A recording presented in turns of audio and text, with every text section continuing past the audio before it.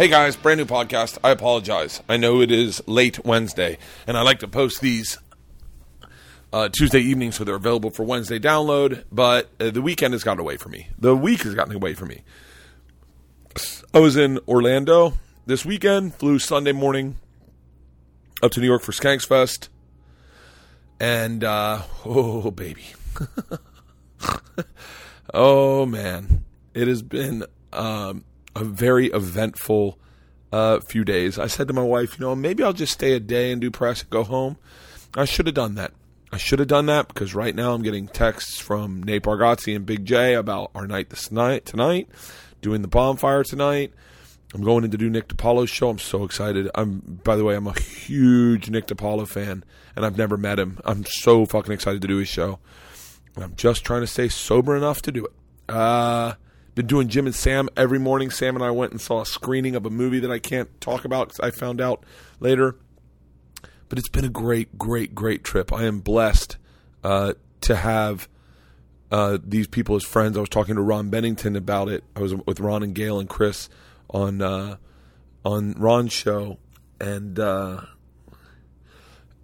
I'm very blessed to know the funniest human beings in the world. I'm very, very, very blessed to have a podcast where I can sit and talk with them for 3 hours and then share it with you guys. I'm blessed. I'm so blessed. That's all I can say. I'm very grateful right now because all I've been doing is laughing my fucking dick off. Last night, I was with Sal from Impractical Jokers. I'll be doing his cruise. If you want to have a good time, I'm shocked there's still tickets available for that cruise. Sal, me, Big J, Nate Bargatze, Joe DeRosa, and Adam Devine. Adam, I'm sure is the one most famous of all of us, but he is from Pitch Perfect. He's a big actor, Workaholics. I love Workaholics. Just so cool. We're staying, by the way, across the street from each other in Soho, and I texted him. He's like, oh, yeah. And I was like, hey, come hang out. We're at the stand. He was like, sure. And he came in and hang out, and we judged a roast battle. Kimberly Congdon murdered, Zach D'Amico murdered, everyone. It's just so, yeah. So I tried to post Mickey Gall this morning. I did, and it didn't work. I apologize. It is my fault. I fucking suck, okay? What happened is I had apparently moved Mickey Gall's into my computer thinking this will post, and didn't realize that we had hit pause at one part in the podcast, and so I had just half of the interview. I have an hour, and we did like a 3-hour podcast. So I'll post that next week. That one will be coming out next week. Mickey, if anyone can reach out to Mickey, or I'll text him. I texted him this morning saying I was posting it, and then it didn't happen. But Mickey, I sincerely apologize that I've been holding on to this podcast. Everyone always asks, why can't you just post it? Well, because I have friends also in comedy who are using my podcast to promote their things. Mark Norman came on my podcast. He had a special on Comedy Central. Steve Byrne had a special come out. Everyone's had specials come out. Moshe and Natasha have a tour they wanted to promote. And so it obviously, just like an evergreen great podcast, can sit in the can and wait until it comes out.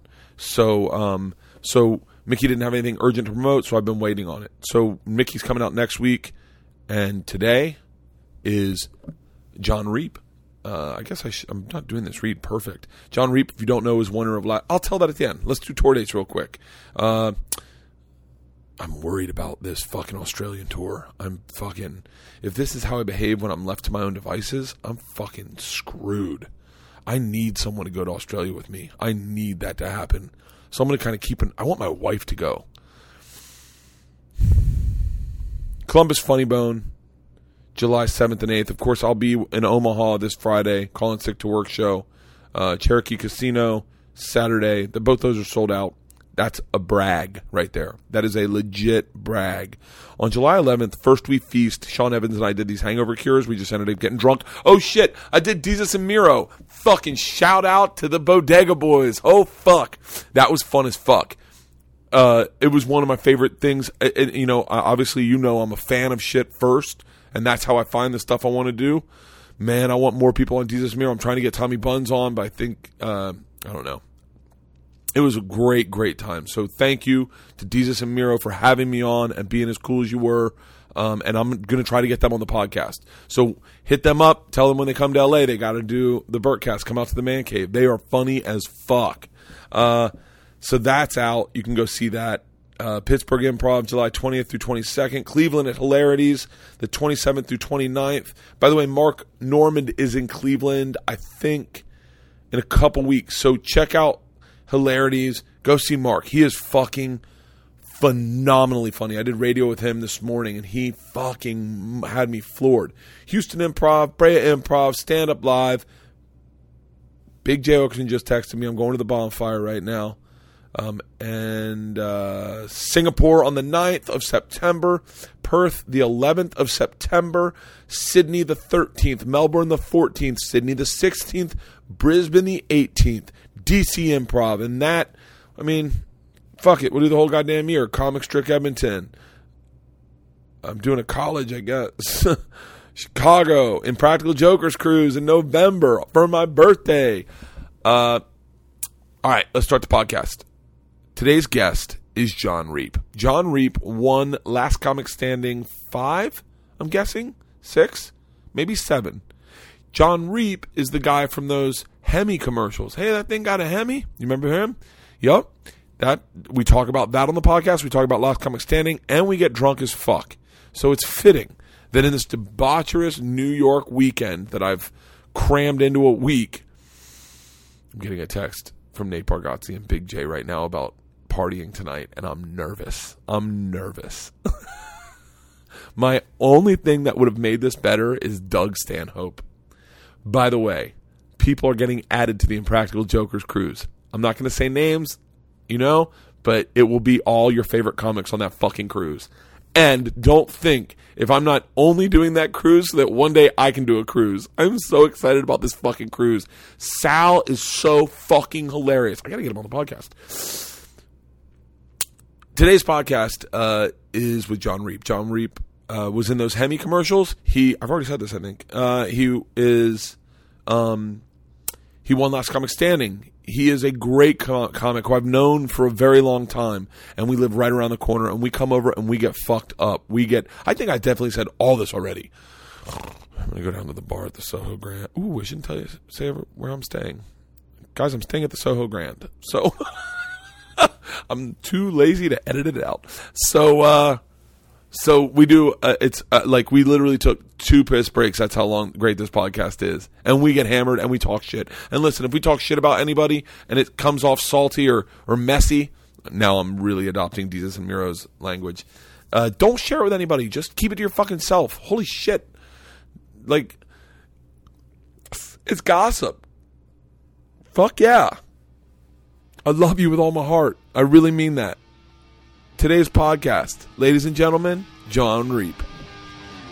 This is the Burtcast. All right, now we're cooking. I've been in this place. I have no fucking idea. I moved in here. I could figure it out. I was probably 38. 10 years? 10 years? No, less than 10. Less than 10. Definitely less than 10. All right, talk again.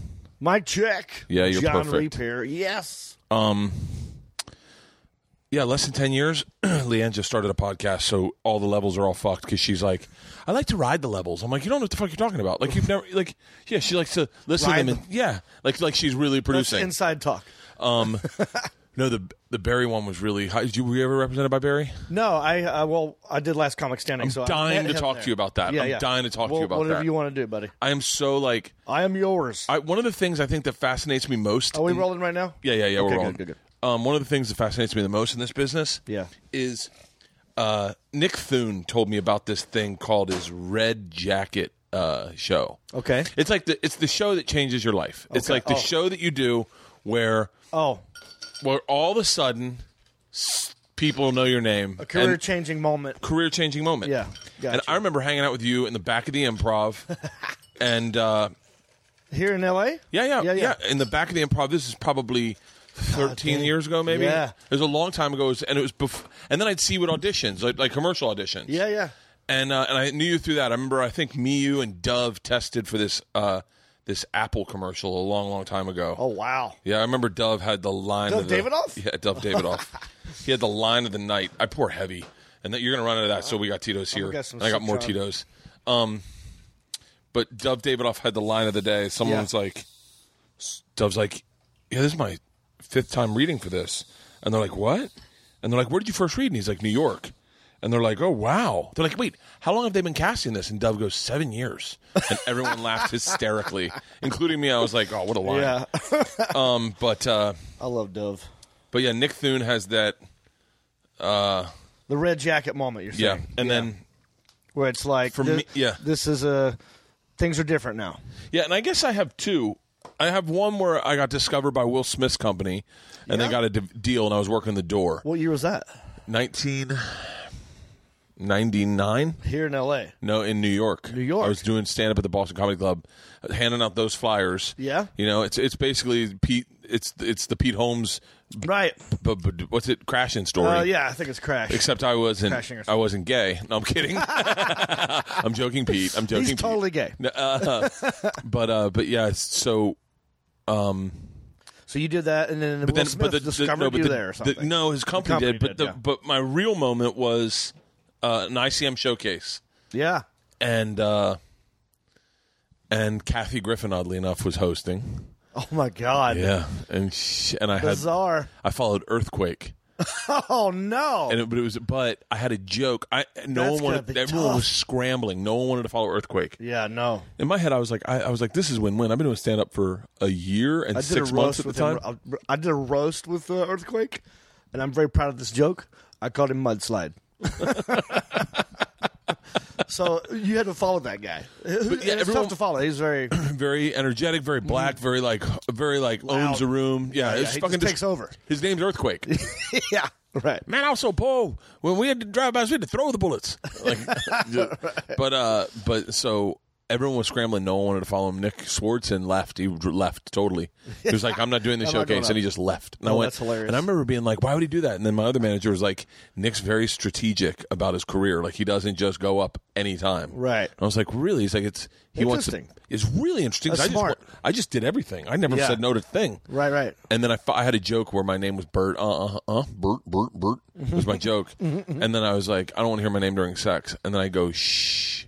And I'd always say, call me Quate or call me Lavernius, or I'd say a black dude's name. Okay. And I just went, shh, call me Earthquake. And the place exploded. Kathy Griffin was like, you just had a dream set. Oh. And she was like, get out of the building. And so where was it again? At the Laugh Factory. The Laugh Factory. And I walked off to the left, and Barry Katz shuffled me out. He said, don't speak to anyone, get in a car, don't take any phone calls. Wow. And shuffled me out the alley into a car and put me in a car and left, and I got me out of there. And I was like, wow. I was like, was he already representing you? Or? He was representing me, yeah. And Andy Cohen was my agent. Andy said the same thing. And he's like, don't speak to a person. And dudes were jumping over them. No lie. Like, Bert, I have a script I want you to read. And I was like, wow. I got in the car, called my buddy Miles Mosley, called me just randomly from Atlanta. And I was like, I think my life just changed. But you had it. I mean, I'm curious. I love that. That's awesome. So from there, that was Will Smith's company. Yeah, but I had it differently. Like I then got TV shows, and then I kind of just floundered, and just and then I think you get 7 opportunities to succeed in this business. Okay, yeah. I think you get 7 breaks, 7 big breaks. I think. I hope.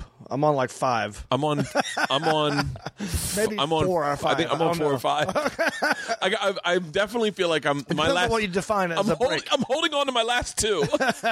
I know there's one that I've got in my pocket, and I'm like, I don't want to waste it yet. Yeah, it's like 9 lives, but for comic, we get 7 breaks. Yeah, 7 breaks. Yeah, but was Last Comic Standing? Was that your first? Big one, right? It goes. There's levels, right? So from North Carolina, came out here in 2000. I've been here 17 years. But the first real big one was the Dodge Hemi commercial. Did you start? In terms of television, it's so funny. I didn't know you did that. I thought those coincided. I thought Last Comic Standing and the Hemi ones. Nope. It looks that way though. Yeah, you don't know. Yeah, it all runs together. So I've been doing stand-up as my only source of income since 1998. Quit my job in 98. What were you doing? I was working at a TV station. Yep. Really? I was working at PBS in North Carolina. Boring. It was like UNC TV. We did boring shows like Legislative Week in Review, snooze fests. But the good part was I learned a little bit about the TV business, behind the scenes. You were like just like a PA? I was like a teleprompter guy, holding a boom mic. Actually, I was the assistant director for one show, but then I was also doing stand-up at night, and that's what I really wanted to do. But, I didn't think it was going to turn into a career. I was just trying to get laid. Yeah. So that's how girls will see me. If I get up there and they laugh. Dude, it was such a simple equation back then. Yeah. Like, I remember doing it in New York, but I remember guys that cashed in on that. They were like, this is how I'm going to get pussy. And then that's all they focused on. Well, that's how anything gets invented by dudes. Yeah. It's a motivation for all things. Yeah. And then some of those guys mortgaged their careers to get laid. Yeah. And didn't write new stuff. They They go, this is all I need. Yeah. I'm still getting laid off this hour from 10 years ago. And then you find someone like Mark Norman who's getting so much pussy. I know he's got a girlfriend, but notoriously, but he's still writing good jokes. You're like, motherfucker. Yeah. So you started in North Carolina at Charlie Goodnight's Comedy Club. I've always wanted to do Charlie Goodnight's. You've never been there? No. You would love it. You would kill there. Really? I mean, you kill anywhere, but that room is a cakewalk. It is.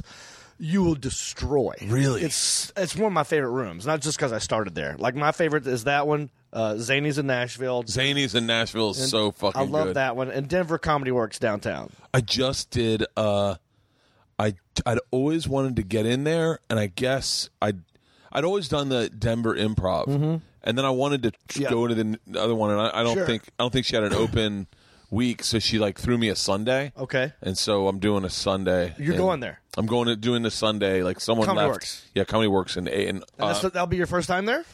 Yeah. Oh, dude, you're gonna love it. In August 27th and now 28th. I think we sold out Sunday, so we're doing Monday too. Oh, dude, yeah, you're gonna love it. It's underground. It's like you go downstairs. Attell recorded "Skanks for the Memories" there. It's the best album ever. It's the best comedy album ever written. And I would hear that, and I would imagine what that room looked like.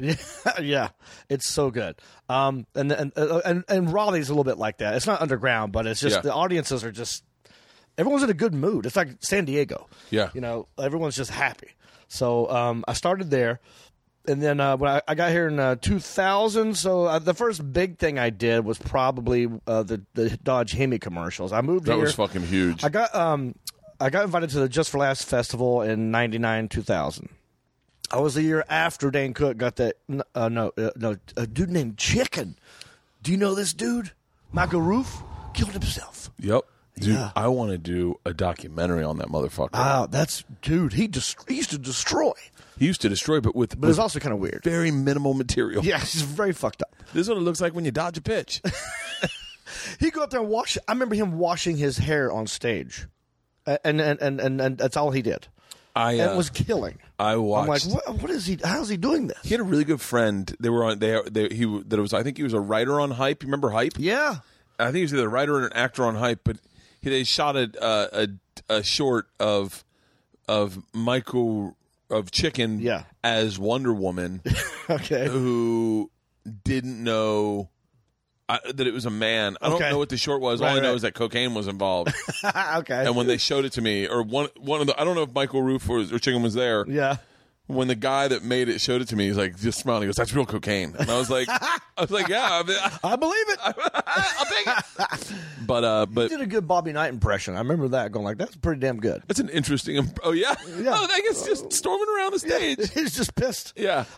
But so. I went to Montreal after Chicken got that huge development deal, like what, $500,000. So then he was for those people that don't know, that he is technically the person that ruined the development. Yes, that is common knowledge. Yes, that across the board. Right. By the way, that was the same year I got my deal with Will Smith. Oh, no kidding. That was the exact same year because Frank Caliendo got a deal. Yep. Chicken got a deal. I got a deal. Gary Goldman got a deal. Wow.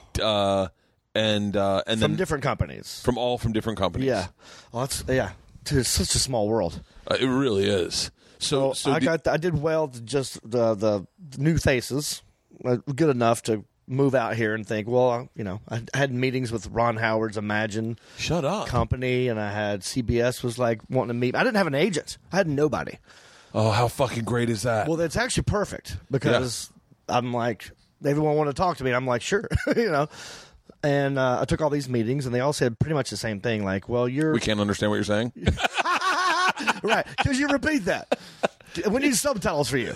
There's a great story of Mike Epps doing that at what was the black channel, but it wasn't black. BET. No. The other one was like WB or UPN. WB. UPN. UPN. Oh my God. And the guy, it was a white executive, and this is how the story goes. This is what Mike told me. Yeah. This is a long time ago. I've run into Mike since then, and every time I have to reintroduce myself. And by the way, I partied with this guy probably every other night, every 3 nights for a year. Yeah, I mean, many nights. Bird Crusher, good to meet you. Many nights. We ended up in my apartment. Me, him, and my roommate. Just killing the minibar. Just destroying booze and just talking and listening to Mike tell stories. Yeah. And every time I ran into him with Billy Gardell one time at an airport. I was like, "What's up, Mike?" I mean, by the way, like, I have nothing but love for Mike. Yeah. The first thing Mike said was, "Hey man, you got like $20 I can borrow?" He's a movie star. He's a fucking movie star. Hilarious. I go, "Really?" He goes, "I was out all night last night. I don't know where my wallet is or my money." Was he being funny, or did he need $20? He needed $20. He was hungry, and so I was like, "Yeah," I gave him $20, and then me, him, and Billy Gardell sat across from each other, and I don't even think he was doing a gig. I think Was this at the airport? It was an airport. And he wasn't even doing a gig. I think he just came out to party. He's an interesting guy. That's hilarious. So you went to Montreal, no agent. No agent. Did well. People wanted to talk to me. And you decide, fuck it, I'm moving to New York. And LA. I started at, Good Nights, and it was me, the class, that, you kind of have like a class or whatever. So it was me, Jeff Richards, Retta from Parks and Recreation. Who's that? Retta's, you know what? She's Parks and Rec. She's like the big black girl. Okay, yeah. She was going to Good Nights. Me, Jeff. Who else? I think. Dr. Ken came in there. He was going to Duke at the time. Are you all these random people would pop in there, but me and Jeff got kind of close. So when I came out here, I pretty much couch surfed with Jeff, here. But I came out here thinking I kind of said I'd give myself a year in L.A. And if I don't do anything on TV, then I'm going to say, hey, I tried. I'll just hit the road. I'll do radio. I almost think that's better to give yourself a time limit, because then you just throw it all at the wall. Yeah. You're like, I just got 1 year. Fuck it. Yeah. Like I said to myself, I'm not going to give up. So in a weird way, I kind of took a very cautious I probably approach. would not have. Yeah. I probably would have said, well, 1 more year. Yeah. Let me renegotiate with myself.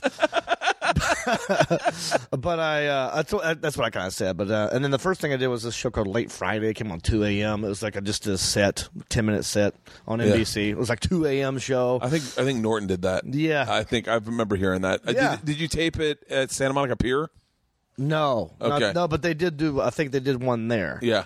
What did they tape on? No, this was on like a lot, like a studio lot. Those are always good shows to do. Yeah, where it's a studio audience in a pretty much sound room. Paid extras. Yeah. We were laughing at the wrong parts. Yeah, because they just we're supposed to laugh. Like that's the. My name's John. Good one. He said John. But so I did that. Late Friday was the first thing I did on TV. Then I got the commercials, those Dodge truck commercials. I did like 6 of those, and that was the first thing I did. That was like, can we ballpark what they paid? Oh yeah, we can. We can ballpark it because I don't know. What do you mean? I mean, it's been okay. So in the span of 2002 to about 2005-06, I did. That was, by the way, probably 2002. One of the biggest car commercials. Yeah. They sold one of the biggest more car campaigns ever. Yeah, I had no clue it was going to be, and they had no clue it was going to be that successful. Otherwise, they would have locked me down to a long-term contract. We did one commercial. I'm sitting in a desert in Palmdale in this beat-up Duster next to another guy I don't know. I look like crap. I'm the fattest I've ever been. I got these nasty sideburns. And I'm thinking, I'm going to say this one line. No one's going to know what a Hemi is. And I look disgusting. I'm like, let me just get through this. And I'll go back to stand-up. Whatever it was. But I couldn't have been more wrong. They're big motorheads, gear guys, car guys who love the Hemi engine back when Richard Petty won all those NASCAR races. And they outlawed it for a while. And now they're reintroducing it into a truck. So this Hemi engine has been gone for years, and all of a sudden, here's this redneck who pulls up in a beat up Duster next to a truck, and I'm the face that's reintroducing this engine, and they sold more trucks. Someone told me this statistic. I forgot exactly what it was, but they said in terms of a commercial selling the product in the automotive world, nothing's ever been done like that. So they made 6 of them, but they didn't know they didn't know they'd be that successful. So I did the one. All you had to say was 4 words. That thing got a Hemi. 5 words. I should have said hey before it. Hey, that thing got a Hemi. Yeah, hey. For your listeners, I did 6 of them. I'll do all 6 of them real fast. This is a montage. Here we go. Hey, that thing got a Hemi. You about to find out. Come on, man, floor it. Get me closer. I smell a Hemi. That can't be good. Sweet. That's all 6. Bought me a condo. Shut up. Shut up. So this is at the very beginning, because I mean, just so people know, Dimitri Martin and I started together technically. I wouldn't say we really did, but we were friends and we hung out. And Dimitri, by the way, he's got a movie out I want to see. But Dimitri has always been very savvy. He's always been very insightful. He's very playful. He's very childish. Yeah, like he likes the fun of comedy. He's not like he's a little bit of a nerd. I think he'd admit that. I did Bonnaroo with him, so I know him a little bit. Yeah, he's a fun guy. Yeah. He's a great guy. But I remember him telling me, he's like, dude, if you get one commercial, Judah did some Snickers commercial, and he got like $125,000. But Judah was a commercial actor, so they wanted him, so they give you like a initial buy. It starts off low, like you get. I think I got paid. I want to say, and I really don't remember. It's been a while, but I want to say whatever the minimum was for an actor, like a no name is what I got. So what was that, $5,000 for like the weekend? $5,000, and then residuals, right? You got the residuals. Well, that's where you made your money. That fucking thing ran everywhere. That's what made the money.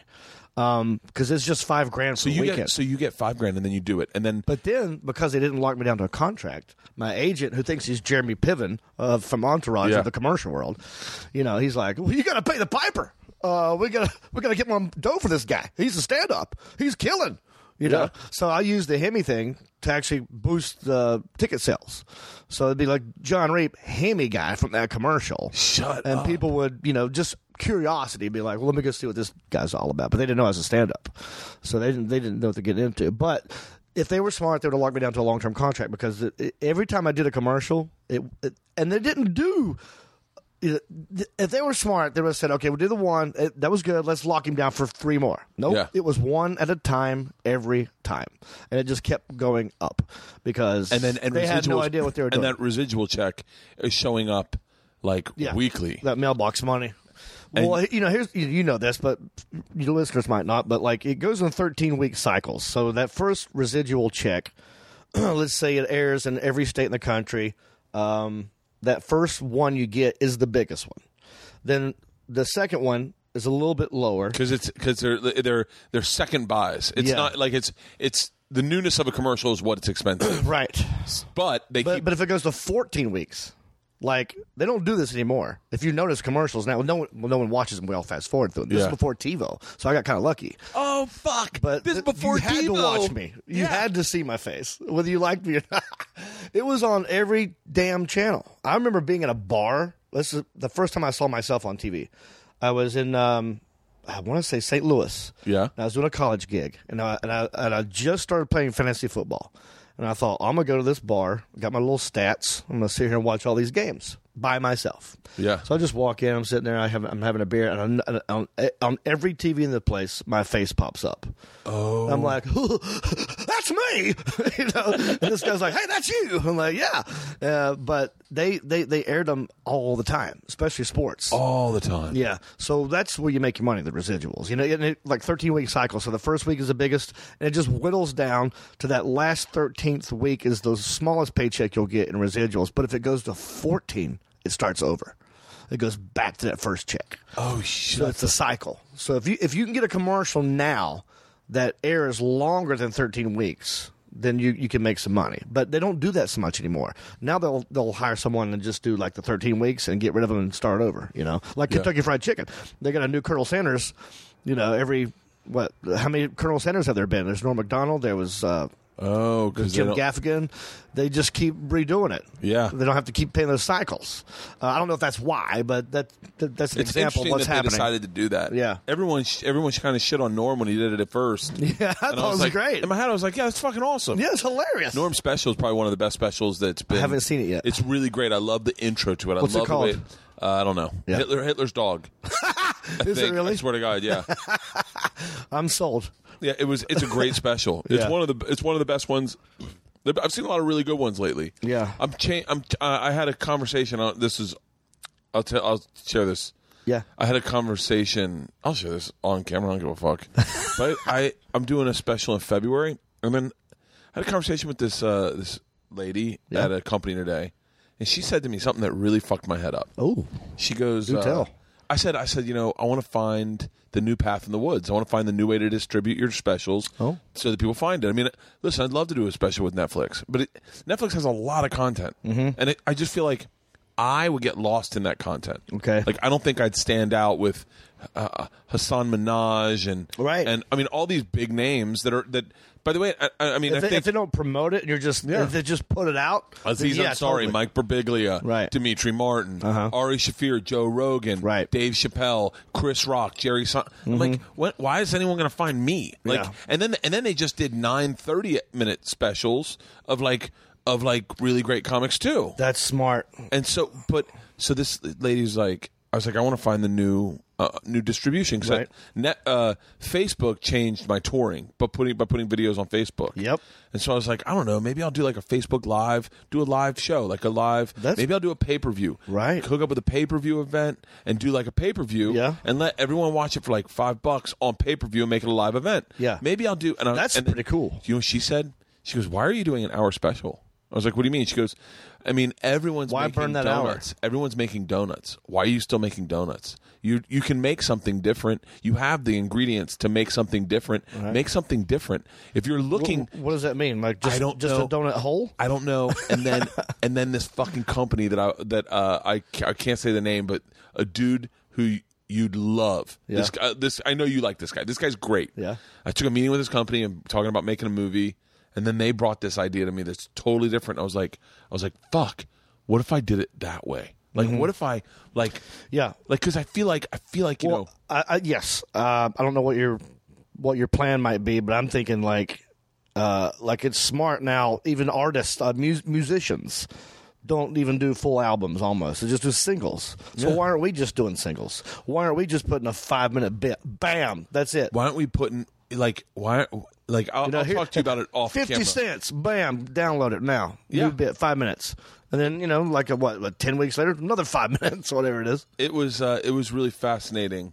I'll tell you. I don't want to share. Yeah, it I don't on wanna camera burn it right now. because I'll tell you off. Okay. But so let's get back. So the Hemi, That was the first thing that my face was on. People started recognizing my face because of that. and that's, by the way, that's when being famous was appreciated.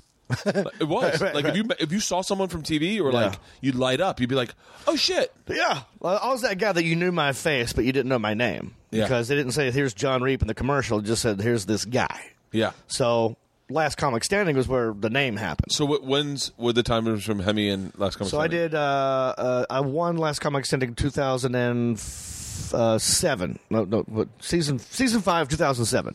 So that's the season I did. Okay. And I had been watching it at home. Just I was kind of on the fence about it. Like, we're comedians. We get on stage. We're confident. We're cocky. We don't have a care in the world.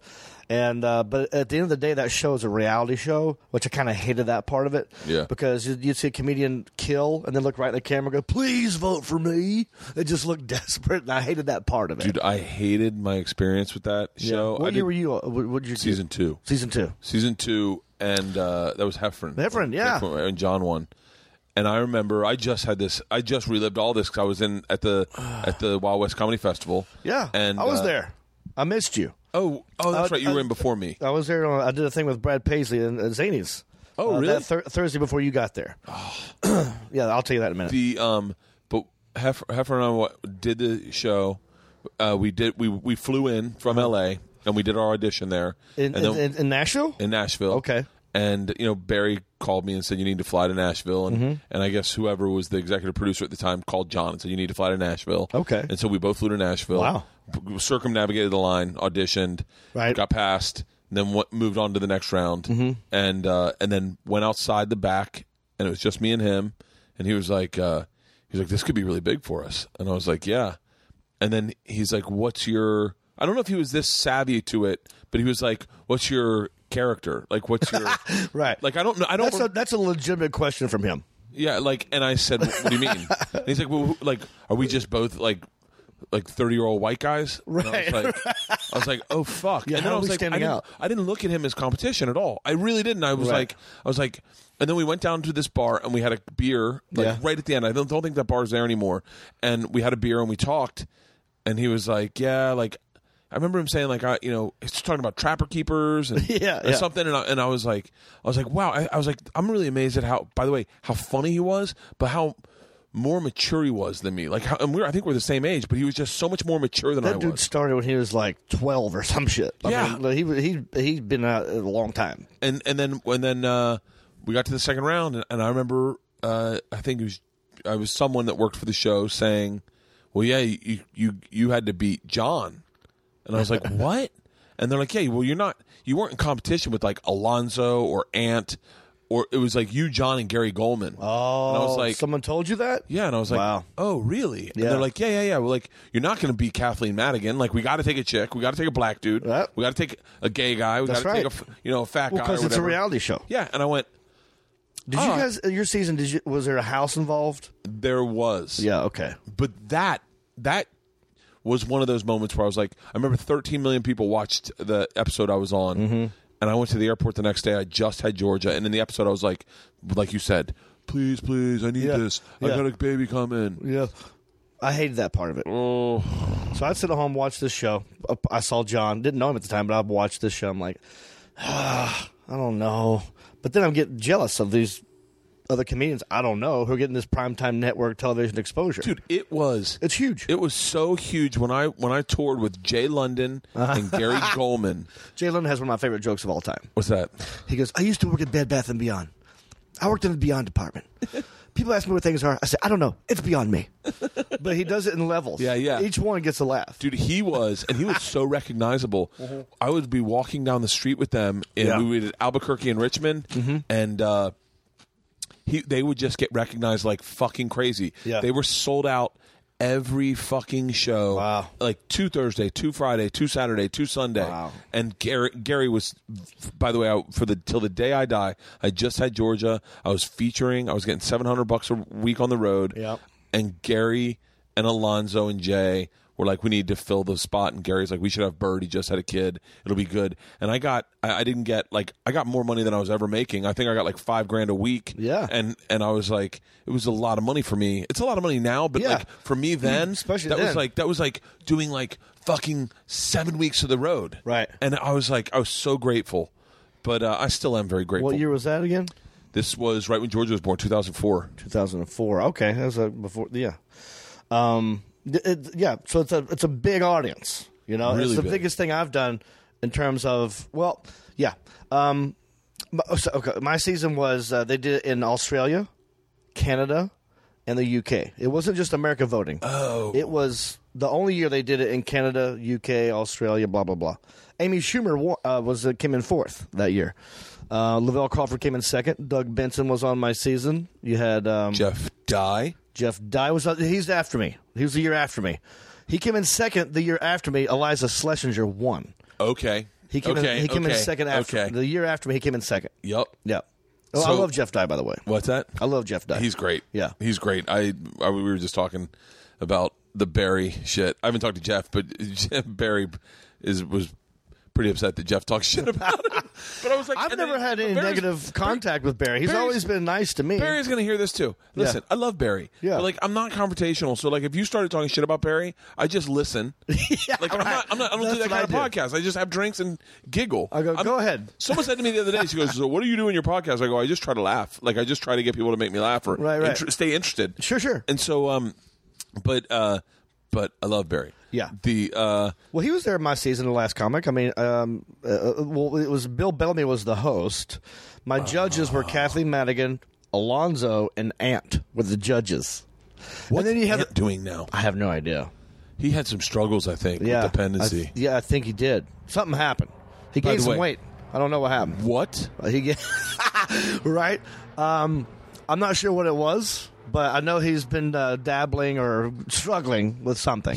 I ran into him. By the way, Ant was and I say this, and if you hear this, I hope you understand. Ant, good to meet you, buddy.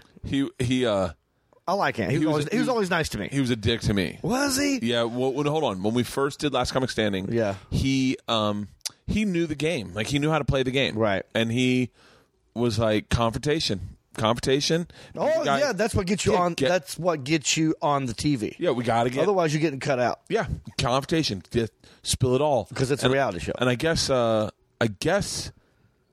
maybe I said something. I don't remember. I was drunk. Yeah, I was eating a lot of Xanax at the time, and I went to the interview, and they're like, the day of the competition, and they're like, so the guy you're gunning for is Ant, and I was like, what?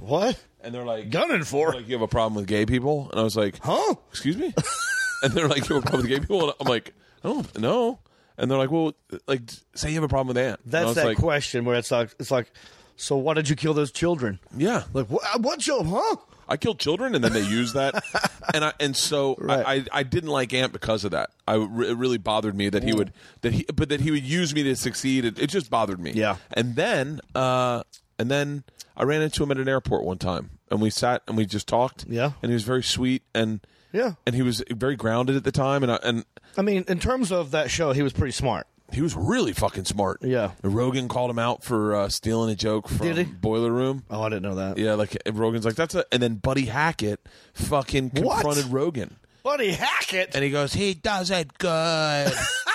He does it good. Of all people in the world. And Rogan's like, no, you can't do other people's material. And Buddy goes, of course you can. And everyone's just sitting back like. Wait, Buddy Hackett was on the show? Buddy Hackett said to Rogan, you can. He was the judges. It was Rogan, someone, and Buddy Hackett. Wow. And Rogan's like, dude, I want to look that up. Oh, dude. He's like, Rogan goes, you can't do other people's material. And Ant's like, I wrote that. And he goes, no, you didn't. That's from Boiler Room. I watched the movie. And then Ant's like, I wrote it. And then Buddy Hackett goes, it doesn't matter. He did it better. You can do other people's material. And everyone's like, no, you can't. Yeah, it's a little taboo. But sorry, I keep interrupting you. So no, in terms of strategy, I'll chime in. Okay, so I knew that I was going to be the redneck. Yeah. Right. I auditioned in L.A. So at the Improv, and I went down there. And I'm thinking, all right, should I amp it up? Should I just, this is how I sound. Yeah. But sometimes I get on stage, it just kind of comes out. Like, it just, because it's nervous energy and you want to be funny at all times. You also don't know how, like, I say things a certain way on stage. Like, the other day it's not even on conscious sometimes. I don't even know why I do it. Sometimes I sound like a little jazzy, I think. Like, someone said to me the other day that I've told this machine story for fucking 4 years. Yeah. And I always say this teacher comes back to our cabin. She swings the door open. She did not speak English. She did not speak Russian. She was not. Like, I always say did not. And they're like, why don't you just say didn't? Like, and I go, well, it's smart to say did not. Because you didn't can sound like did. So you want to say did not. You want to make sure they know that. It's so funny. I never even thought through it. But like, and I noticed that sometimes I sound different on stage. Yeah. Like Jay Larson sounds a lot more Boston-y on stage. Yeah. But he also sounds a lot more Boston-y drunk. Right. Like, and that's what happens to me too. Like, I'll get a couple drinks in me, and then this is, as we continue this, I'll probably get more Southern as we go along. Yeah. Because the booze will kick in, but that's what happens. But I knew when I went down there, Zach's joke about that? Huh? Did you ever hear Zach's joke about that? Zach who? Galifianakis? No, what did he say? Because I'm from North Carolina. You don't hear that until I start drinking, and my accent comes out, and I start saying like words like y'all, and then he said the N-word. Yeah. And y'all N-words get off my porch. Yeah. Dude, he has the best racist joke of all time. Which one's that? By the way, do not. Apparently, I'm afraid to say it. You can't say the N-word at all. know. I mean, like, you can. I don't give a fuck. I don't think anyone listening to this podcast gives a fuck. But then you go down. I'm going to quote another comedian. Yeah. So it's not me saying. Yeah. Okay, good. I love this fucking joke because it's genius, and not because it's racist, because it's hilarious. Yeah. So Zach's very soft spoken. He plays the piano. You know, he's just got jokes, right? He's just sitting there playing jokes, and he's playing the piano, and he goes, "I used a racial slur the other day, and I'm not happy about it." And he goes, "But it's not what you think." He goes, I used the term "sand nigger." And right there, the audience goes like, "Ooh." Yes. And he goes, No. Hear me out. It's not what you think. What I said was, get off the sand, nigger. Volleyball is for white people. And he slams the keyboard down and goes, that is a genius joke. Like he defends himself right then and there. I was around. That's not Jon Reep, by the way. You were around at that time when him and Sarah were just pushing boundaries with race. Really pushing boundaries. Yeah. And it was so fun to watch them. Yeah. And there are people that I'm sure are listening to this who go, it's not funny. I don't know why you're laughing. Right. You're and I read all the stuff about the Bill Maher. I read people's opinion. Sure. But like, I don't know.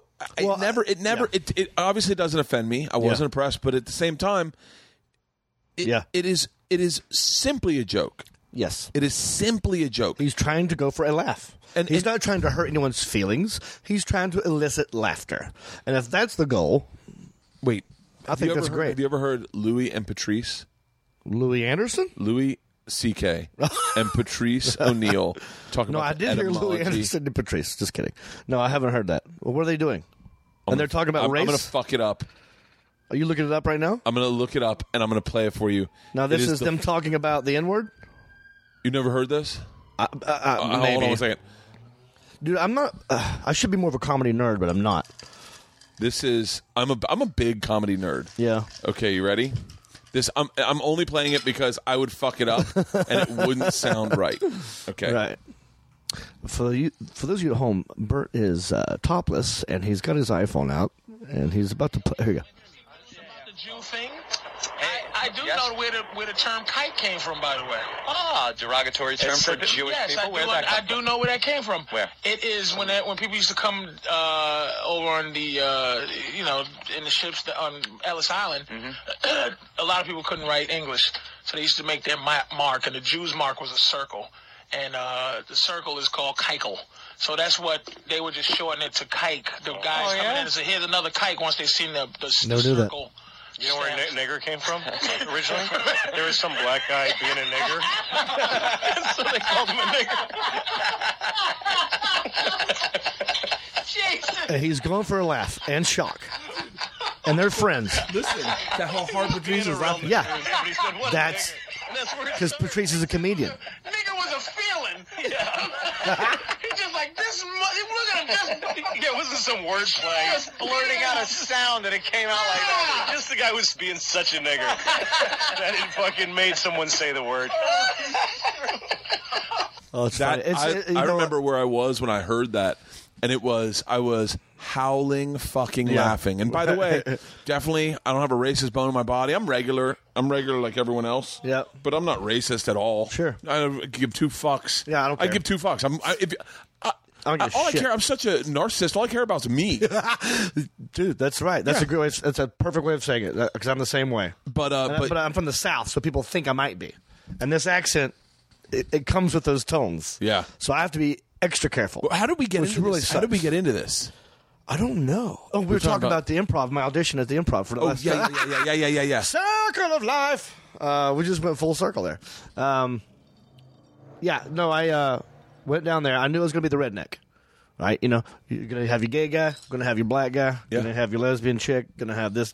I knew I was going to be the redneck. Yeah. And I have a bit about Hickory, where I'm from, North Carolina. I go, I'm from Hickory. And I would say it like that, and I would shake my head like, Hickory, like that. And they played that clip for almost every episode. And coming up next, Jon Hickory. I only said it one time, but people think it's all I talk about. Now it's so funny. I think of when I introduced you to my wife, I said he's from Hickory. Right. It's because they played it over and over and over again. They did, yeah. Well, and I had to change my act because Hickory used to be a punchline. Now it's no longer a punchline. I go, I'm from, and put my hand behind my ear and let the crowd say it. They go, Hickory. I go, that's right. And then I've had to adapt it, but I knew I was going to be the redneck, which is fine. So I played it up, and I didn't really change anything different, but I did put a plaid shirt on, and I didn't change anything. But strategic wise, right? So I knew it was a reality show as well. And do you know who Dante is? Yeah. Okay. I don't know him personally. Right. So he was on my season. He was in the top 10. And on that show, you have to say you have to go in a confessional booth and look at the camera. And go, I know I'm funnier than, and challenge someone. Right? Yeah. Oh yeah, that's such a weird thing. Like I think it in my head, but I don't say it out loud. Right? No, that's 100% right. So in the top 10, I mean, and people. So it was me. Jerry D from Canada, by the way, who's killing it in Canada right now, murdering it. Like he's in the 7th season of his own sitcom. In Canada, he tweeted out, "Hey Calgary, go check out this guy. He's really funny," and all my shows sold out. He came to see me in Naples. Really? Yeah, I was doing that room in Naples called Off the Hook. Yeah, Captain Brian's, and he has a house in Naples and happened to be visiting and popped in. So it was fun to see him again. But he was on my season. Lavelle, Amy, Ralph Harris. But, like, all these people in the top 10 were kind of, like, shunning Dante. Like, these guys hack. We don't like him. He just does these old impressions that have been around since the 80s and blah, blah, blah, blah. And I'm the kind of guy that, I mean, I might judge what you do on stage, but if you're nice to me one-on-one, yeah, I'll give you a shot. Like, I'm not an asshole. You know, I'm just like, if you're nice to me, I can be nice to you. We can have a beer. I don't need to respect what you do on stage. Now, listen, I say that with very bated. Yes. It definitely helps. Yes, like totally. It totally helps. But like, if I'm going to spend a weekend with you, why be a dick? I'm not going to avoid you. If I'm spending a weekend with you, by the way, I probably won't watch your act because like I just go, right. I want to like you. I'll go. I didn't see it. Like there's a guy that I think is really fucking funny. Yeah. And I won't say his name, but I've worked with him before. And right now, everyone's scrambling that's worked with me. They're like, is it me? No, it's not. but right. I have not watched his act only because I caught a little bit of it, and I was like, oh, that's so not who he is. Right. I was like, but he's very young in comedy, so he doesn't know what he's doing. That's fine. And so I was like, oh, I don't want to, because he's really fucking funny to be around. Right. He doesn't understand why he's funny yet. Okay. Well, that happens. Yeah. So that's how I not judged, I guess, Dante. So, like, I was only kind of, like, talking to him, you know? Yeah. And so I told somewhere in the process of being on the top 5 of, or top 10 of Last Comic Standing, I told Dante, I go, like, you know, I'm kind of worried about this confessional where you have to challenge someone because, and I kind of fibbed a little bit. I go, dude, I mean, I kill in the South. Like, these Dodge commercials. And by the way, I was on a sitcom for 2 seasons called Rodney. Rodney Carrington is a big... I want to ask you about Rodney Carrington, but let's put a pin in that. So I was on that. So I was doing well in the South before Last Comic Standing. Yeah. As selling tickets and being a headliner. So I told him, I was like, I feel kind of sorry for whoever has to say at some point, I know I'm funnier than Jon Reep, because the South won't vote for that guy. They're gonna hate that person. And I was being honest, but I also was like putting that seed in his head. Yeah. And then so he went and told everybody's like, dude, I wouldn't say anything. No one person, I forgot who it was though. I coasted to the top 5. No one challenged me. Like, I didn't even have to perform. Are you serious? Until the top 5. Like, you know, with the audition, and you perform. Because you're bringing a material there. That's right. So I didn't burn any material until I got to the top 5. And I'm like, I got easy. I got these 7 minutes, 5 minutes, 3 minutes, whatever it is. Yeah. Ready to roll. And so he put that seed in other people's head. Like, I wouldn't say anything about John because, you know, he kills in the South. And, you know, and the South votes. They're the ones who elect presidents. That's legit. So they're actually going to vote. So New York ain't voting; they ain't even watching. So I wouldn't challenge And Reep. Amy Schumer's sitting there going, "Fuck, that's New York and LA is my act." Yeah, it's not like I mean Yeah. now obviously she kills everywhere, but I tell people this is my little joke. Now I say she's winning now. Not only is she beating me now, she's beating anyone who's ever been on the show, including the hosts and the judges. Like she's so and the big. producers And the producers. That's right. and the people that worked at the network. Oh yeah, she's just yeah. She was. I And did she's a hilarious, I by did the a way. reality show with her called Reality Bites Back, and Oh, I was I remember that. yeah, and That I was good. I was amazed Who was the at host? how Was savvy. that Ian? No, it was What's his Michael name? Ian Black. Michael Ian Black. Yeah, that's what I meant to say. She was so good at Yeah. being on a reality show. Oh, she's quick-witted. She was so like Like the improv skills are on point. she was so good at the gameplay. Oh yeah. Oh yeah. She Like was. she was so good at making friends and getting in and Oh. and by the way, I We hope talked this about doesn't- alliances on my season, quietly behind the doors. she was One of my favorite moments. I got to tell you this. So we did challenges, right? We didn't have to live in a house my season, thank God. We had our own hotel rooms, but we had to meet up, wherever for a challenge. oh yeah, like get on the bus and Medieval times, we're court jesters, and it had whittled down to me and Amy. We're the last two left, and I remember this moment. It was such a great moment. Me, it's fucking gladiator kind of shit because it is medieval time. yeah. And we're in these stupid outfits. We're not introduced yet. We're behind the curtain. We're about to come out into this huge arena on sand, and we're both like we're both like in our heads like, okay, I'm gonna do this. I'm gonna do this. And she kind of looks over to me and she goes, "If you don't vote against me, I won't vote against you." I go, "Deal." And we fist bumped and we went out. It was a fucking cool moment. So she's wait- been good at that. She's So always she's smart. What was the like? It was you versus her, and there were people. We had to come out as court jesters and Yeah. entertain these people. I mean, you've seen medieval times. It's a big ass sandlot. One of my favorite places in the world, by Thank the you. way. Yeah. I love medieval times. I need to go back. I miss it. Oh, I went there for my birthday like 2 years in a row. There's another one. There's another place like it. It's not medieval times. It's something like Pirates, though. Oh yeah, I want to Been go to that one too. in Myrtle Oh, Beach. yeah, Go to that one. It's great. But so we had to go out and do. And you two were the 3 last minutes. ones. It had whittled down to us two. I mean, it was we were introduced at the same time, and then I did a set on this side, and she did a set on this side. It was like red versus blue. If you like John, hold up the red sign. If you like blue, hold up the Yeah. If you like Amy, hold up the blue sign.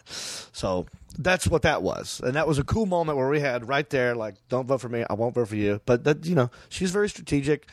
In that back She's, then. I will say that she is a lot. I think I've heard her say this on podcasts, so I'm not calling her out on this or anything. Sure. But she is a lot more savvy in this business. Oh, yeah. I think I got into this to be a stand-up and Yeah. just to do stand-up. I think she was like, I could definitely do that. Yeah. I could also do this. Yeah. I could also do a lot of things. Yeah. Like I want to write a book. I want to. Yeah. I want to speak for women. I want to get up. She's meant to be what she is right now because she's always had that level. As far as I know, now I only know it from my season. I didn't know her before that. But Yeah. Well, I'll tell you right now, and I'll say this wholeheartedly: they would have broken me by now. If I was her, Yeah. they would have broken me. Oh yeah, I would have been. I'd couldn't be handle gone. that. I can't do it.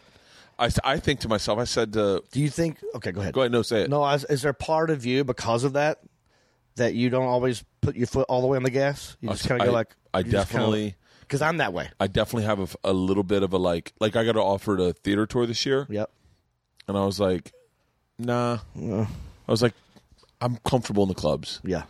Like I didn't like the offer per se, and I talked about this with Barry. It's a different, whole different vehicle. It's a different thing, and you're presenting yourself as a different person. Yeah. Like I like my approachability. I like the fact that I Yeah. drink with the crowd after the show. Yeah. I like that we hang out. I mean, it's what I liked about the road when I was younger, and I didn't stop liking it. Yeah. I agree. I think part of me at times I would love to go in and do a theater and then bounce. Yeah. I would love to be on private jets. It's nice to go one in and out, but then again, you're right. There's something cool about like being there from a Thursday to a Sunday, getting to know all the staff, drinking with everybody, and having friends in every city Yeah. in this country. It is- I kind of feel that way. It's really cool when you go back and you're like, Hey man, What's up, buddy? Like Dayton's probably the one place where I've made the most friends. Do you know Jay Schneider?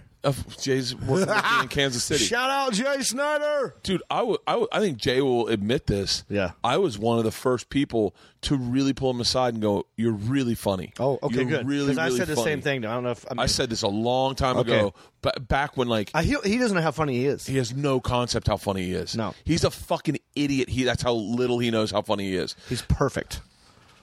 He would tell me stories. By the way, look up the Snyder twins. There was two of them, but His Jay just brother- went off on his own. Yeah, they his brother used to do- kind of quit. His brother, by the way. Both of them are hilarious. So, they both used to...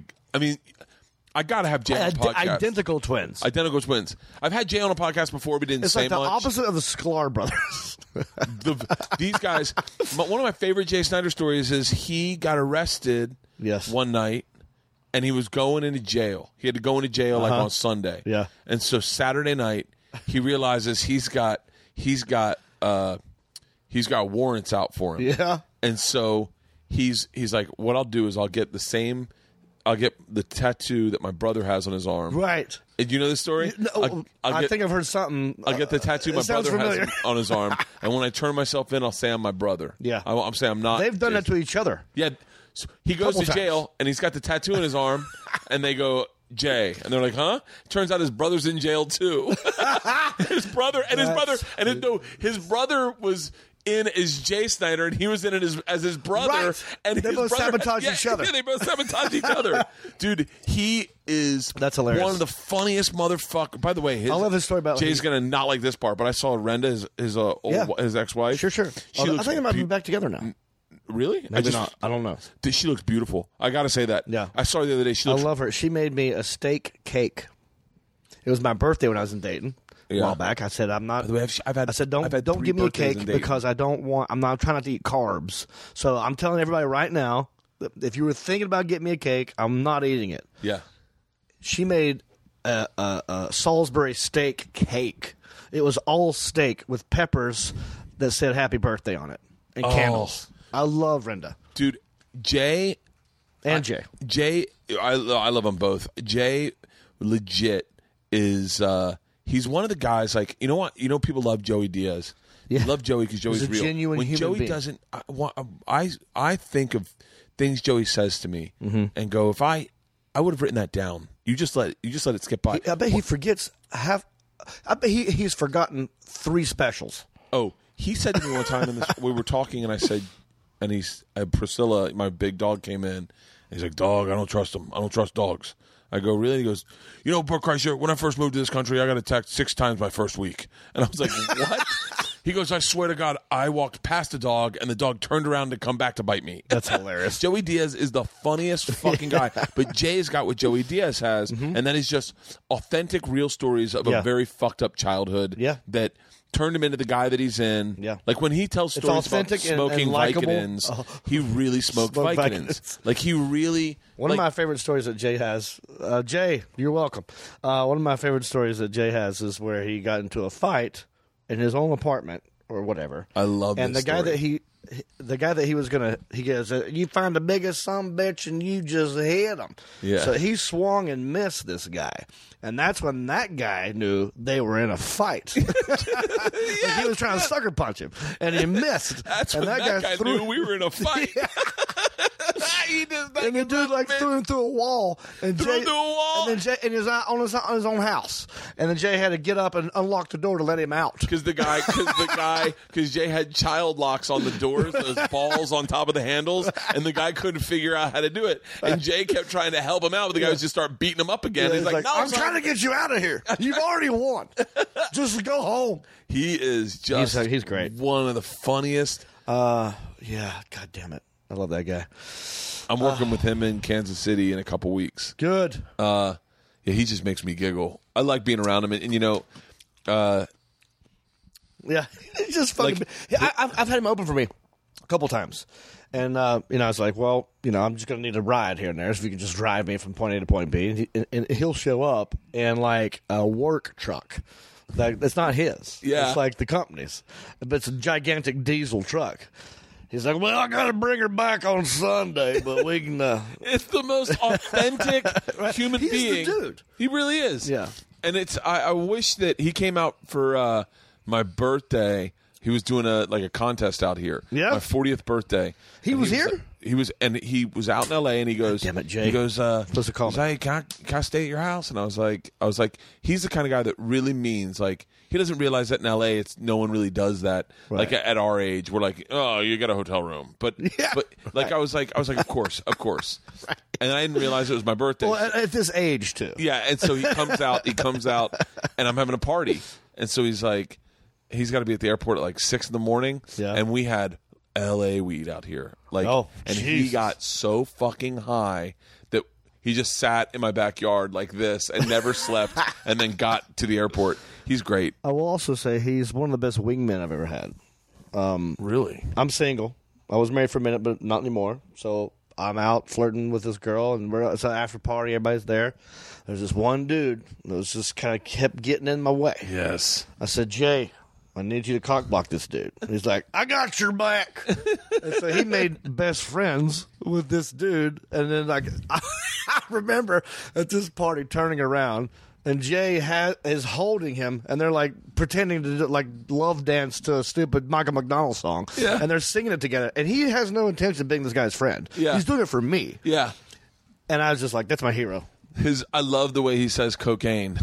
Cocaine? Cocaine. What does he say? Cocaine. Cocaine. Yeah. He got Keep her gangster. He goes, cocaine. keep her gangster. I got them yellow license plates. Because I got 3 DUIs, I just tell people I'm from Alaska. Because that's the color of their license plates. Oh, okay. Where were we in this story? Talk about us some more. Where were we? What were we talking about? I was talking about Last Comic Standing. Okay, yeah, you and Amy. Amy Schumer. Yeah.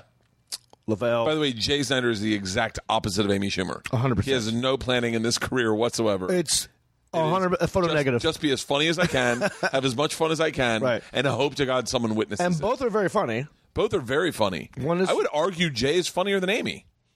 I would not disagree with you. I mean, I think out of respect to Amy, Yeah. I think Amy's very funny. Both are hilarious. One is thought out. One is accidental. One is accidental and one is prepared. Right. Yeah. Which I would also argue is funnier because it's not thought out. Because it's natural. It's like Joey. Real. It's like Joey. Joey's the Yeah. funniest dude you've ever seen do Right. stand-up ever. The funniest people I know aren't stand-ups. Yeah. My buddy John Beaver and my buddy Andrew Killian and Mark Hunt. I just was at a wedding in North Carolina, and I just hung out with them just this past weekend. I was nonstop laughing. They're the stars. I'm just sitting there laughing at these dudes. My buddy Eddie Fernandez is the funniest guy I've ever fucking met. Yeah. I wrote a chapter in my book. I'll say this because I thought for a long time about how to say this. Yeah. I'll read you what I said about him. Oh, nice. And this is exactly What's his name? Eddie Fernandez. Eddie Fernandez. Now, how do you know him? High school? Where the fuck? Oh, chapter number 6. College. Okay. When we first met him, he was overweight, and we wanted to call him Fat Eddie. Okay. And Eddie did not want that. He had real body issues. Right. And he said, no, call me Gay Eddie. And we all laughed, not realizing we'd never call him Gay Eddie in public because this is back when you didn't want people to think you were gay. Right. So no one's ever going to call, hey, Gay Eddie. And they're like, Yeah. you're gay? And like, no, it's a nickname. Right. I wrote this. But he'd rather be gay than fat. Eddie Fernandez is the funniest man I know, and I know the funniest men in the world. He's not the kind of witty, smarmy, clever funny that puts hipsters over. Right. Not the kind of ironic funny that references obscure pop culture figures. He's the kind of funny that makes a group of Navy SEALs spit beer out of their nose. Yes. Like he's that. I know that guy. Like those are our friends we grew up with, and they're fucking legit. Yeah. When I go home to visit my friends, I'm the bystander to 2 or 3 of them. I don't say a word when I'm around. And I don't Eddie. even want, and I'm not trying to showboat. I wouldn't do that anyway. Yeah. But when I go there, I'm just going to sit back and let John Beaver do his thing. Because that dude just takes over. One of Eddie's fucking big moves that he does is he did this all through. We lived in L.A. together, and he would do this all the time. He'd say to the waiter, he'd go, do me a favor, take over a pitcher of water and 4 cups to that table of ladies. And then the waiter would look, and then he'd go over and he'd say, the gentleman over there would like to buy you guys a drink. And Eddie would raise his hand and go, it's from us. And they go, thank you. And then he'd bring over a pitcher of water and cups and go, stay hydrated. Eddie. Yeah, was, it's just a classic. Just a fucking- solid dude, just probably. funny fucking guy. I want to meet Eddie. Is he in L.A.? Oh, that would be a good TV show. Where does he live? If comics introduced each other. They're funny friends who aren't stand-ups. Yes. That's a good dude. Run to something. And then like I go, today's show is just it's just me and John and I'm gonna hang out with Beaver and he's gonna hang out with Eddie and the four of us are going to Vegas. And you just watch these two tear up a city and make us howl laughing. That is a great idea. Segura and Eddie Fernandez for You do what? Tom Segura, me and Eddie Fernandez went to a fucking national championship game, and Segura just kept looking at me going, "Who the fuck is this guy?" He used to do this thing that whenever he saw girls, he'd raise his hand in the air and go, "Hey, Bobby," and he'd trip and fall. Yeah, and he did it into these white chairs, and it was fucking. I was howling laughing, and Segura's like, just random, but off the wall. But back to what were. Oh, okay. So Last Comic Standing. Yeah. You. God damn it. We're weaving a story. You want to ask me about Rodney Carrington? Oh, I remember you asking me. You said, put a okay. pin in it. Well, let's go to Carrington and then let's go back. I want to know what it feels like to win Last Comic Standing. Okay. And Lavelle will tell you this too. So, and when it came down to me and Lavelle, right? Now Lavelle's a very funny guy. Whether you like him or not, Why? Who doesn't like Lavelle? I don't know. Yeah. I know some people. Really? Well, he destroys. That guy fucking- murders a room. He really destroys. He's a triple threat.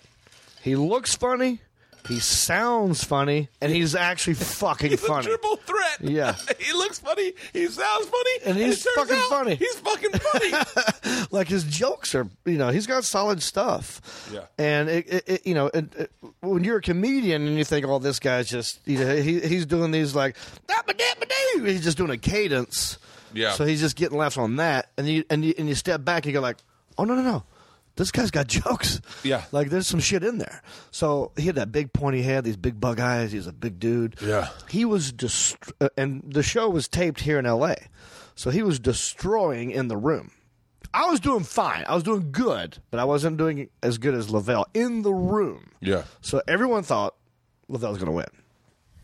Everyone thought that. I thought it. I was like, he's going to win. Yeah. And I remember Bill Bellamy opened the card. He goes, and the last comic standing is. He said just like this, Jon Reep.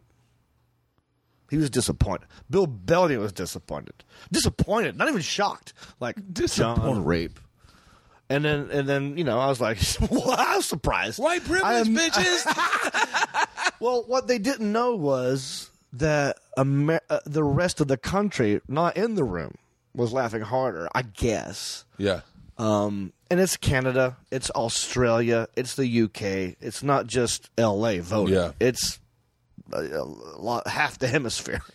And sometimes a lot of what works on television doesn't work in a room. Thank you. I did. That's 100% true. I did. And I think that's what hurt him, because as funny as he is, long form, the short form, because I think the way he talks hurts him a little bit, because he doesn't, like you said, I don't say didn't, I said did not. Yeah.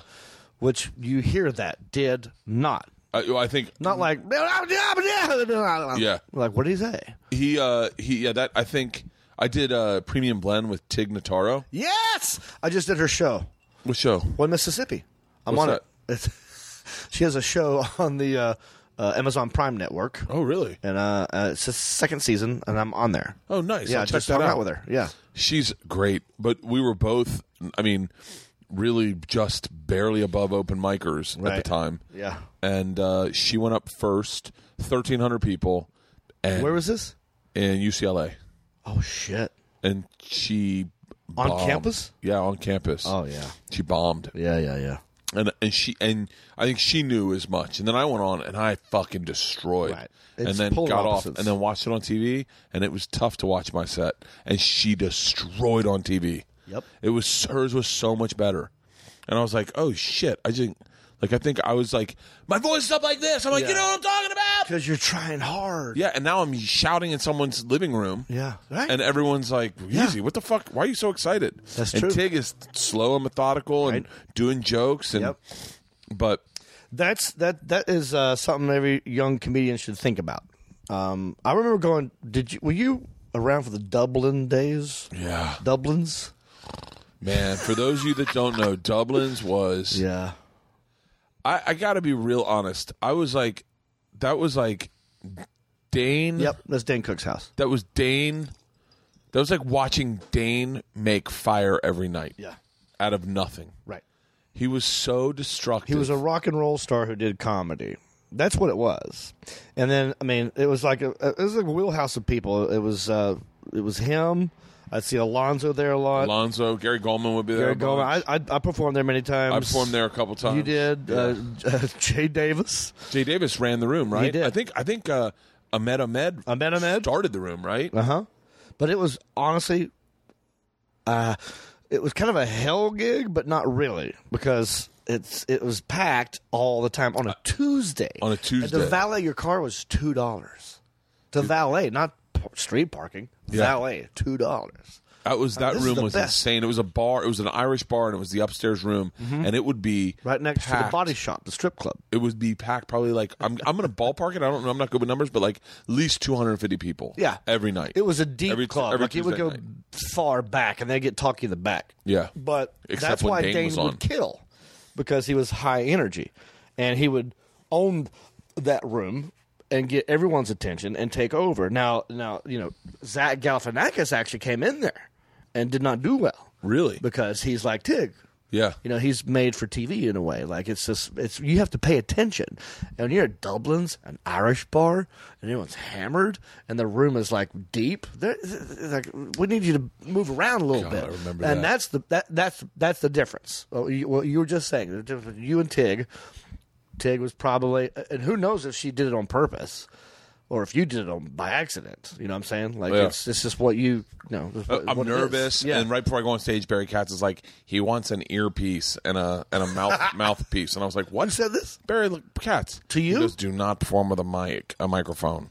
I go, Barry, I've only been doing stand up for like a year and a half. Told you not to have a mic? And I told him, I want a microphone. Yeah. I definitely want a microphone. He goes, then no mic stand. I go, no, I want a microphone and a mic stand. I definitely want a microphone and a mic stand. Yeah. I've never not had a microphone and a mic stand. What are you going to do with your hands? Yeah. I was like, no, we're getting one. He was like, well, whatever you do, take the mic stand and walk it out of the way. Do not let it stand in the center. And I was like, oh, I don't. Like, you're giving me all this information right when I go on stage. You couldn't have done this like Tuesday. Right. And by the way, I learned that day one. Yeah. Move the mic stand. So you, when you won, did you? Oh, okay. So, Bill Bellamy, and the winner is Jon Reep, and everyone was shocked, but it was also a happy moment because there were. I'm downplaying that I did well. Yeah. People actually like I won. Yeah, you won. Obviously, you did well. Yeah.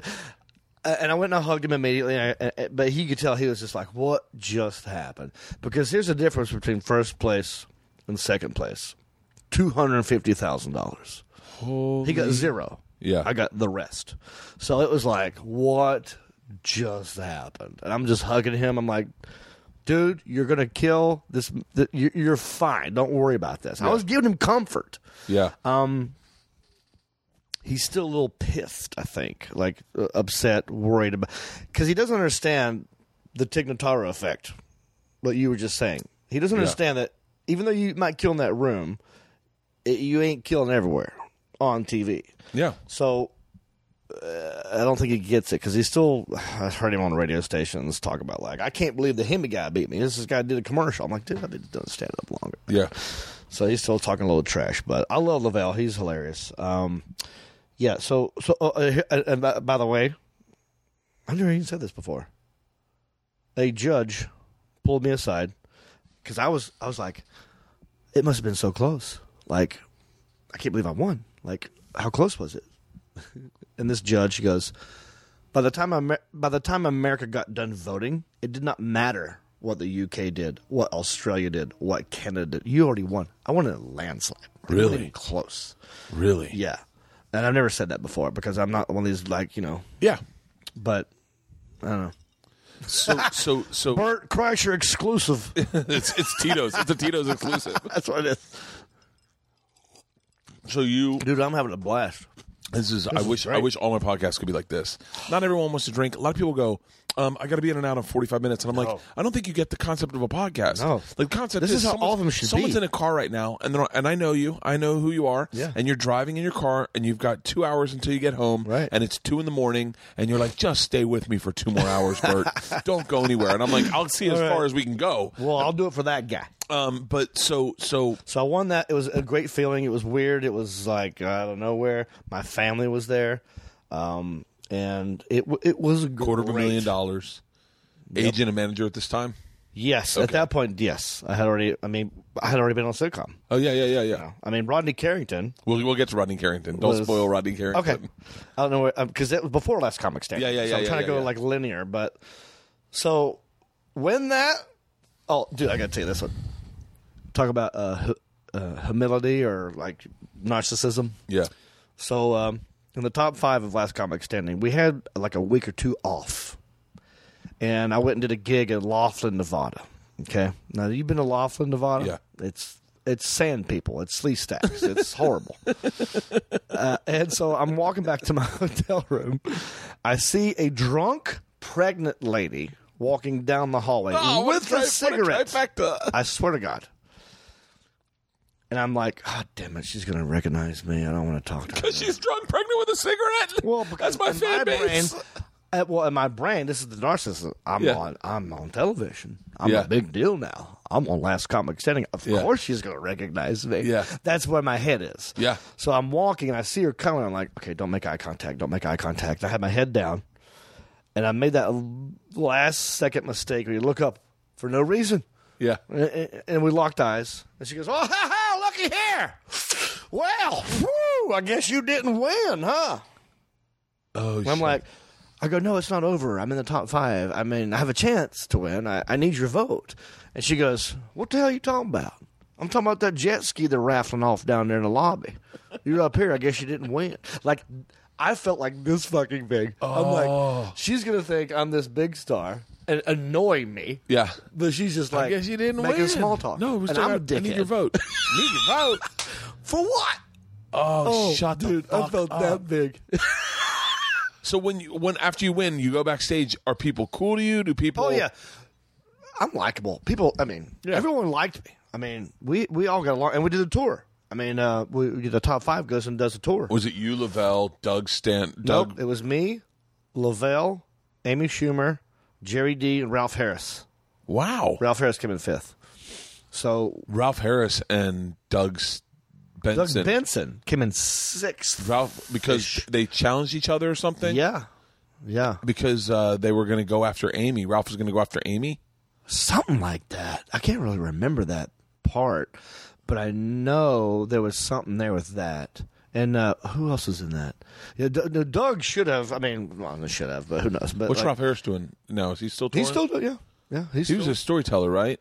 Yeah, he does an old character, like his old grandpa or something, like an old man type of thing. He's more of like, honestly, he's more of a one-man show. Yeah. So for him, it was kind of hard. It was really difficult. Which is why I came in 5th. Yeah. If he had gone long for him, he may have won. But him and Corey Holcomb, someone that I didn't know was as funny as he is. Yeah. Because that show kind of castrates you a tad bit. It does. It makes you be someone that makes you fall into form of what they want you to do performance-wise and not what you do. Yeah, and not just that, but performance-wise, definitely. Yeah. Like material-wise. Right. So it's like, okay, so what 5 am I carving out of this 15-minute bit? Yeah. Like, how do you whittle it down? And so you get the $250,000. Oh, it's great. I won that, and then honestly, a week later, I was in Hawaii getting married. We had been planning this wedding for a year, but to the naked eye, it looked like I won, and then he got a laugh. But we had been planning it for a year. Yeah. And so a week later, I'm in Hawaii, and I told them, I'm like, listen, I don't think I'm going to win, but if I do, just know that first week of the tour, I won't be on it. Yeah. I'm going. Because the tour started immediately? Immediately. Oh, yeah, it was like a week later. Whatever it was, it fell into that time frame of our wedding. Oh, yeah. I will not be there. And they're like, okay. And then I wasn't. And I was in Hawaii for 2 weeks. Tour sold mediocrely. Well, Lavelle was headlining it. Oh, really? Yeah. And then Doug took up the, because he came in 6th, so he filled in. And when I came back, then Lavelle had to go back to, and now I'm the headliner. Wow. So how was that tour? Was it fun? Yes, mostly. Were you guys on a tour bus? Yep, we had a nice tour bus. We went to lots of cities. They treated us really good. How long was the tour? How long was the tour? Oh, 2 months, maybe 3. I don't know. 2 months every Something week. like that. Yeah, pretty much. Yeah. Yeah, and that's where I got to know Amy really good. I loved Amy Schumer. We were drinking. Me and Jerry D and Amy were just that was my drinking buddy. Yeah, and Doug Benson, by the way. But there was one moment. I'll tell this little story. Okay, and Ralph, I love you, but Ralph was late to the tour bus every time, not sometimes, every time. When I say late, 10 to 15 minutes late. Yeah. Okay. And he's 5th. Now where everyone else is on the bus, ready to roll, but he's waiting for his suit to be pressed or whatever it is. So he comes on, and Jerry D has had enough. He's like, dude, I'm gonna say something. This is bullshit, man. We've been waiting every goddamn time for this motherfucker, and I've had enough. I'm going to say something. He's Scottish. Poor Jerry's from Canada. He doesn't know how black people are. That might be something. And I said, Jerry, don't do it, dude. Why are you doing it, Jerry? Ralph is military. He's ex-military, too. And Lavelle's in the building. I said, they're going to pick sides. Don't do this. This is going to be a war. I said, don't say... Just don't do it. He's no fucking. I'm gonna say something. And so here comes Ralph, and Jerry's like, "Oh, glad you made it, Ralph. Thanks for coming, dude. I guess we can leave now. Start the engine. Ralph's here." Being sarcastic as fuck, and Ralph calmly, because Jerry has. I love you, Jerry, but Jerry's got that Scottish. He's got his face turned red. Yeah, he had enough. And he's like a soccer, he's kind of a jock. And so you could tell Jerry's pissed. And but Ralph, military, knew to stay calm. He goes, Jerry, just do the tour, man. Just do the tour. It's not your place. Just do the tour. But Jerry's like, and that pissed him off even more. And now there's this moment where they're I want to say half an inch from each other's faces, really yelling and spitting at each other. When you get mad, you just fucking spits flying. Yeah. And they're just going at it. And it was like a movie out of the 1960s where I'm pulling the white guy away, and here comes Lavelle pulling the black guy away. Oh, shut up! Yeah, yeah. And it was a weird moment, but that's the only problem we had. Really, but it was over in 5 minutes. We had a problem at our school today. Well, he's a dad too, but one of the teachers and a dad almost got into a fist fight. A teacher and a dad? Yeah. Was that on World Star? No. Can I tell you my first instinct was start videotaping? Well, I was like, this will really help move tickets in San Francisco. And so here's new content. Yeah. And so all I got to do is just turn and go, hey, Cobb's Comedy Club, June 9th and 10th. So that's funny. I do that. That's actually smart. I promote to see random shit and then just turn the camera. By the way, I'll be. I do it all the time. That's hilarious. The one I did today. I saw Star smart. Tours driving down the street, and I pulled him next to him. I go, hey guys, right here, Bert Kreischer. I've been on TV for 7 years. I'm a famous comedian, and no one spoke English. And I they do stared it at me. every time I see one, I do the same thing. Yeah, I go, hey everybody, it's Jon Reep. Yeah, last comic standing, and they're like, who's that guy? They don't. Most of the times they don't speak English. I didn't know that. They all have headsets on, so they're hearing a translator. Right. But yeah, it's so funny because they got into it, and it was two men. That's the way men talk sometimes. True. Heated. What are the age ranges here? They're both probably 38. Okay, 39. That's the same age. Yeah, 40s. So it might be an even match. Possibly. One's bigger than the other, but one's angrier than the other. Okay, that goes a long way. That's good to know. And I post up to make sure that if something happens, there's someone that can split when them you say to them. post up, what do you mean? I just stand it like right near the both of them, so that if something happens, I can break it up. Okay. I just grab you make your presence known. I just stand up going like I'm here in case something happens because I'm a man and I've been around men my whole fucking life and I understand everywhere. how this works. And well, they're not in L.A. They're sadly they're not.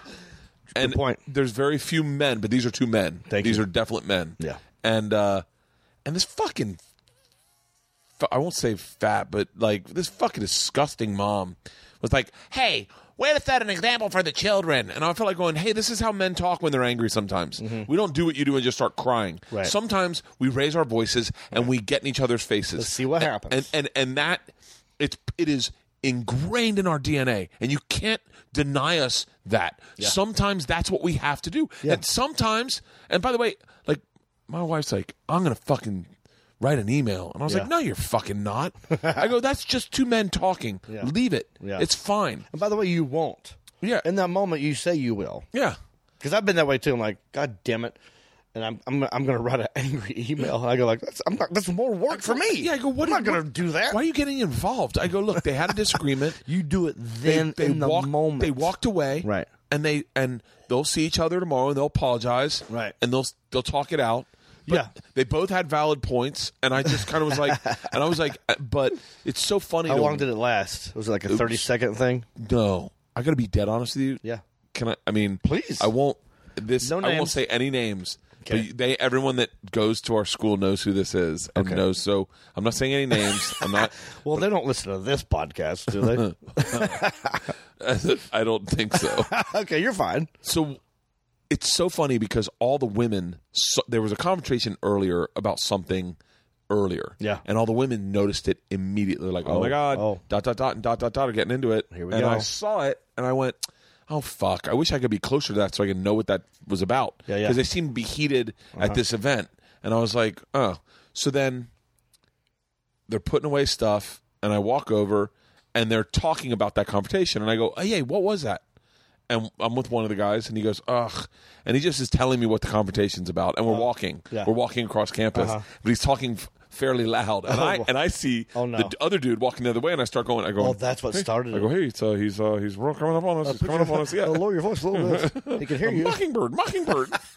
and then all of a sudden the other person hears him talking about him, and that's what started it. And I said, it's so funny. No one got how excited I was to go, I knew nothing. And then all of a sudden I'm in the center of it. Like, it was so much fun to be in the gossip. Like, I wanted to know what happened. And then I was like, fuck what happened. I'm in what's happening. This is what's happening. Yeah. And so, but they were both, the one guy. I've not seen a real fight live in a long time. Like in front of me where some shit goes down. Now, there have been people being kicked out of clubs, I've had, but I don't, not a fight. Like a real fight I've not seen in a long time. Have you ever been knocked out?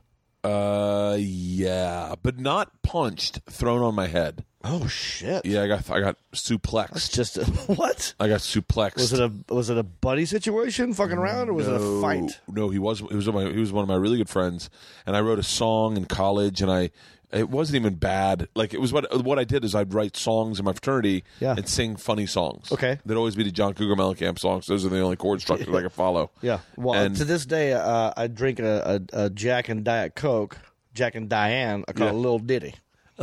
I say, I go to date and I go, give me a little ditty. They know what I want. Fuck. And so I sang a song. By the way, it wasn't even bad. My roommate, I was worse to my roommate, and I was bad to everyone. But I guess he had issues, and he. This is a roommate. No, this is my friend. He was in my fraternity, and it was exams week. It was finals, and he was graduating. Yeah, and he just came up, and we were playing pool at our fraternity house, and he was like. I was like, what's up, buddy? And he was like, don't fucking talk to me. I was like, oh, you're not being serious right now. Right. And he's like, I fucking told you. I told you not to sing that song. By the way, I didn't say anything bad about his girlfriend at all. Nothing. I said that they had sex, but they've been dating for 4 fucking years. That she might be in the mix. Yeah. And so I was like, oh, you're not being serious. And he's like, get the fuck away from me. I go, I can't do that. We're friends. Come on. Let's talk this out. I'm sorry. I'm sorry. Sure. And he's like, no, fuck you. I'll fuck you up. I go, oh, you're going to fuck me up? And then apparently he was At like, some point, you're like, well, let's go, but bitch. I was like, I didn't even get in his. I was in his face, but I wasn't like trying to fight him. I was trying to talk it out because we were friends. And then he like, I don't remember because I did get knocked unconscious, but I do remember. I don't remember, to be dead honest with you. Yeah. I always envisioned it that I got suplexed. Yeah. Because I ended up waking up with him on top of me holding my tongue, so I'd swallowed my tongue. Oh shit. And so I think. Dude. And then he was he saved your life. I don't know. Well, some people you can choke on your tongue. There had been a guy that had choked on his tongue at KA a month before and died, I think, or almost died. Right. And so everyone that was on the top of everyone's head. So I don't even know if I swallowed my tongue, if he was just holding my tongue because he knew I was out. So like he's just holding my tongue, and I woke up. Dude, this has to be a bit. No, you got to do this. I've never done this. This is your new story. Suplex, dude's holding your fucking tongue. Oh, it gets worse. Okay, it gets so much worse. So I wake up and I'm like, why you see your hand in my mouth? And I'm like so confused. Is this guy a dentist now? No. Okay. I think he sells produce. Like legit, but I think that's a family business. It's not like a bad, like, sure. I think it's like a legit business. Okay. So he's in your mouth. He's in my mouth. After he suplexed you. And You're then, knocked out. You woke up with his hand in your mouth. He's holding your tongue. Is he apologizing? I'm sorry. I wake up and I'm like, what happened?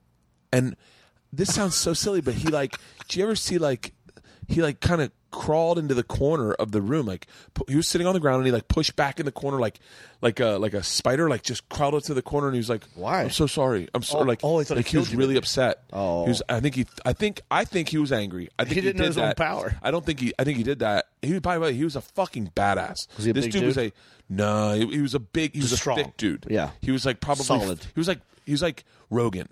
Like right. almost identical to Rogan. Gotcha. But imagine if Rogan had a much bigger jaw. Yeah. Oh, and shit. like and was like dark Italian. Like this sounds like that dude from Batman. What's that evil with the fucking Bane? Yeah. He's like Bane. And he was upset and I was like, what happened? Yeah. And he's like, what? I think someone went and called 911. Wow. I don't know how long I was out for. Someone went and called 911 and I woke up and it was just me and him in the room. Everyone had left to go get 911 or call the cops or whatever. And it was just me and him in the room, and he was like really upset. He's like, I'm so sorry. Because I think he went from really angry to realizing, oh, fuck, I could have just killed the guy. And a friend at that. Yeah.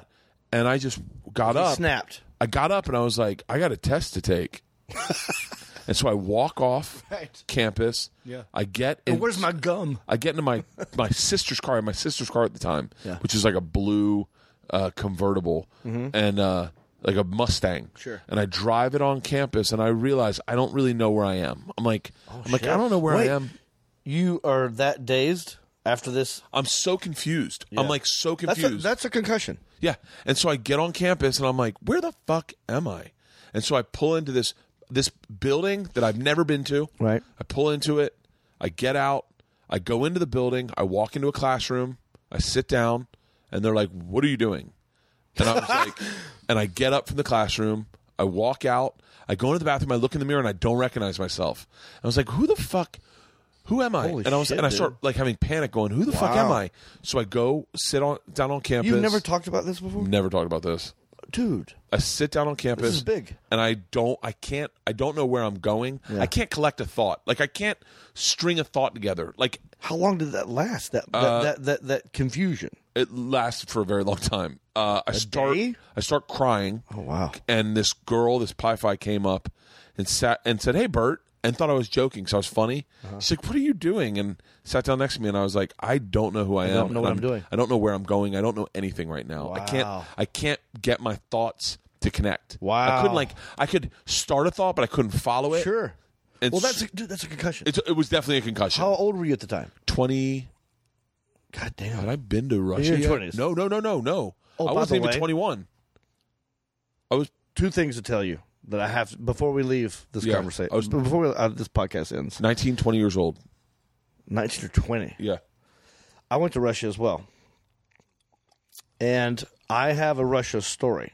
Seriously? And because you killed it with your machine story, I can never tell it. Wait, what's your Russian story? You killed it so hard, I'm not allowed to talk about it. That's how I feel. I swear to God. Wait, what's your Russian story? In 1990, I'm 45 years old. Okay. So out of high school, 18 years old, There was this program called People to People. 1990 is right. The wall had fallen. It was about to fall. It had when I went. It had no. It was Gorbachev. Oh, Russia. Gorbachev Okay, was yeah. still the dude. Yeah.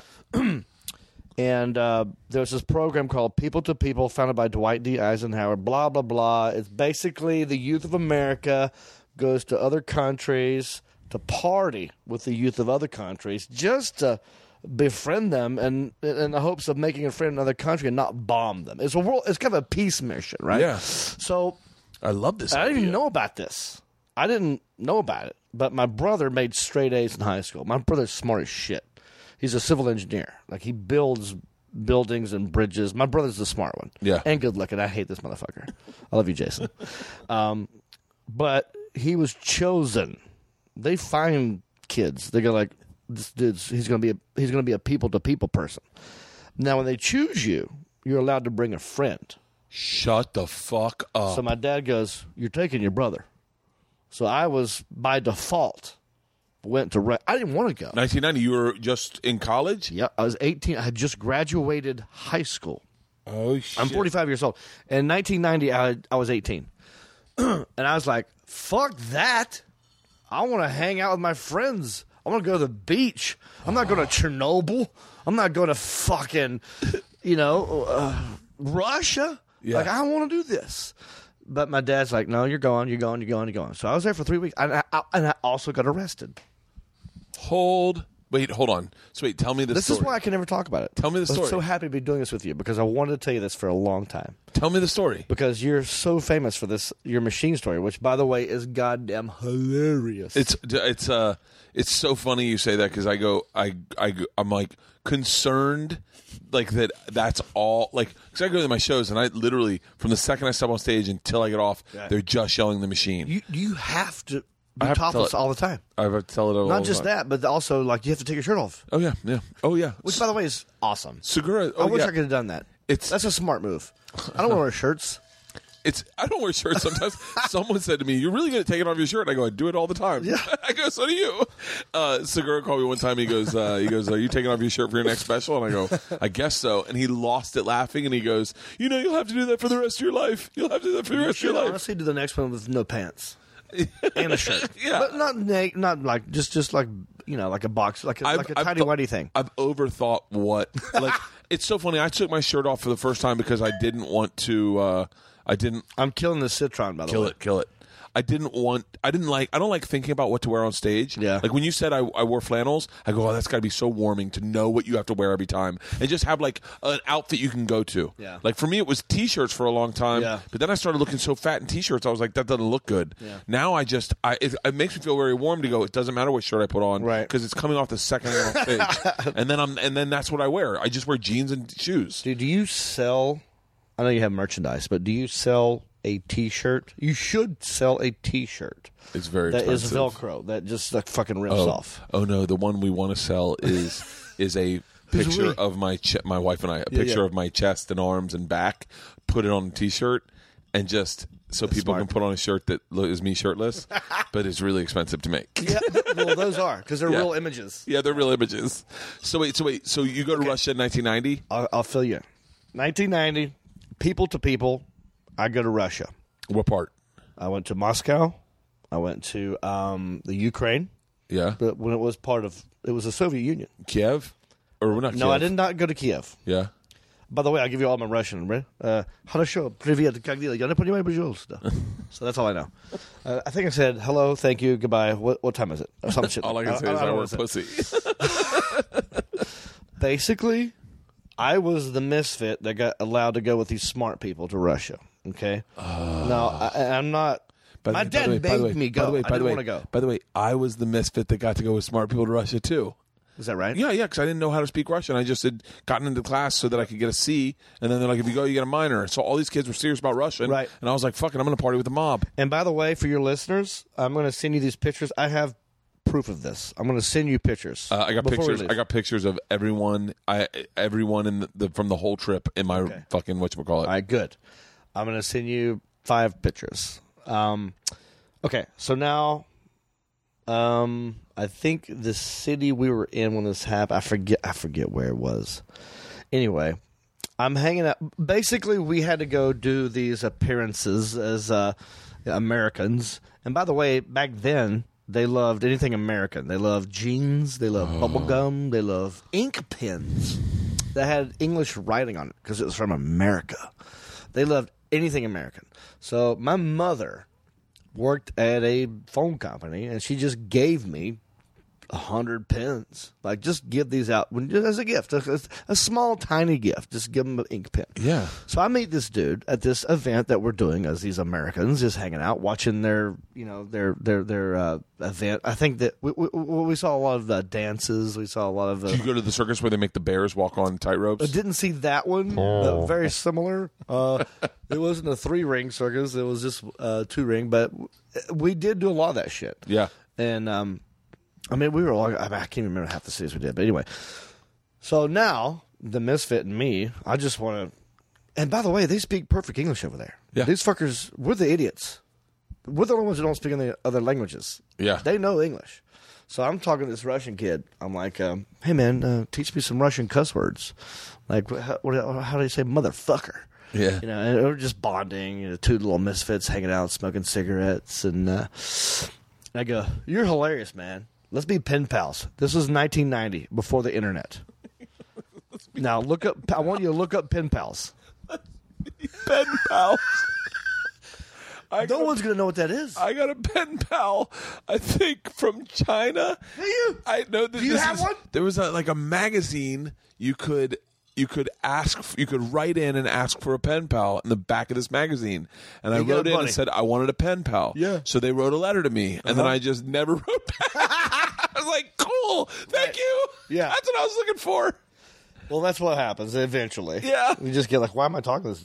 I don't know this dude. Yeah. But I'm like, in that moment, Pen pal. I'm like, we should stay in touch. You're hilarious. Let's be pen pals. Yeah. Now, at this event that we were at, they had this little souvenir that they had made, where it was an American flag mixed in with a fucking Soviet flag. So it was like the red, white, and blue mixed with the sickle and hammer. Okay. And there was like an eagle in it and a fucking bear. It's a really cool design. People don't remember how much we were enemies. No, right. Like, we were them and ISIS. Like, Yeah. that was us. We Yeah, hated them. it was- You were allowed to hate them out loud. Yeah. Like, it was. I thought I was going to die. I thought they were going to nuke us. My dad used to say stuff like, I thought I was going to have a nuclear war when I was like 16. yeah. Oh, I definitely thought there was a movie that came out the day after, I think, that was all about, yeah. And My parents didn't let me watch it. I never learned how to play soccer because we hated them so much. Like, my dad's like, what are you, a pinko commie? No, you play baseball. You're an American. That's right. And I played baseball. Yeah. That's America. Yeah. So You're you're going to at eat this apple pie. You're at this event. So, yeah. So, okay. So, in this moment where he's teaching me Russian cuss words and I have this ink pen, I'm like, let's be pen pals. And he has the fucking piece of paper that has the flags mixed together. And I go, cool, I'll just write my address on this. And so I wrote my address down and I gave him the ink pen as a souvenir. Yeah. And he gave me his address. Now, what I didn't know was that this dude was notorious for trading shit illegally on the black market. Bert, this is all true shit. It's why I'm afraid to talk about it, because your story is so fucking good. Is this guy was notorious for trading shit on the black market? What I didn't know. I didn't know. Oh, You were smoking cigarettes, learning motherfucker. I want to be your best friend. I one time went to Toronto. No, which one's on the West Coast? West Or East Coast? East Coast. Is it? East is Montreal. Maybe West I don't know. is Vancouver. In the middle is Toronto. I think I went to Toronto. Okay. And I had brought $6,000 cash in Canadian cash because I wanted to buy diamond earrings for my wife. That's awesome. And I'd always had this merch money, and I always keep Canadian merch money. I just keep it and hold on to it. It's not money I miss, and then I always figure one day I'll take my family up, we'll go on vacation to Banff or something. Yeah. And so I accrued all this money. I go, fuck it, I'll buy her diamond rings. And so in Canada, cause I was like, probably cheaper. Well, it's 100% cheaper because I don't count that as real money. Right. And so that's right. So I go to Canada. They're real diamonds. I do this show. I have the $6,000 in my pocket because I don't want to let it go of it. And I get in a car with this guy, and he goes, "Hey, you mind if we give my buddy a ride?" Now, what I didn't know is his buddy was one of the biggest Coke dealers in Canada and happened to have exactly $6,000 worth of Coke on him. Some of the best stories start with what I didn't know. What I didn't know, that's fucking great. Oh, that's So this fucking dude great. apparently was this Russian kid. I'm saying he was 20. I was 18. I don't know. He's in my age group, you know. So these What I police didn't know. officers see us. They just see me handing him a pen. They see him handing me a piece of paper. In their brain, we're trading some shit illegally. And at the time, I happen to have hand cramps, and I'm going 5, 10. I want 25 of them. Right. And I had this huge box of blue jeans behind me. But so, and by the way, I was like, I was a misfit. I'm not supposed to be there. I'm not hanging out with the nerds that were actually smart. I'm like off by myself talking to a Russian dude smoking a cigarette. Yeah. So my group doesn't know that I got detained by this Russian officer who came over and he grabbed both of us and he took us into the hotel, went back in some fucking office, and I'm sweating bullets. I'm thinking I'm going to fucking, what's that, God damn it, what's that place in Russia? The Gulag? No. Siberia. I'm thinking I'm going to Siberia. And the Russian officer does not speak English. I don't speak Russian. This guy goes, "I'll translate, don't worry." Our interpreter is the guy who fucked me over in this. Shut up. This deal. So he grabs us, and there's this moment where we're in this office, and they're yelling at each other in Russian.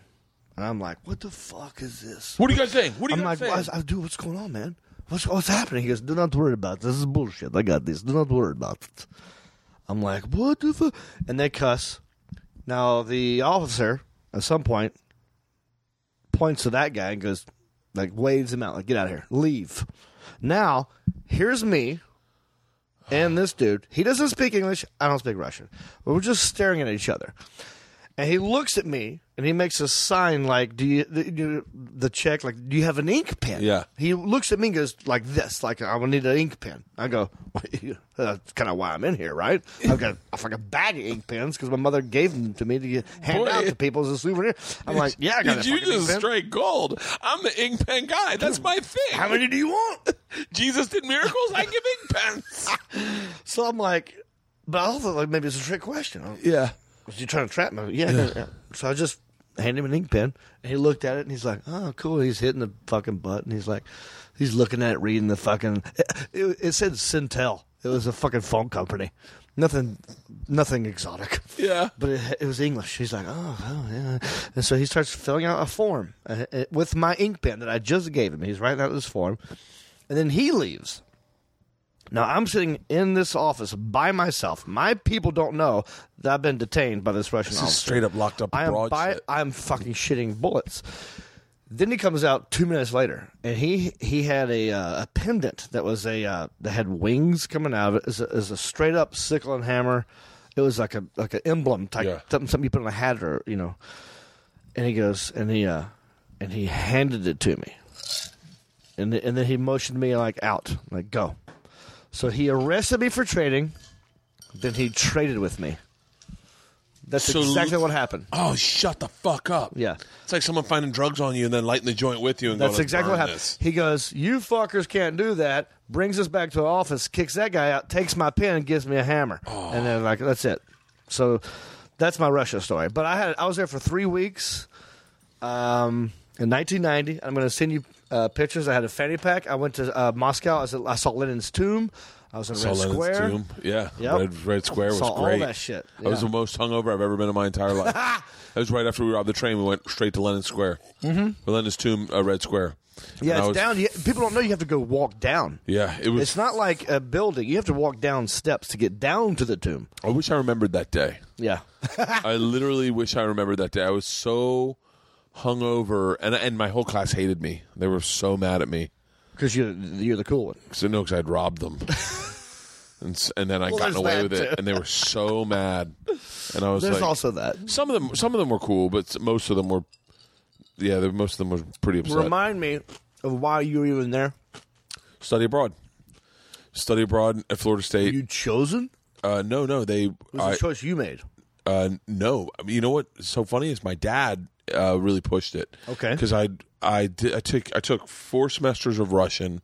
Yeah. But never learned it because it was all I had to do. They needed kids to make the class happen. Yeah. So no one's learning Russian at that time. We'd beat them. Why do we need to learn their language? Right. And so, and then my teacher, beautiful woman named Kendra.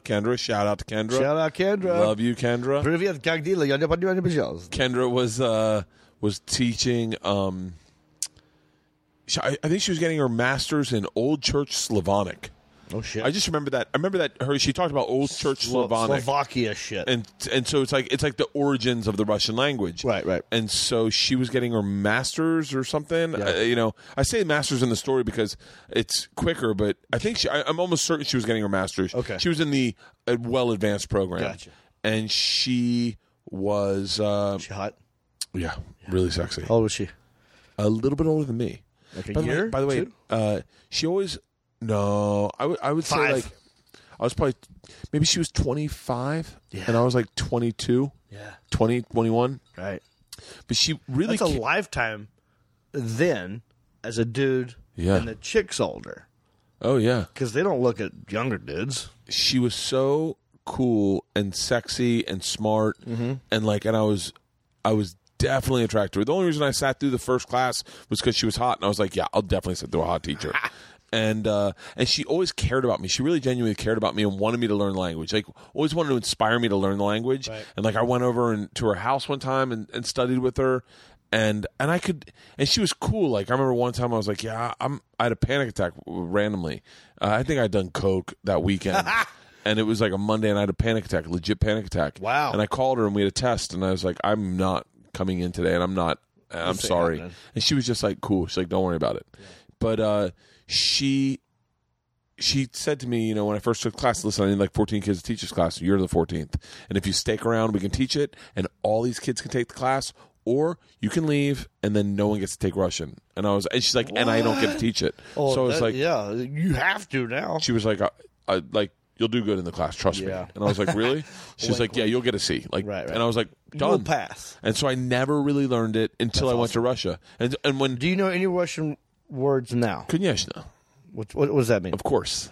Do you know what is? I'm gonna throw some at you. Okay. I understand what you're saying. It means I don't understand what you're saying. Oh, yeah, yeah. Skoika. Skoika? Oh, that's I like riding horses. Oh, I should have just left that there. I remember being in a hotel and seeing all these Russian hookers down at the lobby. Dude, and I'm looking up like I just want to yell at them. And I look up how much. It was Skoika. That's how I know that, because I was like, Skoika! So fucking hot. And they know they're fucking hot too. That's a problem. Dude, the women in Russia are so hot. Like, I can tell when a woman's from Russia in the States. Like, when I see a Russian woman, I know she's Russian. Right away. Dude, I to this day, it's so funny. One of my daughter's aides, I think she's one of my daughter's aides. Yeah. She's an aide at our school. I think she helped out with Isla last year. And she's very pretty, but she's real Russian. I made her cry one time. I made her cry because it was a long story. I had an incident. I was doing parking valet, and she double parked, and I was a little aggressive. Very cool chick, though. Okay. She was very good to my daughter. I'm after I was shitting a Russian her. female cries at all. I made 2 women cry that day. Both make a both of my cry, daughters. That's fucking hardcore. And so, but Isla always wears my machine shirts are really fucking comfortable. Yeah, they're legit comfortable. Soft tees, man. Yeah. That's where it's at. And it says I am the machine in Russian, and she just one day comes up to me and she goes, I have to ask, very very Russian accent. She goes, Isla wears those shirts with your picture. It says I am car, I am machine. And why does she have a shirt that says a car? And I was like, oh yeah, that's me. She goes, what does it mean? And I said, when I was a kid, I got involved with the Russian mafia, and we robbed a train. And she was like, wait, when? And I said, like 1995. She goes, oh. Wait, when? Can I hear this? And I was like, yeah, it's online. She watched it. Google me, bitch. She watched it and then came back the next day and she's like, that is so true. That is so true. And I was like, yeah. What year did you go again? 95. I think I missed you by 5 years. I was there 90. That was, by the time I got there, the wall had already fallen. The wall had fallen, and it was Russia, not Soviet Union. It was Russia, I think. And if I do it, the mob ran everything. I mean, we paid off the mafia for our trip. Dude, I saw. Okay, this is great. I love this. In the Red Square.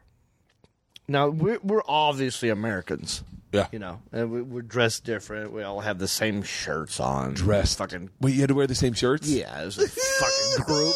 I had a fanny pack. I'm going to send you a picture of me with a fanny pack, acid wash jeans, braided belt. Bert, come back. I'm getting a picture. And in Red Square. So anyway, we knew that we were being watched, followed, right? They spied on us. We knew our phone calls were recorded. This is 1990. They still do this shit today. Hello. So we're walking down this square, and some dude must have been like a pickpocket kind of dude, like some guy that was going to rob us, possibly. Yeah. But like out of nowhere, there's like 3 Russian cops. And they don't fucking play. No. Like, it's a straight-up sidekick to the face. It wasn't even like a tackle. I need to talk to you first. This dude just got kicked in the face. This is my fanny Let me pack. see this. Here you go. Well, there's 2 fanny packs in this picture. This is me and Is this you? Yeah, it's me. Look at you, This is dude. me and Big Igor on the train. There's 2 things I like about this picture. You're pushing out the gut. You're being funny. You got the beer. You got the fanny pack. And you got fucking do-rag in the background. I wore a do-rag. It's me and the mob. Oh, hell yeah. Yeah, arm wrestling. That's the mob guy. The do-rag's the mob guy. Is that right? Yeah. Have you posted this? No. Why wouldn't you? Because the Well, fucking... he's probably dead. I don't want to fucking... Don't put his name up there. There's a picture of the day... this is the second after I hilarious. robbed the train that is in here. The second, like... Wow. I'm This glad. is... You ready for this? Yeah, I want to see this picture. This is me... This is a picture of me finding out Okay. that I'm not going to jail. You're not going to jail. Yeah.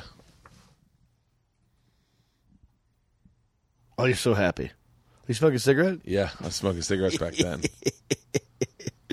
You know who you look like in this picture? Who? You know... you look like a young Mike Favorman. Who's Mike Favorman? I know Mike Favorman. Comedian. Yeah. Anyway. That is me finding out. But you're also very, like it looks like you're saying, are you shitting me? Like, I'm not going to jail? I am. It looks like you're leaning My in buddy, saying, are you shitting me? DJ took these pictures, and he What gave kind them of beer to is me. that? It's a Baltica. My buddy DJ took these pictures, dude. and he That's crazy. gave this to me, and this is me, literally, probably seconds after finding out I'm not going to jail. The machine. And I took a picture of that, and then I posted it, and I pulled it down immediately. My wife said, "Pull it down." Yeah. Don't put them out there. She's like, "Don't put anyone in the mafia. Don't if put you're anyone." telling that story, don't show don't show it. But what's crazy is the reason that story went viral on Facebook is because those people that in my class posted all the pictures, and so they're all online. You can see them all online. Right. But that was How my many favorite. people were you with, like your group? Was it I would say 30. Yeah. Okay. I would guess 30. You guys didn't have to wear the same shirts like us, huh? No. And what's crazy about that picture I just showed you is I recollect it very different than that moment. I remember wearing something very different. Yeah. I remember in my crazy. memory I remember what I was wearing distinctly. I was wearing jeans and an Obermeyer pullover shirt, jacket, ski shell. Wow. With Merrill boots. And clearly I'm in a white collared shirt. Yeah. Yeah. Like, That's crazy, right? it's so fucking bizarre the way I'm you're... going to send you this picture of me in Red Square. I have a fanny pack, acid wash jeans, I want to see it. and I'm wearing the God. What was this fucking? Do you remember Bugle Boy jeans? Of course I remember Bugle Boy. So this T-shirt just says Bugle Boy. Oh, It's just a T-shirt. oh, which they probably read as like, you must be part of the military. He plays bugle. Here Here comes the Bugle Boy. Here he comes. Okay, let's talk about Rodney Carrington. Yes. So Rodney What do you wanna Carrington. know? All right, that's what it we're is? 2 hours right now. Yeah. Oh my So, God. yeah. It's flies, dude. Do you want to cut this up? No. Post it as, dude. Trust me when I tell you. The people that have listen to this this for me? podcast, I am very tentative to say my fans, but I will say, because we all share fans. We all have the same fans. They it jump. sounds egotistical saying fan. I hate saying I have a fan page on Facebook. I was you want to hear something crazy? I had a legit fan page that fans made for me for Travel Channel. Oh, that's good. And Travel Channel made them pull it down because they were like, we don't control it. And I was like, no, it's called a fan page. Yeah, they made it. They made it. Yeah, this you guy, don't Rocco, who, by the way... Shout out Rocco. Shout out to Rocco. I love Rocco. Great guy. Yeah. He likes you. He made this fucking great What's page. wrong with that? Well, the problem is Rocco knows the problem with Rocco is that he was then bullying people on them because he's talking shit? He was posting as Bert the Conqueror to like fans would say stuff and he'd be like, "Fuck you, blocked." Right. Yeah. Dude, have you ever gotten? But by the way, that's what made me like Rocco. Is I was like, yeah, yeah, I like Rocco. someone talking shit about our show. Fuck him, Rocco. Block him. Fucking light him up. That's before the middle finger emoji too. Yeah. Actually, I had to type that shit out. Like, do you ever get in arguments with your fans? No. Have you been baited? No, never once. So what? The only thing I've ever done, I've never blocked anyone ever. Yeah. The only thing I ever did is recently I posted a picture. I was in Hawaii. I posted a picture of my daughter. Yeah. One of my best friends made a joke. Yeah. He's my best friend. One of my best friends. I know him very well. I know there's no malice in his heart. I know he's not trying to hurt my feeling or my daughter's feelings. Sure. I also know that he's a single goofball idiot guy that who makes money and he just fucks around. He Sounds just like fucks Jon around. Reep. It sounds a lot like Ari Shaffir. That's true. And so he wasn't. He was just being funny. It's Ari being Ari. It was innocent. It was. In all honesty, it was. Yeah. It wasn't because he knows. But when you saw it, it wasn't at the time. I didn't even see it. I don't read comments. okay. Leanne saw it, and Who Leanne, did? my wife. Oh, yeah. She got upset. And That's a she big was one. like, That's a big one. she's like, yo, What the fuck is call this? Ari and tell him to take that comment down. I go, fuck it. Oh, I'll it was just take-" Ari. Yeah, it was actually Ari. Yeah, it was I thought actually. you it was using him as an actually- example of this it was person. Actually, Ari. It's definitely Ari. Shout out Ari. So I go, no, fuck that. I'm not going to call Ari to tell him to take it down. I'll just take down the picture. And so I take down the picture. Mm-hmm. But before I take it down, I look at the comments and I went, oh, like why? Like there are all these people that follow me that obviously look at my pictures. Yeah. They said really mean things about my daughter, but they weren't trying to be funny. They were just being mean. So I went through and blocked them all. And I was like, and then I called Ari, and I've known him already for a long time. I love him. And I was like, hey man, just please don't do that again. I go, if I post a picture of my daughter, I don't like. Both my daughters are fucked There's no up. need to comment. I go, just don't, please don't. And Ari's like, I'm sorry, I didn't know that would cause problem. I go, yeah, Georgia's online. She sees that shit. Yeah. And if she saw it, it might hurt her feelings. I don't want her. Right. Like it's my kid. That's the part. But by the way, that's the conversation. Obviously, I'm sharing on this podcast, but it's a conversation I have with my friends. Yeah. And Tom and I did that fat shaming thing, and there was definitely a time where we spoke like two really good friends about us hurting each other's feelings, and like at one point, Stanhope didn't know that Tom and I were friends, and he was like, "Dude, what the fuck?" And then Tom Segura, yeah. And then I had to like be like, "No, he's my good friend. Trust me." Yeah. And then Tom's like, so you guys are fake shit talking. "Oh, you didn't hear about that fat No, shaming? not at all. Shit. Sorry. Oh my god. Dude, I'm not a comedy nerd. Like I don't do anything. Oh, I just I watch 2 shows and I sleep. I'm the nerd of not being a nerd. But I should be. It's what happened. We got to a big fat shaming thing, and we both ended up losing. No, I know about that. Yeah, we both ended up losing weight. Well, that was a joke. Yeah, it was a joke, but Yeah. some people, like Stanhope, came to him from Bisbee and was like, "Dude, what the fuck's going on? Are you really in a beef?" Like a bunch of people actually said that. Like, "Are you guys really fighting?" And I was like, "No, we're good friends." It was obvious. But To me, it was obvious it was a joke. But obviously, there was at one point. Try the Tito's. Have you tried the Tito's yet? I'm going to. Yeah, get in on the Tito's. I didn't want to invite myself. No. We got a whole bottle up there. It is Russia night. Yeah. Vodka's our thing. So at one But point, like vodka. we had to say, me and Tom had many very serious conversations about that moment. Soda. I got soda water inside. You want me to go grab it? Can you pause this? Because I have to pee so bad. Yeah, let's pause it. All right. Let's pause it. We'll be right back. Hold on.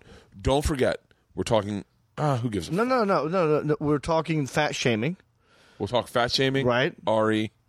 Blocking. I also want to talk. I got one story because I saw you. You had a picture. Yeah. Where you're arm wrestling a dude. Yeah. One of them, and I've never talked about this on stage, but I want to possibly. So Okay. I'm gonna jam this with you. All right. I'm going to hit stop, and then we'll start up again when we get back. Love it. We're at 2 hours right now. Jesus Christ. Only 500 feet from you? Yeah. Drive. But I'm fine. All right, you ready? So close. Yes. So I'm to wrap Fat up. shaming. But yes, there were plenty of times where Tom and I got on the phone and talked privately about how we felt and about our weight loss, and we were like trying to make sure that we were okay with what's going on because it got a little out of hand. I think to me, it was always when I see two comedians online going at it, I always think, well, they orchestrated this. Yeah. Because to me, we're all fraternity brothers. We're always ships passing in the night. We did the exact same thing. Yeah. And so I see no hate involved. Yeah. Unless you actually. But there's people that like one of the things that really bothered me about that when one of the things that made me want to start blocking people is that like people were just saying really mean things, and I was like, "There's no comedy involved. You're not like." I talked to someone about this the other day. I go, "You're not my boy. Like we don't like we." Yeah. You've not earned the right to insult me. Yeah, like we're not besties. Right. Make sure that's good. That's carbonated. What is this? It's a Soda Stream. We got. Did you make it? No. Yeah, I made that carbonated water. It's fucking best. But I was like, "You're not my boy. You're not the right to insult me." Or he can say whatever the fuck he wants to me. He's someone I care about genuinely. I care about him. Mm-hmm. When he was gone in Asia, I thought about him a lot. And when he got home, I was excited to see him. And I was like, and I went to lunch with him, and we talked for like fucking 4 hours. And like that's someone I care about. He can say whatever the fuck he wants to. Sure. He said some horrible things on me online, and like he has, but that's. But you know he's fucking around. I know he's fucking around, and I know that he cares about me. Yeah, and so, but when I don't know he doesn't mean those horrible things. Yeah, that's what he does. Yeah, and it's like, dude, there's a short list of guys that can say whatever they want about me, and I know they care about me. Yeah. And then there's a list of guys that I go, man, I don't know you like that. Right. You can't like, but you know it too because you're like. There's guys I came up with that I can say, like, even like Dimitri Martin. I love Dimitri. Mm-hmm. I want him to, I think he's so talented. You guys have known each other for a while. But I don't know him like that. I don't know him the way I know Tom, so I couldn't really fuck with him. I wouldn't make fun of him. Right. I'm always going to be respectful of him because I want anyone listening to this to go, maybe I should check him out. Right. Like, that's it. Yeah. Like, I don't know Mike Birbiglia. I'll never shit on Mike Birbiglia. Right. I know of him, and we've met a couple times, or maybe once. Yeah. But we know him. Yeah, but we know him. Right. Yeah, we don't know him, so I'll never shit on him because I don't know him like that. But we've not earned that right. Right. That's how I look at it. But like, if you're talking about like Theo Von, I'll fuck around with Theo Von all day long. I love Theo Von. I'll be legit honest about Amy because I do love her. Yeah. I want not, but I'm not. I know that I've spent intimate time with these people, so they know that they know me. Exactly. And that's different when that's different because when a fan gets on your page, or not, I don't want to say fan, but it says enjoy your dad now because he's fat and he's going to die. Right. You're like, hey man, my kid, fuck you. I can't control my kid not reading my comments. I try my hardest, but I can't block her from my page. Like, dude, I couldn't imagine with the kid factor. That's going to be a whole nother level. Like even if it's me and I post an unflattering picture, I'm not a good looking dude, but like I don't need to hear that. Like I already know that. So I don't need you to chime in. The thing with fat shaming is that it's like yeah, man, I know I'm fat. Like when I was, by the way, I'm still fat. I'm 217 right now. But if you acknowledge their comment and you're not liking the positive things, then it's rewarding bad behavior. So part of me goes like, don't respond. No, I don't respond. I just block. But part of me goes like, fuck. I got to a place where I was like, I very seldomly, and I say seldomly, I want to say never. Yeah. But I also have that filter on Twitter, so I wonder if it blocks it for me. I never get bad comments on Twitter. Twitter is very nice, and it's more like a communication with my fans. Right. I always say to people on the road, if you want to talk to me, hit me up on Twitter. I actually read all those. Yeah. I don't ever read a comment on Instagram. Right. Like I'm the opposite of you. Really? I'm on Twitter, but I fucking rarely go there. Oh. I'm on Facebook and Instagram mostly. I don't know how to read comments on Facebook. Like there's like three different Facebooks. There's like Facebook. Right. Oh, you got your fan page, you got your personal page. And then I got messages. Yeah. And I was like, two different messages. Yeah. There's one from the personal, one from the fan page. And I'm like, oh, I didn't know that. I don't get the one. I get it. It's like four fucking pages. All I got I don't have. There's 4 different apps you got to have. Yeah, and so So the video I just did. See, the thing I like about Instagram. Yeah. Is, oh shit. Just a picture, video. Now they got their little what do you call that? The story. Oh, how they cool stole is that this? from Snapchat. Are you on Snapchat, Bert? I don't do Snapchat only because I found everyone boring on there. Yeah. I feel like if I'm not on something that's dear out there, Eliza and Jessie May. The only people that I really cared about watching was like Eliza and Jessie May and like a few other people. Yeah. But I was like, I just found it very like put out information, not enjoy it. Right. Like I really enjoy the Instagram stories. Like I'll tell you right now, this is real talk right now. Who's this? Like I look at my Instagram stories and I go, David Spade's fun as fuck. Like I get David Spade. I've not seen that one yet. David Spade, Dan Bilzerian, Lindsay Pellis, Chris Ty Walker, Brendan Schaub. Ooh, Brendan Schaub's in Australia. Let's see what he's doing. Brisbane, see you tomorrow. Sold out. His show's in dude, fucking... I got to tell you something. Oh, he's in Tasmania? You got to follow this dude named Zoltan Bathory. He is a bassist for Five Finger Death Punch. Really? Heavy metal On band. Instagram? He's on Instagram. He's hilarious. And I only know him because we this production company is trying to pair us up to like Zoltan Bathory? Yeah. That's him. He's got the fucking I'm following him right now. white dude, Serbian, dreadlocks. Love it. Metal. Love it. I want to tell you this story. Like I said, I should probably leave, but I'm having a blast. You're gonna have to kick me out of here. No. This is I know when Sorry. I know like I run into enough people who listen to the podcast on the road, and someone always goes an hour 30. Someone always says to me every time, an hour 30 Keep is it at the, an hour 30. An hour 30 is the threshold where I go, if it's over an hour 30, he had fun. Like I had fun. Like if it's under an hour 30, either they weren't having fun or I wasn't having fun. I'm about to start a new podcast. You had one. Didn't you have one with Heffron? Me and Heffron had one, which was great. But headliners, ships passing in the night, hard to coordinate, and so we just both got lazy and tired of doing it, and so that it ended. We're still good friends. I love John Heffron. I had my own, and then I just got lazy on my own self. But now I'm doing a new one with Sarah Tiana. Oh, I love Sarah It's going to be on Tiana. All Things Comedy Network. Oh, yeah. It's going to be called Fried with me and Sarah. But I want to tell you real quick before I forget. You had a picture of a guy you were arm wrestling. Yeah. And I've never told this story because people won't believe me. But I broke a man's arm wrestling. By the way, It's the manliest thing I've ever done in my life. I explained to someone today. Yeah.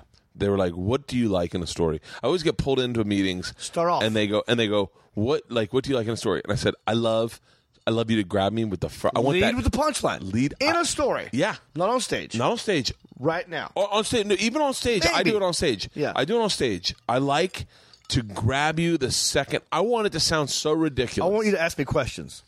I want you That's to. why I go, I broke a man's arm wrestling. Yeah. Now you have questions. Yeah, and but you want the fan to go, like the audience member to go, hold on, What? What did Who? he just say? When? Yeah. What? How? So Right. You broke a man's arm wrestling. How did. old were you?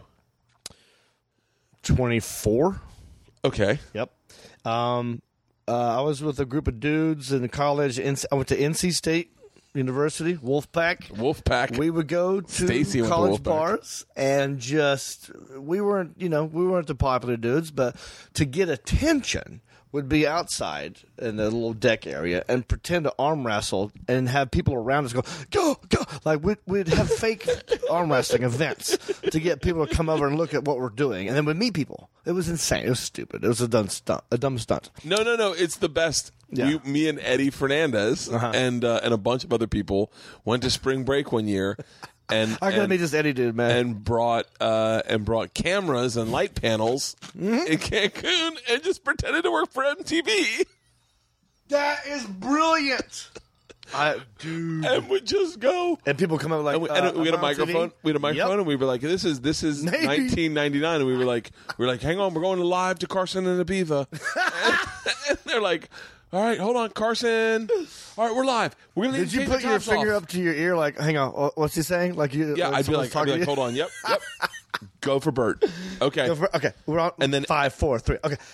Hello, Eddie- what's your name? Oh, dude. Hilarious, dude. Eddie would come up and he was a producer, and he'd be like, "All right, the ratings are dropping. We need people to like make out to look crazy." And then the girls would be like, "We'll all make out." And then he's like, "Okay, you guys, can someone make out with Bert?" And they're like, "I'll make out with Bert." And then it was genius. It was genius. Yeah, it was genius. No, it was genius. I have, by the way, I have footage from that. Eddie, Do you really? it backfired on us one night. Oh boy. It went fine. No one got hurt. No one ever got it. But I remember one time Everybody's Eddie, still alive. everyone was totally fine. No one got sexually assaulted. It was totally fine. Right. If anything, we were all good guys about it. Like no one ever did anything. But one time we're on the street. This is the only video I have left from this, and there's no audio because one of the guys, it was a real camera. He had actual tape. Oh. And he had actual tape, but there's no audio because we weren't really making a TV show. But this guy was like, "Fuck it, I'll put a tape in and I'll film." And Eddie's like, "All right, we're going live to Ibiza. Hold on, can you guys do something crazy?" And these girls standing, one girl does a handstand and they start 69ing each other and pulling their panties to the side, and then throw Eddie in the mix. And Eddie's just going, "Get me the fuck out of here!" It was insane. That was one of the craziest. You have this footage. I have it. Somewhere. I saw it the other day. I look so young. I want to post it just because I look young. Not only do you have it, you recently watched. I recently watched it, and I was like, "What?" It says, okay. I'm going to need to see this footage. It was insane, and I was like, and Eddie just is like going. You had me at standing 69. Standing, and they're, by the way, they're fucking dimes. Of course. This is before the internet when girls had an outlet to get fame. Yeah. These are girls going, "I want to get famous. How do I do it?" Yeah. So that girl's going wild. That's the whole thing. So 24 years old. So we are pretending to arm wrestle. Me and this one guy. His name is Jason Chambers. He is about 6'4", but skinny. Yeah. But like fucking lanky. Like can kick you from across the room without even trying. Anyway, he's that guy. All elbows and knees. Hilarious, by the way. It's one of the things I love about what you do is like, and my wife does it a tad bit too, but anyone who grew up where you guys grew up, you guys have 19 different sayings. Yeah. You guys are full of like. Where are you from? Of Tampa, but it's the South kind. No, we didn't get that. It was more Cuban. It was more like I have the more Ybor district. I have more of a Cuban upbringing and like ball breaking. Hey, dickhead. Hey, fuck. Yeah. Like in all honesty, I want to say my style of stand up is based out of Cuban men's storytelling. Yeah. Because when I first went to I went to an all boys Catholic high school, Jesuit. And it was all Cuban dudes who were like confident and ballsy, and they had hair on their dick and like not on their dick, but like like on the shaft. Yeah, like and they were just like coming out of the head. If you sat at a table, you better be able to hold court. Like if you couldn't hold court, you didn't deserve your space at the table. Sure. And I remember sitting down like freshman year, and I had played baseball against some of these kids, sitting down and then being like, "What did you do this weekend?" And it was the same pressure I feel today on stage of like, I better kill. And I just would tell a story. And I'd tell a story and it was just punching it up, like making it a little bit better. You should have seen this guy hit this guy. He started in fucking Miami and ended in San Francisco. Like knocked him and everyone was like, "Oh!" Like it was about telling a good story. And I learned how to tell stories there. And then in our fraternity, it was the same group of kids only for the last 6 years because it was all ATO was all Tampa only is what they called it. Do you think that's because of where you're from, or because 100%. Of how you are? 100%. Yeah, dude. In all honesty, I would walk across campus in high school, and I would get going to lunch, and I would prepare my story in my head. Yeah, I would be walking to campus going like, well, that's because you're a stand-up comedian. Yeah, I don't think everybody does that. I don't think. Oh, for real? Everyone. I don't know. I just figured. I was like. You had to have a story about that weekend. If it was Monday, I do the same thing. That's what I'm saying. Yeah, I do it. We're both stand-ups. I don't think the normal guy does that. Are you also preparing comebacks for the inevitable put-down that's going to happen? Like when you're walking to the campus, whatever, and you're telling the story in your head, and Randy chimes in and goes like, "Well, that was gay." and then you have a gay comeback in your head, whatever it is. You definitely Like, know I because got you've them. been living with your dad. I'm preparing for the comebacks. I was so good when I was much funnier when I was younger. Yeah. Because I didn't. I really was because I wasn't a self promoter. Yeah. Like I didn't care about promotion. Yeah. I just was in the moment all the time. It's one of the things that sucks about the way this business This is run. podcast is all in the moment right now. Is very in the moment. That's why I love about this podcast. And I resented this podcast for a long time because I was like, I got caught up in it, and I got to book guests, and I got to edit it, I got to post it. But now I look at it and I go, like, well, you're doing it right. You got your man cave. It's like we're hanging out. We're just hanging out. I'm getting to know you, yeah, and we're recording it. It's amazing. I was thinking about dropping some money into it and really stepping it up. And what I wanted to do, this is my brainchild. Please, if you're a listener, you're definitely listening. If you're listening right now, I know you're a fan of the podcast. And also go to johnreep.com and be my friend. Yeah, please. It's one of the things I love. J-O-N, no H. That's what I love about things is like when one of my favorite things in the world is when my friends go, hey, some of your fans came to my show. Yeah. They always go up and they go, the machine sent me. I love it. It's one it's the greatest compliment I can get. Is Me that and Heffron had that for a while. It would be like, because we did one together. Yeah. And it would be like, tell him Reep sent you or tell him Heffron sent you. I told John the last time I did it with John, I was like, my other thing about this podcast is if I have two people on, the numbers are through the roof. Everyone listens. What do you mean? Like if I have two people on, Two guests at the same time. Okay. It's really because I talk. Why is that? Less. What? I talk less. It's crazy. So they don't want you talking. A lot of times they're like, Bert, we've heard the machine. Bert, just I want to hear John's story about Russia. And so, but I want to tell you this broken arm story though. Okay, go ahead. I'm sorry. Did I cut you off? No. Go ahead. No. Right. We would fake arm wrestle. Yeah. Just to get people to come to our table on a deck at a bar. This is what you did before you had Twitter personas. Yes. And that grew. And then one day I had a party at my apartment. And me and Jason Chambers, I said, dude, we should arm wrestle for real. Because I think I could take you. He goes, fuck you. I will kill you. I go, well, let's do it. And I go, 2 out of 3. Deal. So we're doing 2 out of 3, but we also had theme music. I go, all right. So for the first one, you pick whatever song you want. Yeah. Second one, I pick what I want. If it goes to 3, then there's no song. He goes, deal. He picks Metallica. Darkness imprisoning me. I'll lose. Yeah. Now it's my turn. I pick Olivia Newton-John. Fucking Xanadu. Xanadu. Xanadu. Now we are here in Xanadu.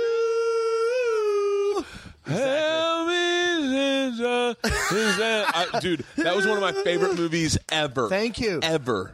We're best friends. Dude, ever. Because mine too. Can I tell you when I first got this man cave? I'm in love with her and that fucking movie. I pitched it. The movie sucks, but I love her. I pitched this to man caves as Manadu. Manadu! I wanted to do a TV show called Manadu, where it was men went. Because Xanadu that's why they called. Dude, I had so much material on Xanadu, you have no idea. Do you know that's why they call Xanax? No. Because of Xanadu? No. 100%. Are you kidding me? Have you ever taken a Xanax? I know the drug. You ever taken one? I don't know if I have. I've got a storage thing about it. What does it do? It makes you feel like you're in Xanadu. Xanadu is a utopic. Then I want one.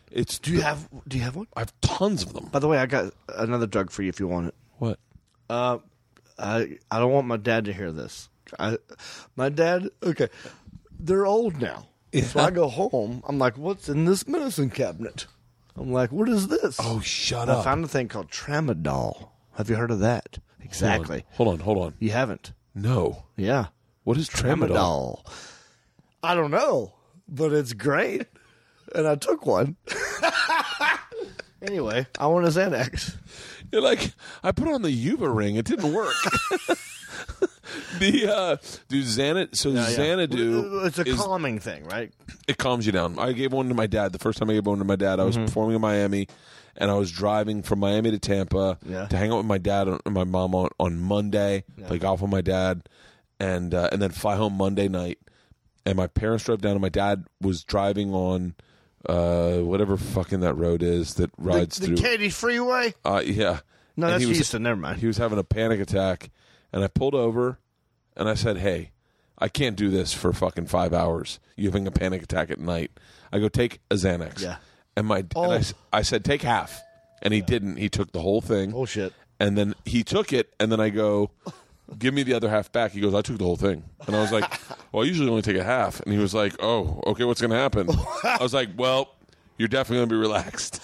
And he, on the fucking freeway, on the interstate in Tampa. No, I was driving. Okay, thank God. I was sober. I was driving. On the interstate, he kept saying, is this what... helicopter behind He's like, us. is this what normal people feel like? He kept saying, is this what regular people feel like? Is this what everyone feels like that I... Like, because if you're high-strung, a Xanax... Like, I usually... This is going to sound really horrible. Edit this out if you're anyone that doesn't like hearing honesty. So when I do the road, I go pretty hard on the road sometimes. Sure. And then I'll tell you every drug I've done if you tell me. I'll tell you every drug I've done. Okay. And so I come off the road, and usually on Monday, what I'll do, like Sunday, I fly home Sunday, I drink Sunday, we have friends over Sunday night, and then Monday I'll take a Xanax around like 4 p.m. I'll try to run like probably like within the day, like anywhere 5 to 9 miles. Physically run? Yeah. No shit. I ran 5 right before you got here. I just got on and pounded out 5 real quick. What do you do on treadmill? Right there. Oh, this guy. Yeah. And so I am really aggressive about working out and punishing myself for partying. Yeah. But then I take a Xanax at 4, and I really enjoy the family, and it dials me in, and then I just fall asleep very naturally. Right. It's not a sleep. Really, it's not really meant for sleep. It's probably a zen, like a just chill. And and I Like sleep solid. all's good. Yeah, and if I wake up in the middle of the night, I go right back to sleep. No panic attacks about unhealthy lifestyles, and then I wake up and I feel great. Yep. And I work out really hard, and then I won't drink Tuesday, Wednesday, Thursday, and then I'll go out on the road Friday morning again. Damn it, man! I gotta get in this. Is that well? I also got given a sleep pill. Why should I not do it? Because you can die. What? Yeah. That's the bad part. Oh shit! Like Okay. one of the coolest things. One of the side effects. That's how Geraldo died. Xanax? Yeah, I think so. I didn't know that. Yeah. I to this day I didn't know how he died. Yeah. I just assumed it was lots of random shit. Heath Ledger. Yep. Was Xanax and Ambien. Oh my so like God. so like sometimes That was horrible. Sometimes you'll take an Ambien, and by the way, I'm not a doctor, so don't listen to me. But sometimes you take an Ambien and you'll go to sleep, and you'll wake up the next day, and maybe You're still groggy. Yeah, and you'll take a Xanax and you'll fall back to sleep, and then you stop breathing. I'm not certain that that's how it works. I have done also, Ambien. I've never done Xanax. I know the other thing is, and this is, I will say this 100% across the board. If you're listening, don't ever drink and then take a Xanax. That's how you die. No shit. That's how you die. If you, that's potent. Because what happens is it hits you all at once, and then your heart stops. If you're gonna do it, and I don't suggest doing it at drinks all. all the time. What? So what? Yeah. Well, a lot of people like. It's just easy. One of my buddies used to drink, and they just give me a Xanax. I want to sleep good, and then take a Xanax, and you would be out like a fucking light. I wouldn't even think twice if you gave me a Xanax, and I've been drinking. I'd be like, sure.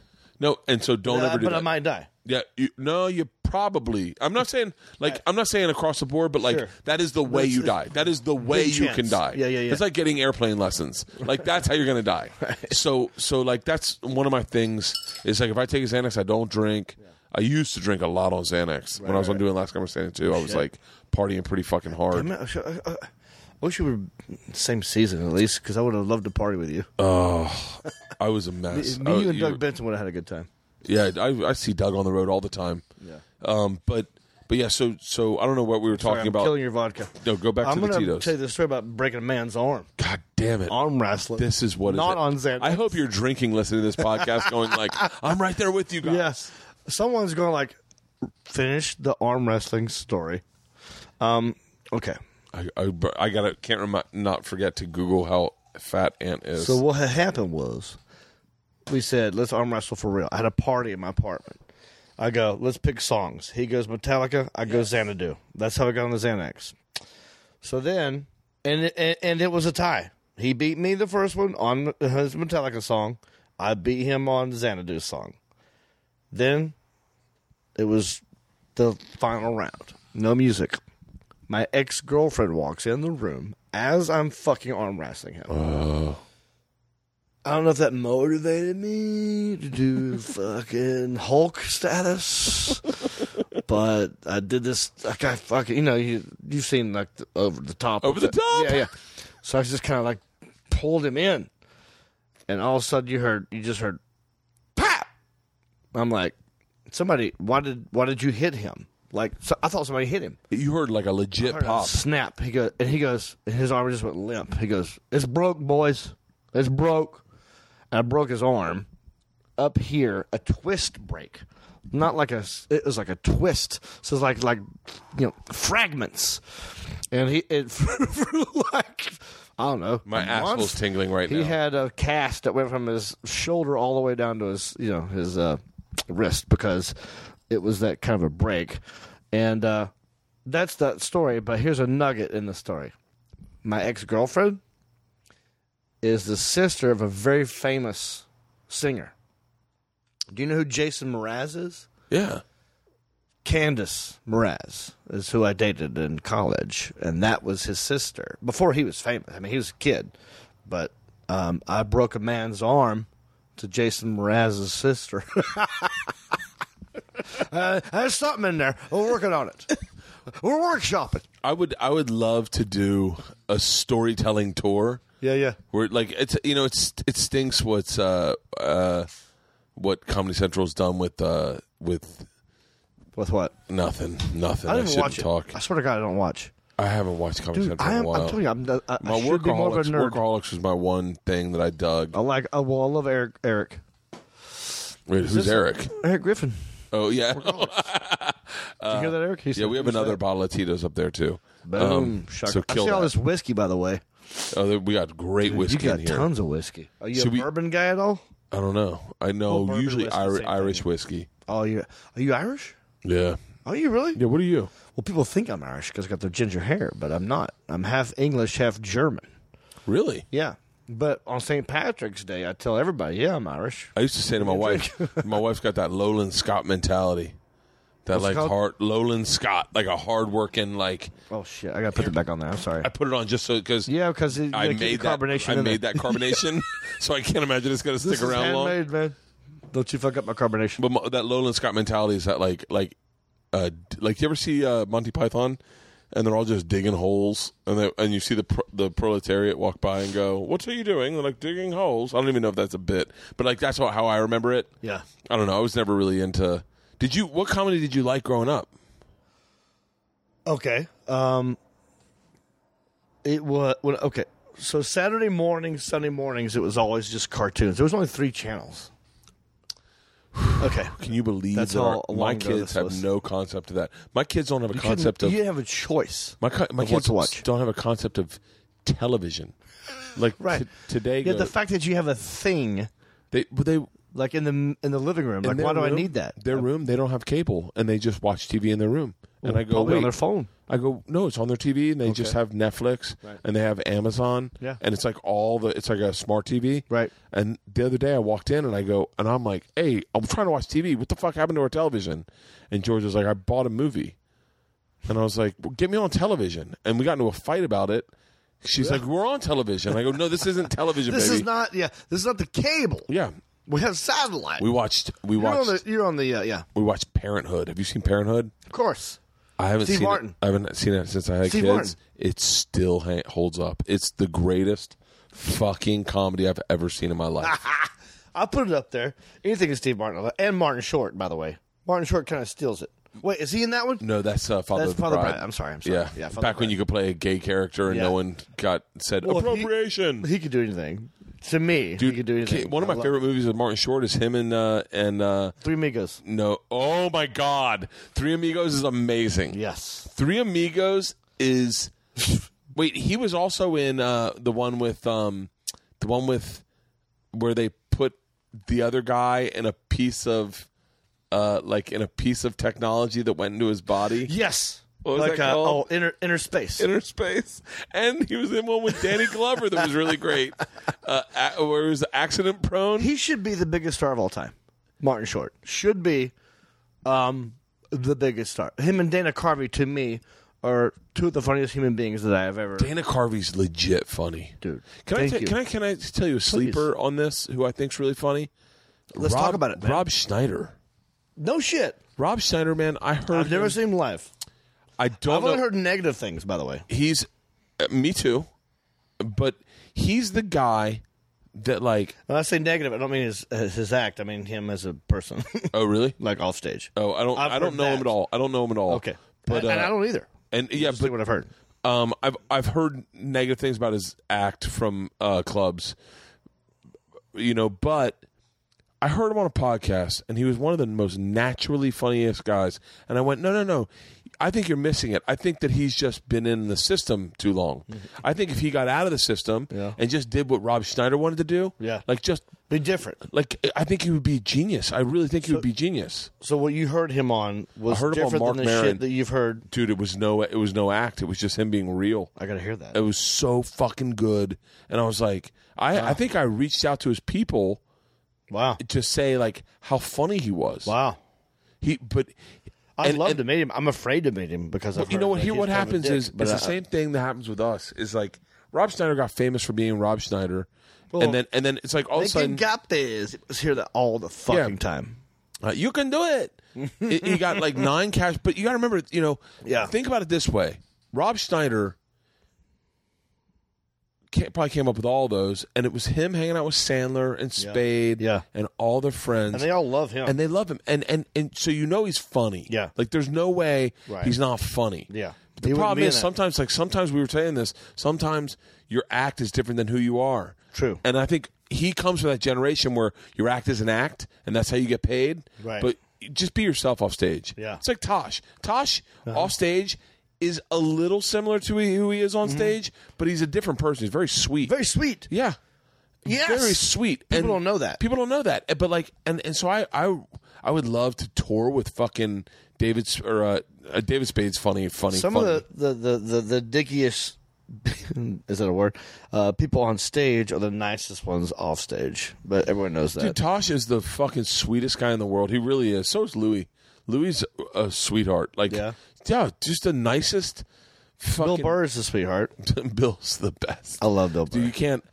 For this day, I'm a ride or die motherfucker with Bill. I'm a ride or die. I'm a ride or die people with your buds.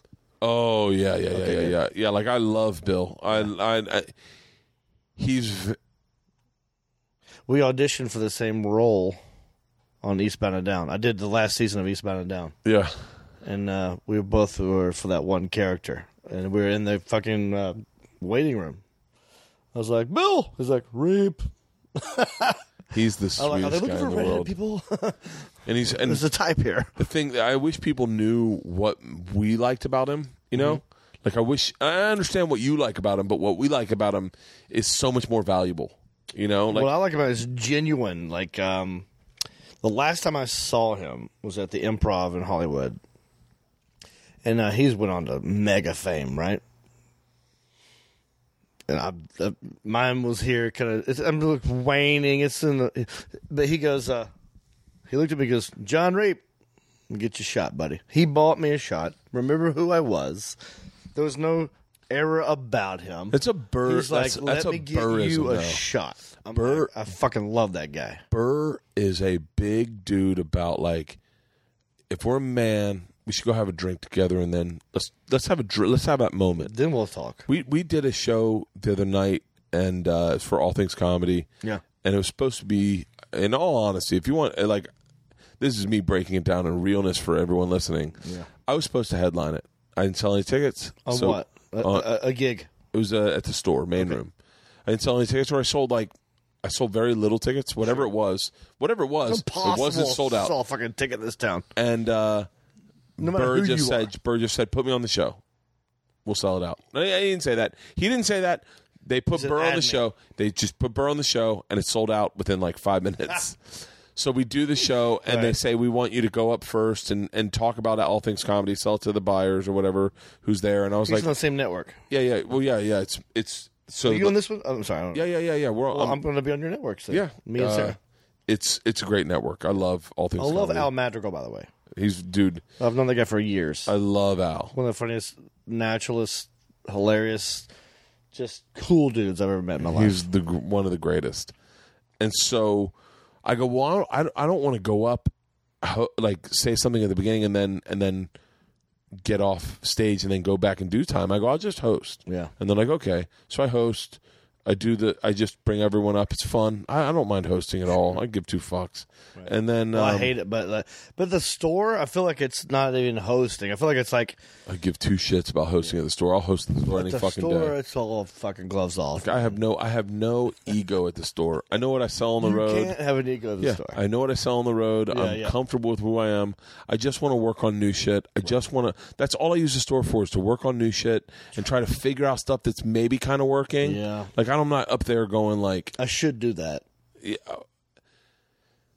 I understand why people don't. I understand the mentality of like murder at the store. Kind of lazy, to be honest with you. I come home. I got 3 days off. Yeah. I'm like, do I want to go up there, park, do 10 minutes, dude, $0, and then have to worry about?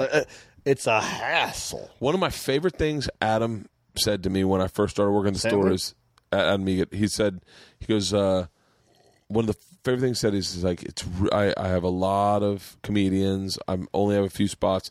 And I was like, dude, that's the best thing I could have ever heard. Because I don't want you to think that I'm slacking on comedy, right, or like I don't care right, when I don't call in for spots. Because I go, I'm a dad. Yep. I'm on tour for the entire year. I don't set up tours the way my friends are doing, where like it's like Spuns will do like a 5-week run of theaters, or Joe will do like an 8-week run of theaters. We always say we're on tour. Yeah, but we just have a gig here and there. I'm on tour all year round. I got mortgage. I do too, but like I'm just saying, like it's not like a mapped out circle. Yeah, it's not like. But Joe and Tom, once you get to that level, Burr, they do like a legit. Oh, they tour. have an actual. Yeah, and they deserve to say this is my more or whatever Tom's tour is. But they have a legit reason to say I'm on tour, right? Because they may even get a tour bus. They're probably flying a certain person out to every city. Got it. Me, man, I'm doing the road. That's what I do. Mm-hmm. And so, same here, brother. And so, like, I go, I'm home Monday, Tuesday, Wednesday. I got 2 kids. I got obligations here. Yeah. I've got meetings all day. I've got a podcast with you tonight. Right. Like, I want this to happen. Same here. And so, like, I go, I can't do every night. Me minus the kids, almost the same. And so, when Adam said that to me, I was like, dude, don't worry. I will not be hammering you. And Jay will call me and email me. Yeah. Are you in town? Do you want to do a spot? Yeah. And I'll feel guilty. I go, and I know there are people begging for it. Yeah. I'm like, I don't know. Maybe. I don't think so. I feel like that. I feel really That's bad me being about lazy the a little improv. bit. Like the improv somewhere I really do love. It was really good to me when I first started. And I just in the saddest way, I go, I need to start branching out. Like I really like the haha. There's a lot of the haha is really great. Well, there's 2, right? No, there's 1. Well, I think there's 2 now. What? North Hollywood, right? Really? Lancashire? Lancashire, yeah. Where's the other one? One shut down, another one opened. No. They shut the old one down. They opened up. Okay. Yeah. The haha is fucking you go awesome. Ha-ha? Shout out to Jack Jr. Dude, you gotta take Shout out to Jack Sr. Hey, take me with you. Dude, let's go to the haha together. I would do that in a heartbeat. Joey's one that introduced me to Jack. Who? Joey Diaz was like, dude, you don't do the haha? Fuck that. Come down to the haha. And I went down to the haha, and they were so cool. And I was like, this is, and by the way, it was like what I liked in a comedy club. By the way, if you're a decent comic, you're going to be fucking, they're going to like, this guy's amazing. But it's a little tough of a room. Yeah. It's a little tough of a room. Like, it's a small room. It's smaller, but it's cool. I like the setup. But if you do it's well, not, it's, but like, well. The nights I go is like Jack Jr. does his, I want to say it's his, he does like a workout Wednesday. and it's really fun. Okay. It's really fun because it makes you work out. Yeah. It really is a workout Wednesday. Yeah. I got to do that. You have to connect. Maybe I'll do that next week. You can't just do a bit. You kind of have to, and the store's the same way. Where you have to connect with the crowd, and we should always connect. Well, you get But in the like, road. there It's are like, some look, times when where you you're go like, on the road, I need to we work had out ice. 5 minutes, and I don't want to have to worry about you fucking yelling at me. Dude, is it? Are we on hour 5? No, we're almost at 3 hours. Okay, I told my broken arm story. Yes. I told my Russian story. Yes. We both speak Russian. We're both hilarious. Yes, до свидания. I think we're good. What we else did should it. we do? I think we did it. I want to smoke a cigarette, but I don't have any. I don't have any cigarettes. I do have cigars. But that would be another podcast altogether. Oh, yeah. Cigar story. What are your tour dates? Do you know your tour dates? By the way, Yeah. I printed this out for me so that I could have it because I get anxiety about about Really? the road. I get real bad anxiety. What do you have a rhythm? Like, do you like I need to fly in at this time. I need to make sure, like, do you, I find that comedians have their little rhythms. Yeah. I like to know, like, do you fly in the day before, day of? So I always like to fly into the last flight into a city the day before. That was my rhythm. I'm the same way. I need a travel day. I don't trust planes. Well, I stopped caring at the beginning of this year. I stopped caring about doing press. I do press if they were my friends. By the way, congratulations. That means you don't need to. Well, So good for you. no, not entirely. But Maybe. I just was like, I'll do it if they're my friends. Right. But I'm not gonna like. It is a genuine. And by the way, hit me up if you're not a waste of time. It's a genuine waste of time for me to fly into Toledo. Oh, yeah. And do press in Toledo. Right. There is no press in Toledo. By the way, we talk so good about Toledo. The one thing that bums me out, not Toledo. No, Dayton. Dayton. Yeah. One thing that bums me out about Dayton is that. What do you hate about Dayton? Dave Chappelle lives there. Yeah, but no, you can't move tickets. Like, you can't really sell out a weekend there. They're going to paper the room regardless. There's a lot of improvs and funny bones doing that shit. And I'm by the way, done with those. I don't think it's just us. I think it's just happening. No, it's what it is. It's. I think it's a club thing. Like, we're going to do this. Hold on. That's a whole other show, Hold by on the one way. second. No. Let me just get some ice. Please. And let me pour another cocktail. And then Oh, we're getting real? One more cocktail. One more cocktail. All right. All right, I'm going to hit pause. We'll be right I'm going back to after piss these and come back with Jon another Reep.com. cocktail. Listening. All right, we're back, everybody. We are back. This is 2 pisses, This a is second bag of ice, second bottle of welcome Tito's. to the Jon Reep Tito's is right over there. Burt Marathon. I think This- we should raise money for something. I feel Yeah, like I would. By the way, I had a buddy, Zane Lamprey, who did a. I know him. Yeah, he's great. Drinking with Zane. Yeah. Oh, that dude. Yeah, you know Mark Ryan? Yeah, I know Mark Ryan. Wait, We're yeah, buds too. yeah, of course. Yeah. So, but the thing we were talking about off stage, we were talking, and this is an interesting conversation. There's a very definite. There's a new bottle right there. Oh, man. Yeah, we go through bottles of Tito's here. We're American vodka. My wife's like said the other day, she goes, I was going through a fifth of vodka in college. I was like, I go through handles. Come on. The fuck? When I was at my worst, Yeah. In fifth grade, that's a fifth. when I was in my worst on Bert the Conqueror, we were going through handles a night, me and another dude. Yeah. Tito's not bad. Tito's, I love Tito's. I'm a fan. I really do. I wish they'd step up to the plate and be like, hey, You know we'll what I don't like sponsor a about tour. Tito's, by the way? The What? only thing I don't like What? is the goddamn cap. Really? Well, I like the look of it. I love the cap. But have you ever tried to drunkenly take this thing off? Like, why? if your hand's a little wet, it's just a grip thing for me. Just a grip thing. It looks great. I love Design-wise, the it's colors of amazing. Yeah. Tito's. I'm just saying, maybe I get better hands. Go ahead. They're So we're cool talking people. about- They're cool people. Nice shit on Tito's. They were like, hey, we don't sponsor tours, but if you ever want to do a charity, we'll do that. We'll Texas- match your money. And I was like, Texas-made vodka. in my head, I was like, I don't want to do charity. I want the money. I'm such a prick. And they were like, well, that's not what we do. I'll So- decide where the charity goes. the charity's me, motherfucker. Private school next year, son. Right. But we were talking about, and this is something that Segura and I would argue about all the time.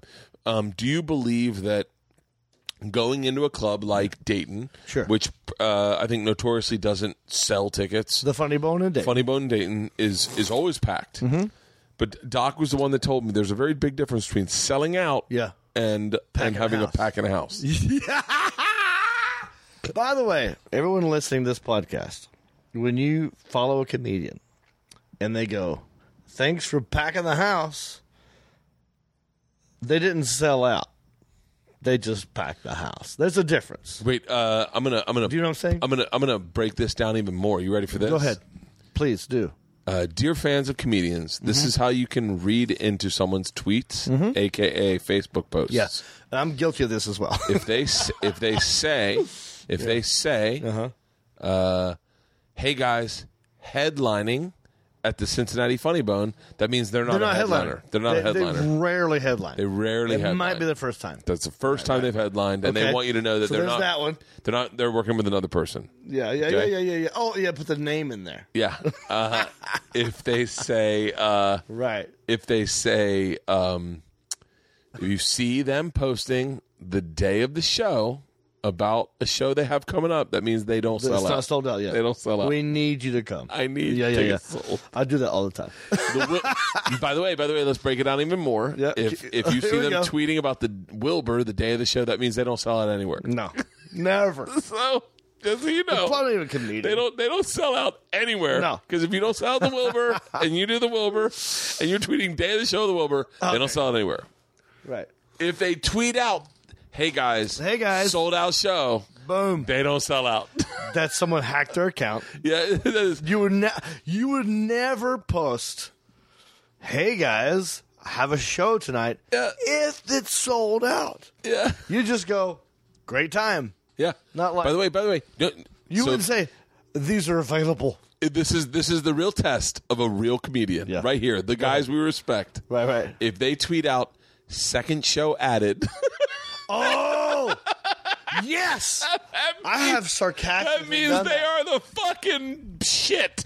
That means I've they done are that selling sarcastically. tickets and I've they done don't need you. Yes. They don't need Yes. to tweet it out. They're just letting you know, Yeah. guys, in case you are on here, happen to be on Just here. so you know, I know you were trying to see me, but it was sold out. Oh. We added a second show on a Tuesday. On a Tuesday. Now, let me tell you, I know who guys, those guys, by the way, they're not even tweeting it. It's their social media managers going, second show added in Vancouver. I have sarcastically added shows. Dude, which don't exist. I didn't sell out. I ended up selling out Hawaii, but I didn't sell it out until the day Hawaii? of. Yeah. Where? Honolulu. God damn it. 2 shows, and I was stressed about it on a Wednesday, and I was so self-conscious about gotta me get me tweeting all day Wednesday, going 2 shows tonight, shooting a video, shooting I shoot promo videos, We already there. promo stuff. Maybe I wasn't. I don't know, but they sold out, and then I was like, oh, Steve Byrne. anyone does who that knows one. what the Steve Byrne does that one too. was that? Steve Byrne. I think so. Yeah. Okay. Yeah. Blue Note. Yeah, It was yeah. a great Oh, show. okay, It was a okay. great show. It was a great crowd. It was great everything. But like that's when you that's how you break down like comics. That's how you get down to the id of a comic of like Right. Doug Benson. Yeah.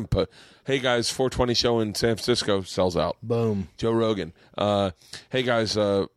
Second show added, third show added in Vancouver. Tom Segura. Hey guys, hey Portland. I'll be back in a week to fill out the rest of these tickets because I got to go home since Mother's Day. And I know what that is. Yeah. and it's real.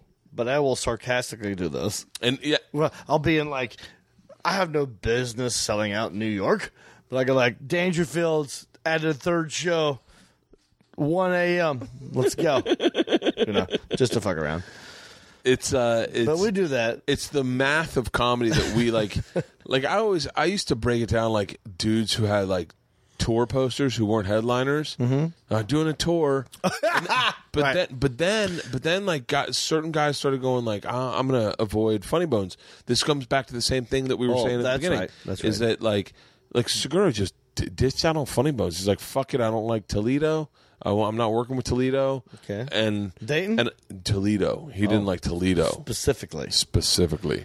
and he was like, I fuck. think that's not even a funny bone. I think that's a fucking. Wait a minute. Is Richard Pryor from there? I think he is. Yeah. That's a different room. That's No. not Funny Bone. They have a Funny Bone. They in do? Toledo, Okay, yeah. okay. But Go ahead. he was like, I don't think you can build fans from Funny Bones. I don't think you build fans. I disagree. I always disagreed. I always felt I think that's what I've been doing the last 5 years. But do you see, like, okay, so this is very inside comedy. Go ahead. No one's going to get this except for me and you Yeah. and any comic listening. Right. Can I fart real quick? Please, I've been ripping him into Just this fart? leather couch. Do you think that the days of Jay Medicine Hat and John Morgan, like these guys that would do, Yep. these guys that were road Kill. dogs, Yeah. murder, Yeah. murder. Right. But John no one knows Morgan him. to this day, Never been on TV, but they kill. never. John Morgan is one of Raging Cajun. my big white whales. I've heard so much about him. Never met him? Never met him. Raging Cajun. Never met him. You'd love him. See, like it's like guys like Now, and I Medicine say this. Hat, I don't say this. know Medicine Hat. I never met Medicine Hat. Yeah. I never met John Morgan. Guys like Augie Smith. You know Augie?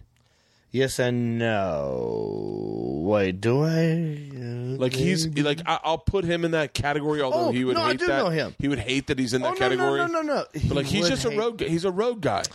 He's a guy that murders on the In that road. category.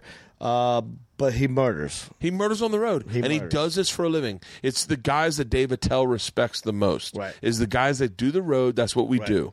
And by the way, I'm okay with being that dude if I have to Dude, be. well, hold on. I mean, because I kind of felt like if I never. By the way, I worked at a fucking before TV. I worked at a Goodyear changing tires, Dude. and oil. So if I'm not doing that, and I'm doing this, and no one sees me on television, it's a victory in my head. So let's So you've told two or three things that you've never told any before.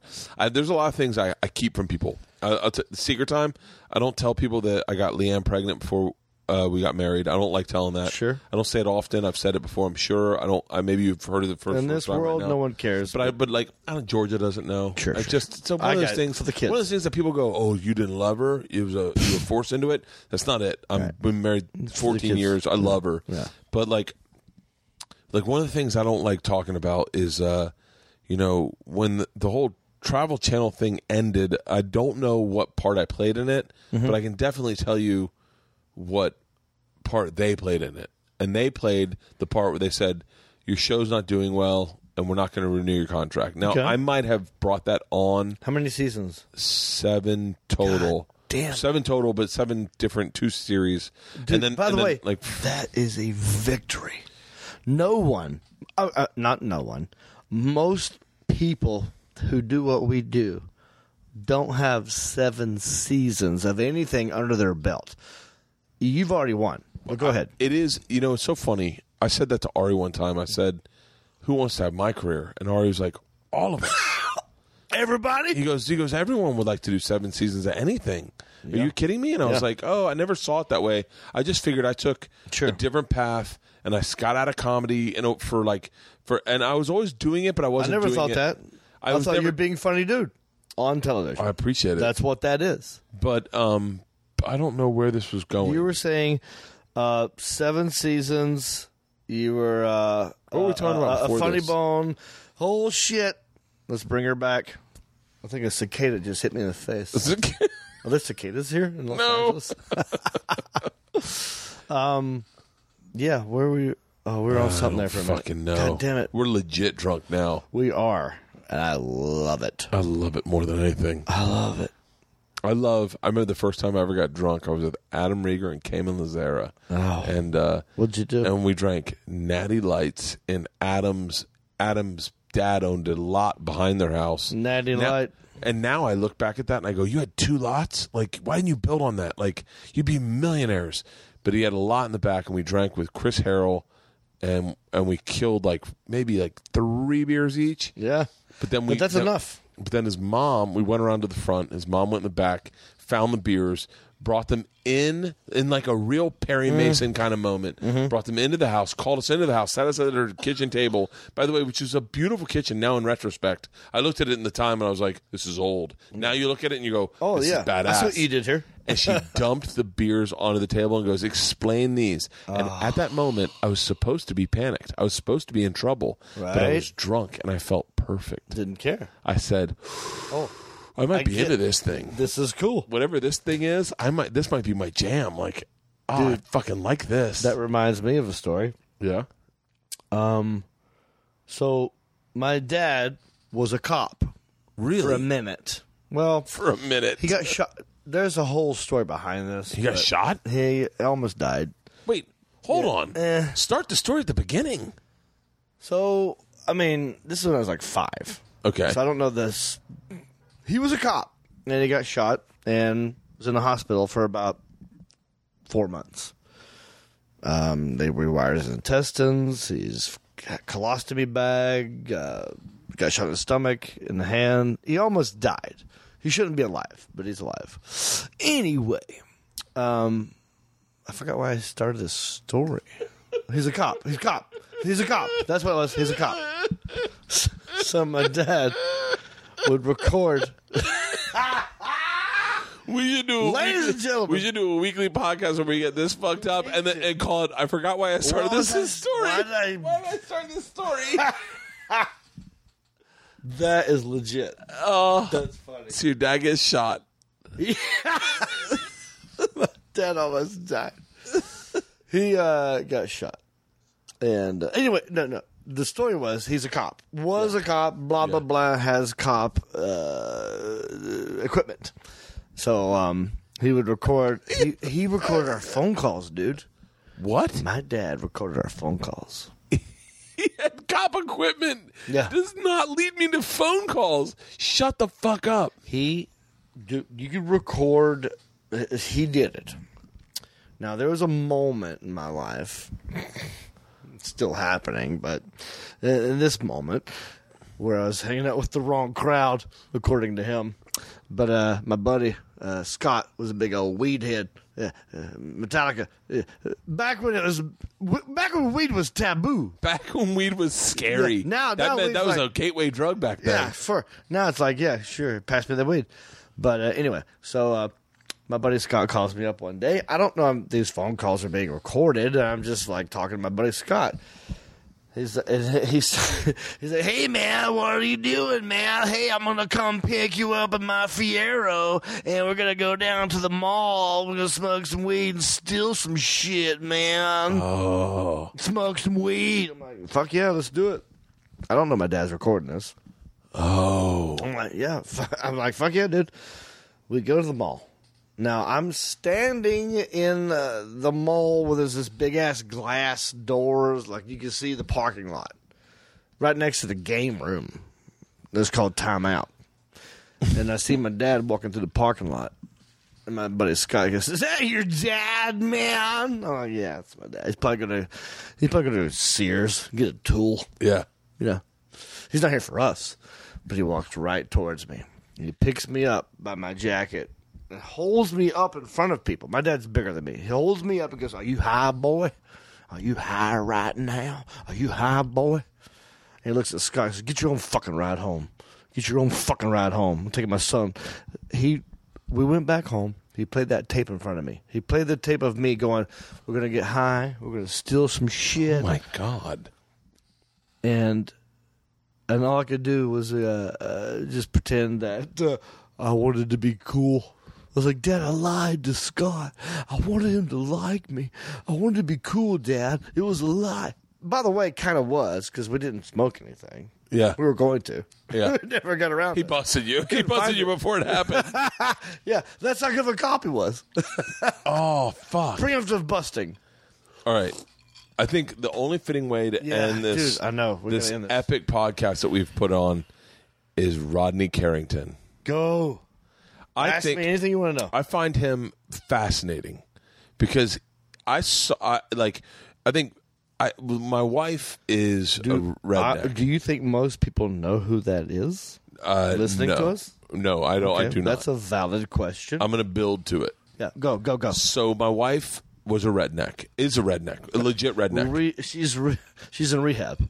We had a dinner party one night where they had never heard that the N-word had been used as a verb, as attached to another verb.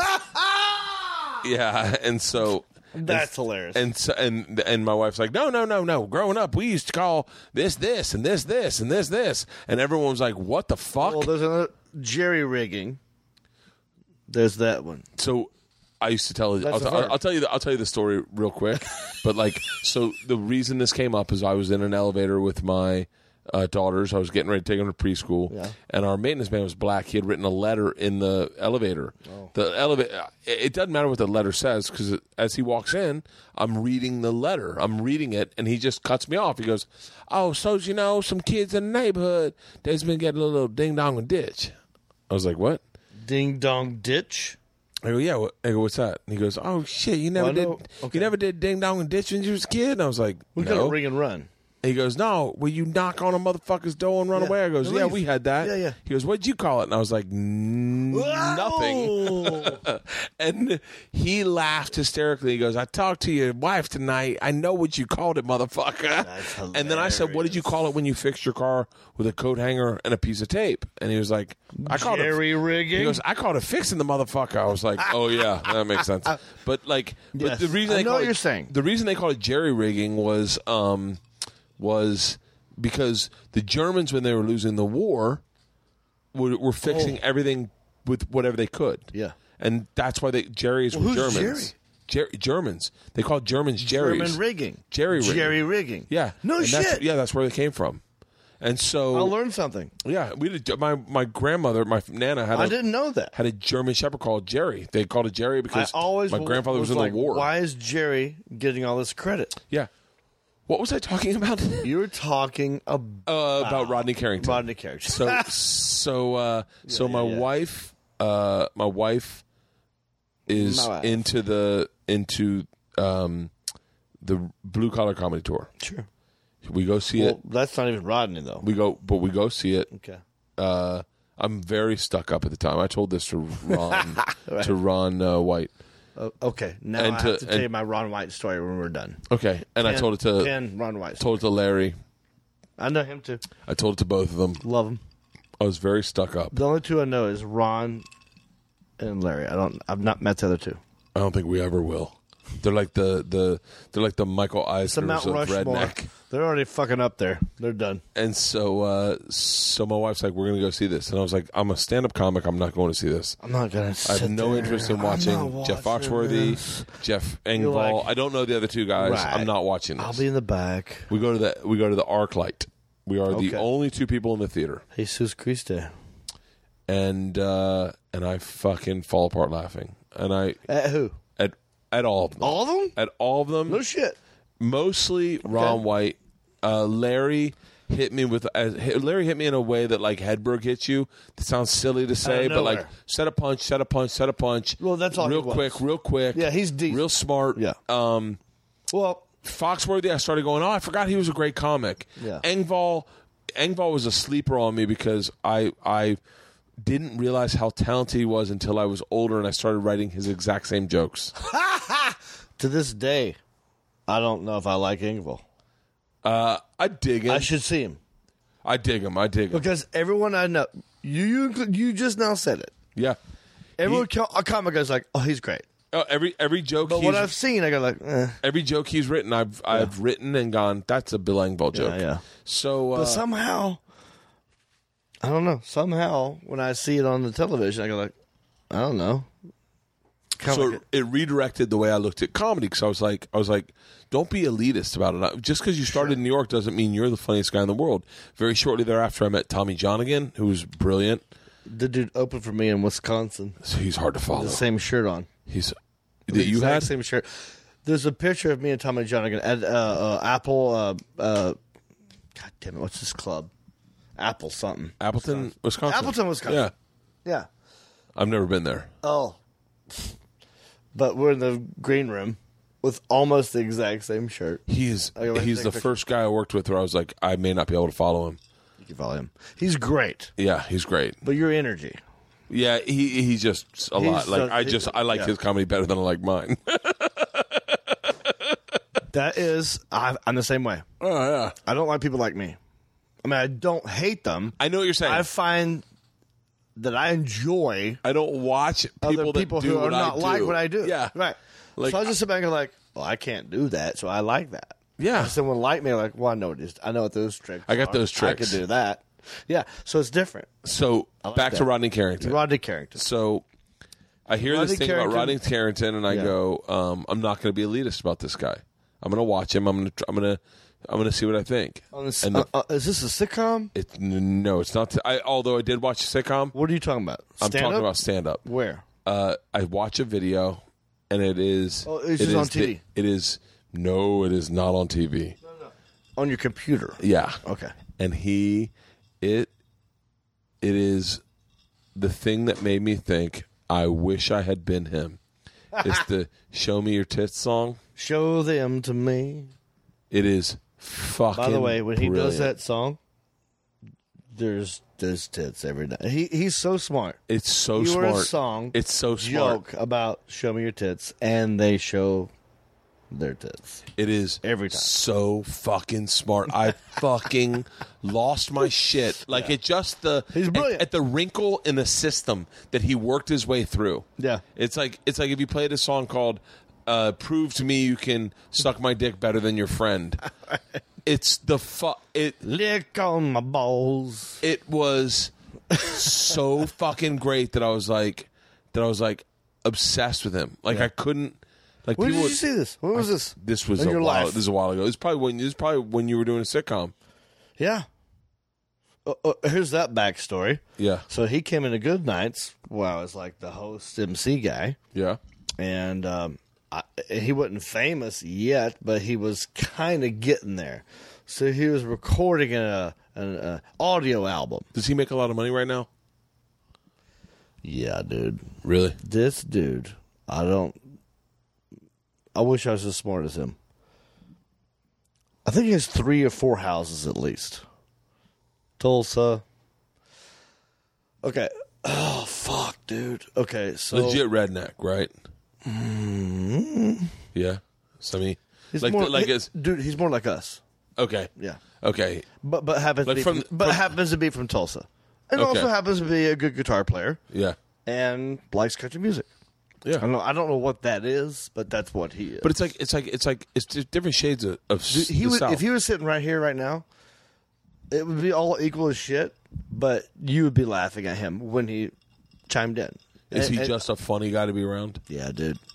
I love that. I love that more than your act. I think sometimes. I do too. And I didn't really. Here's the crazy thing. I worked with him before being on a sitcom, and as a feature act in Good Nights.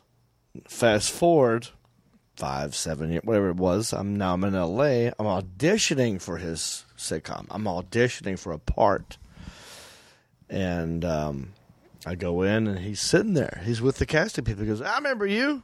You're the Hickory Dance Machine, the dance machine." I used to make fun of dancing by dancing. Yeah. So I would come out and I'd do this. People do the sprinkler. I do this one that goes up and down.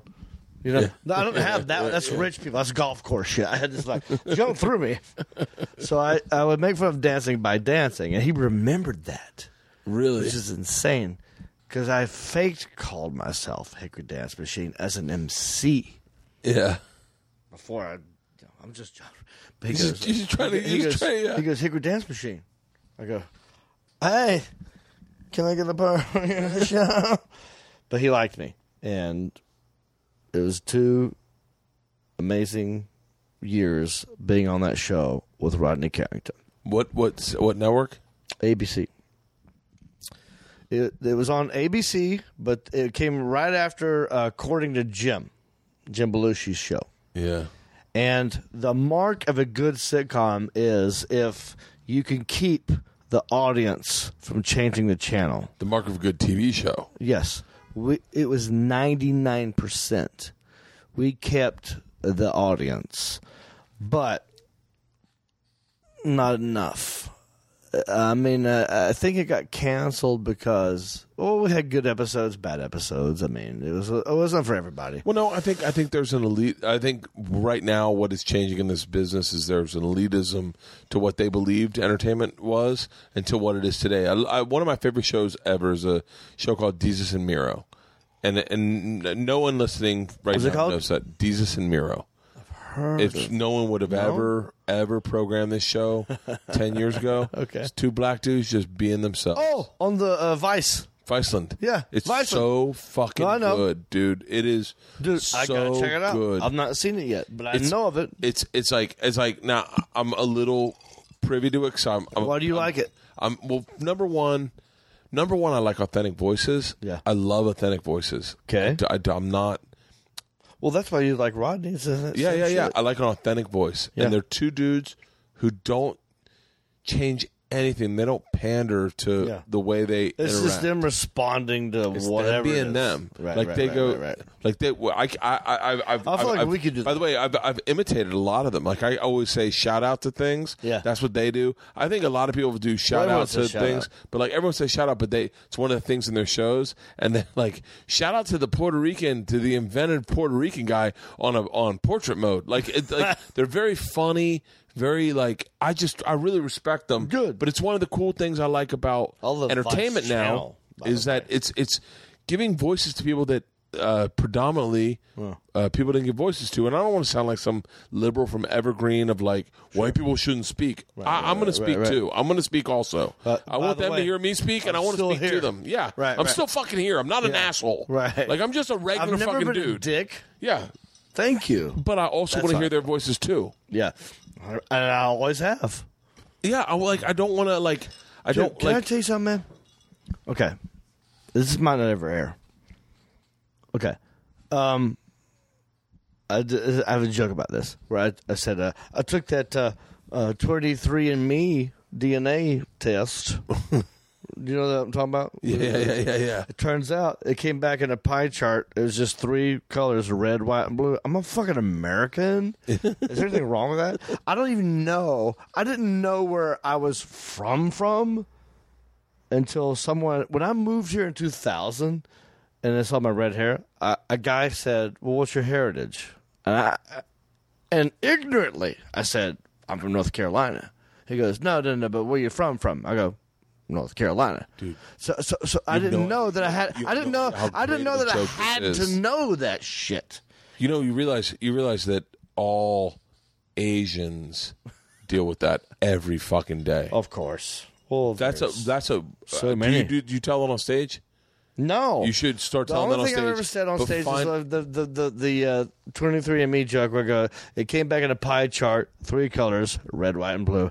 I'm fucking American. No, but sorry, I don't know where I'm from. I don't know where I'm from. The thing that's connected with that is like, I remember one time I said to a Indian guy, I was like, "Oh, what tribe are you from?" And he said, and he goes, said tribe, and he goes, I don't know. Tribe. And I was like, how do you not know? And he goes, I don't know, man. I'm just a regular dude. And I was like, oh, if I was Indian, I'd definitely know that. And he said to me from stage at the Brea Improv, he goes, so you're telling me that if you were Indian, you'd be more interested in yourself than you already are? And I was like, what? Huh? And he goes, you don't know where you're from in Ireland, but you'd want to know where you're from in That's my point. As an Indian? And I was like, oh yeah. Yeah, I was like, yeah, I guess I'd be just as disinterested in myself as I normally am. My life is already this. Yeah. You're asking me some shit that went down it's such a 50s, 100 years ago? I don't know. It's a connective tissue people try to find is like where in Asia are you from? My favorite thing ever is when you see black dudes who aren't aware of what they're saying. They go, no, I mean this shit, and they point to their eyes like, I mean where are you from in India? Like in Asia? What kind of this shit are you? And it's just Indian? Totally insensitive, and you're like, but no one calls you bullshit on it because they're like, well, it's fine. It's like I don't know. I'm not going to get into it. There's a thing where if one is making fun of the other, then the bigger one cannot say anything. It's fucking dot or feather. I love that one. Yeah, Indian dot or feather. You're like, I would never say. Oh, whatever. We're not going to get into that shit. Rodney Carrington. I love it, Rodney Carrington. So Oh, what do you want to know? I'll tell you anything about Rodney King. I'm fascinated by him. Where does he live? Tulsa. Tulsa, Oklahoma? Uh-huh. And married? Oh, divorced. Kids? 2 or 3. That's Sons. That's the plight of the regular millionaire road comic. Right. Oh, no, this dude. I don't know. I don't know anyone else like him who has that career. Because Jeff Dunham. Well, Jeff Dunham, Rodney Carrington. But if I went outside and said Jeff Dunham, people go like, "Oh yeah." Oh, no one knows Rodney Carrington. Not no one. Not no one, but no one here in L.A. Right. Well, some people in L.A., but he's like I always say to people, like, I go, I'm like, I have a couple jokes sometimes that I won't share on stage that I'll share if they're cool. Yeah. But if they're not, I won't. And I go, I'm smarter than you guys are. Like, when it comes to comedy, I know what you like more than you know what you like. Trust me. And one of the things I know that they would like if they gave it a chance is Rodney Carrington. But they look at the branding of it and they go, cowboy hat, I'm tuned off. Right. They're out. And you go, you're not listening. You're not listening. Thank you. Same thing with Goddamn, thank you for saying that. Yeah, the same thing with Larry the Cable Guy. Go to a show. Well, it's anybody. Yeah. Pick your color and think you don't like that guy. Guess what? Give him a chance. Might be fucking awesome. Earthquake. Lavelle Crawford. To me, dude, I just go, in my brain, he looks funny, sounds funny, you can't blame but him. his jokes are good. You can't blame them because it's their money. Like, so imagine, like, someone said to me one time, they go, I think you're underestimating how often people see comedy. And I was like, what? And they're like, how often people see comedy. Right. And I said, what do you mean? So they're connoisseurs. And I said, I don't know. And they go, you realize that the average person sees it once a year. Right. And I was like, yeah. Oh shit, I'm there. Not at all. I'm almost there every night. Like, I'm definitely a fan of comedy. I'm beyond a fan of comedy. I might be a connoisseur of comedy in a certain way that no one could ever be. Sure. But people do see the branding of Rodney Carrington, and some people sign up immediately. Mm-hmm. Like I said to Nate Bargatze. Well, he's smart about that. Nate Bargatze, me, and Ari Shaffir. We just did a show, me and Nate. I'll tell you. Go ahead. And we were sitting out. We were watching Larry the Cable Guy. We're all laughing hysterically. It was a great show. Were you surprised that you were laughing? I was not surprised. Okay. I'm not. Some surprised. people will say that. I'm not surprised at the fact that the guy's selling fucking 2,000, 5,000 tickets arenas, on a Wednesday. Dude. He sells out arenas. I'm not surprised that he's doing that, Nebraska. and that I'm laughing. Yeah. And we're having Jack on the Rocks in the back. Yep. We're fucking standing up. We have back access passes, and I said to myself, I went, it is, and I respectfully, I hope, Larry, that you hear this and you're not upset. Well, I did a show with him. It is very intensely branding. Like, branding is the most important thing about comedy. Do you know how that whole thing started? Do you know the story of how Dan Whitney became Larry the Cable Guy? Of course. Okay, yeah. But it's 100% branding then. But he did it before branding was around. He did it way before branding was around. He just was doing. He was just having fun. Smart about it. It was the same as Dice. Larry and Dice are both identical. The exact same fucking and thing. I'm not shitting on two different places. Identical. That's all it is. But that's what comedy New York, was. You got Florida. That's what comedy was at the time. It's a character. And you can't. By the way, probably was a little bit what Kinnison was. Yeah. It was definitely what Bobcat was.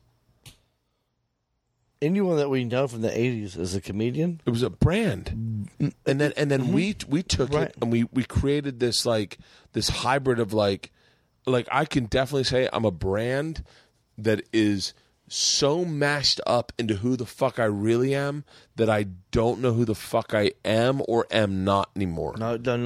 Like, I'm sitting there going like you said with your voice, you go, when I get on stage it gets a little more high pitched, right. And then sometimes like a fan sees you and goes, "What's up, John?" You're like, "Hey!" Yeah. You know, it fucks me up to the point where you're like I said, I don't know where the machine stops and Bert starts, and then Bert starts and the machine stops. Because, by the way, Bert needs to go to Doug Stanhope's house for a fucking weekend and party to get back to Bert. Because I become really me. Because being funny Please around... invite me to that. What's that? Please invite me to Doug Stanhope. I want to throw a surprise party for I know Stanhope.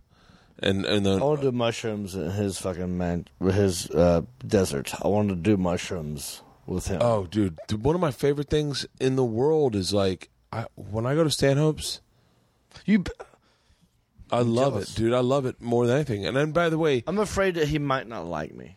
No, because I like him already. No, he. I'm afraid. Trust me when I tell you, if he met, just because here's a dumb redneck being rednecky, he might go I don't like him. Doug is the same as Attell, is the same as Gaffigan, is the same as any comic that does it for a living. Any comic does it for a living wants to hang out with comics and do it for a living. Give you a pass. What?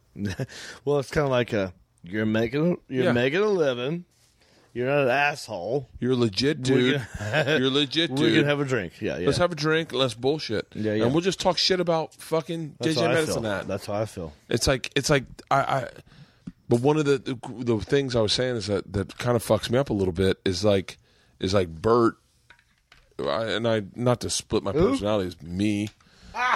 Is like talking about somebody else. It's like I need to go to stand-ups every now and then and just fucking chill. See, and be around real people to be myself. But I also am the machine. But I'm also Bert. But I'm also it's like when, trust me, when I come home, I'm definitely taking a Xanax that Monday. But and then you wake up with your kids, and then you're like, I'm definitely Bert. But then yeah, I don't know, man. No, you're very good at compartmentalizing. I'm not. You have to be, because you're not just the machine. You're a different machine here because of the kids and the wife. Yeah, but you're not walking around with your shirt off all the time. By the way, we're not in charge. She's in charge. I had dinner with my shirt off. We all know this. I had dinner with my shirt off because I was sweating because I had worked out. So I ran 5 miles. Yeah. When? Where? Tonight. Where? Here. Here, of course. And I was like, if he shows up now, I'm going to look like I'm doing this as a bit. and I. By the way, I would have thought that. Yeah. And I also would have loved that. I don't care either way. I'd be like, fuck yeah, dude. But there's so many parts of you that doesn't, that I don't know. Sure. I don't know. I'm fucking ripping farts. That was my, I had a zit. Dude, we're killing this. This is like 15 hours now. 15? I'm curious to see what our total will be. It's definitely over 3 hours. Yeah. I want to tell you, you asked me about Rodney Carrington. I can tell you one interesting Rodney Carrington story if you'd like to hear it. Where does he live? Oklahoma? He lives in Tulsa, Oklahoma. And I tell every actor, comedian this. If you ever want to get a sitcom canceled, all you have to do is buy a townhome within walking distance. And that's what I did. As soon as I was on that fucking show, I go, it's going to last forever. And I bought a townhome. To this day, because season 1 did well, right? Yeah, dude. They kept 99% of the show before it, which is according to Jim. Yeah, they did great. Some were good, some were bad, but they did. The numbers are great. That's not why they got canceled. I'm gonna tell you why they got canceled. I'm gonna put my hand over this microphone so no one hears this. I love you, Rodney. Oh fuck! I don't know if I should say it. And then don't say it 'cause I can't edit it. I'm too drunk. All right. Just tell me. It's not bad. It's not bad. It's just a truth thing. They were killing it. Rodney was killing it. They were doing great. But Rodney does so well on the road. The only time I've been in a private jet was with Rodney Carrington. Dude. And then later on with another person. But Rodney was the first. Who's the other person? Brad Paisley. Oh! He's my new best friend. Look for us on Netflix in August. Anyway, but that was like, this dude, he's loaded without the sitcom. He's already got Fuck You Money. and the money he's making from the sitcom was maybe equal. Yeah. I think it wasn't enough for him to stress or bow down to people, and so he did not bow down. Well, you figure. I mean, like, you don't have to say this. I'll say this out loud. All right. I know. I can guess how much money Rodney makes on the road. Fuck you, Just money. follow him on Facebook, and you'll see Yeah. packed arenas. What's he doing? Like 5,000 seaters? Yeah. I know for a fact that I have friends that Today, do those. without anything current. Yeah. Still killing it. And so you look at that, and then I can tell you what they can afford to pay you on ABC. Most amount of money they can afford to pay you on a week as a guy in the second season. If is probably your name like, is the sitcom, I'm going to guess 100, Rodney. 125 is the most. maybe. Maybe more. I don't know. I'll definitely tell you. I don't know that stratosphere. I've never been there. I'll tell you what my opening deal on my first sitcom was $25,000 a week. That's what I got Yeah. as being on a sitcom. Yeah. 25. It's a lot on a sitcom. Yep. So I'm going to guess. The best job ever. Oh, it's the greatest. By the way, But I'll tell you right now, best job. there's a lot of people that'll turn down $25,000 a week to do stand-up because stand-up's blowing up so big right now. Fuck that, dude. I would, because I've been doing it for so long, I would gladly take a job where I could walk to the fucking studio for 25 grand and be on it 8 scenes. No. 4 lines. I wasn't even the main character. I'll tell you what I'll trade That's for. what I was. That's what I was getting for being a cop who's there randomly. I'll tell you what this is. That's the best job I ever This had. is how media has changed. Yeah. Yeah. These days they're gone. I will tell you this: if you're listening right now, anyone that works in media, I will forego all my money, all of my money. All right. If you want to put it on a network, fine. Sure. Let me put it on my YouTube, my Facebook, my Instagram. Your thing. Let me put it on my stuff. I want those fans. Yeah. I don't want you to. Well, it's different now. Like things have changed so much that I got an offer from someone and they were like, It's a whole other they were world. like how much? I said $35,000 an episode. I shouldn't say that, but that's what it is. $35,000 an episode because if it's not that, I'm Right.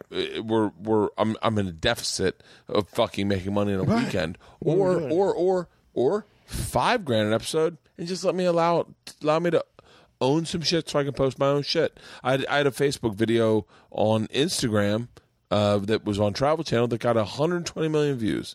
Can you imagine what that would have done to my career if I had been tagged in that video? But they own it, so they didn't tag me in it. Who owns it? Travel Channel. Yeah. They owned it. They got the credit. No one. That show's gone. They're airing it now Does because it they say have your to. name on it at all? Nope, not even my name. Jesus but Christ. I was the reason people watched it. Right. And Dude. trust me when I say Right. that they're airing Bert the Conqueror now because of that, because they realized, fuck, maybe we had a really great show. Maybe we never. It maybe was we your buried show, Bert.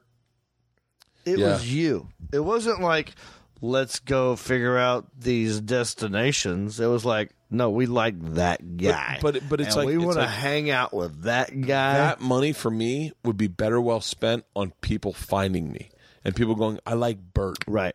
And so No, now, yeah. That's now what I you look at should it and I just go, I want to talk to you about that thing that I want to talk to you about. We're pretty fucking hammered. Fucking hammered. No. I like Rodney Carrington. Can we get him on the phone?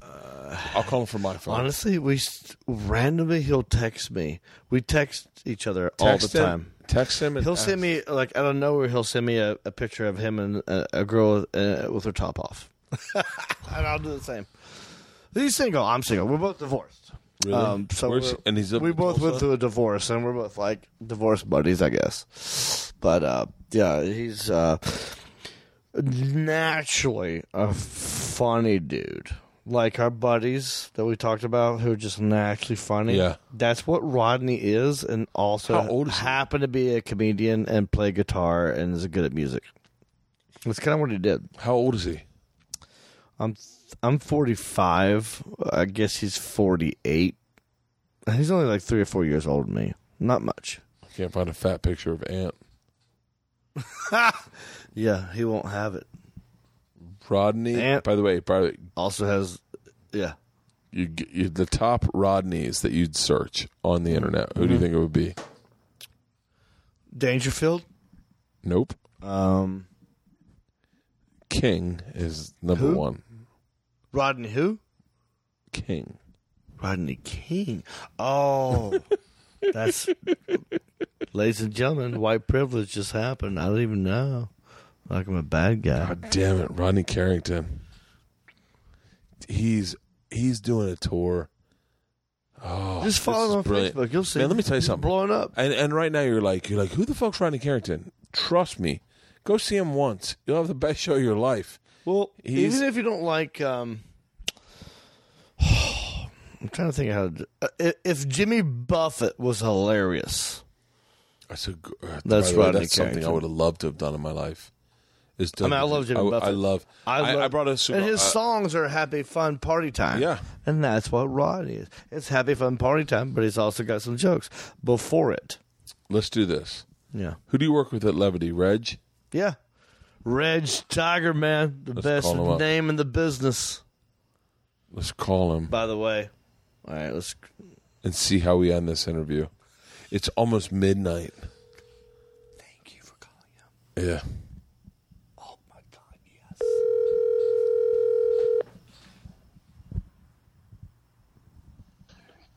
You're really testing me, aren't you? I am. I said to Reg, I said, the thing I love about you is that I know when I call you answer the phone. No, and you're testing it. Are you still with John? Yeah, we're partying. We're pretty drunk. Reg. We're almost about 4 hours into a podcast. Oh, my God. We've done 4 hours. There's But- nothing too bad's been said, right? No, nothing bad at all. It's been all good. All right, good. Yeah, and so we wanted to say, is there something I haven't asked John that you'd want to ask him on a podcast?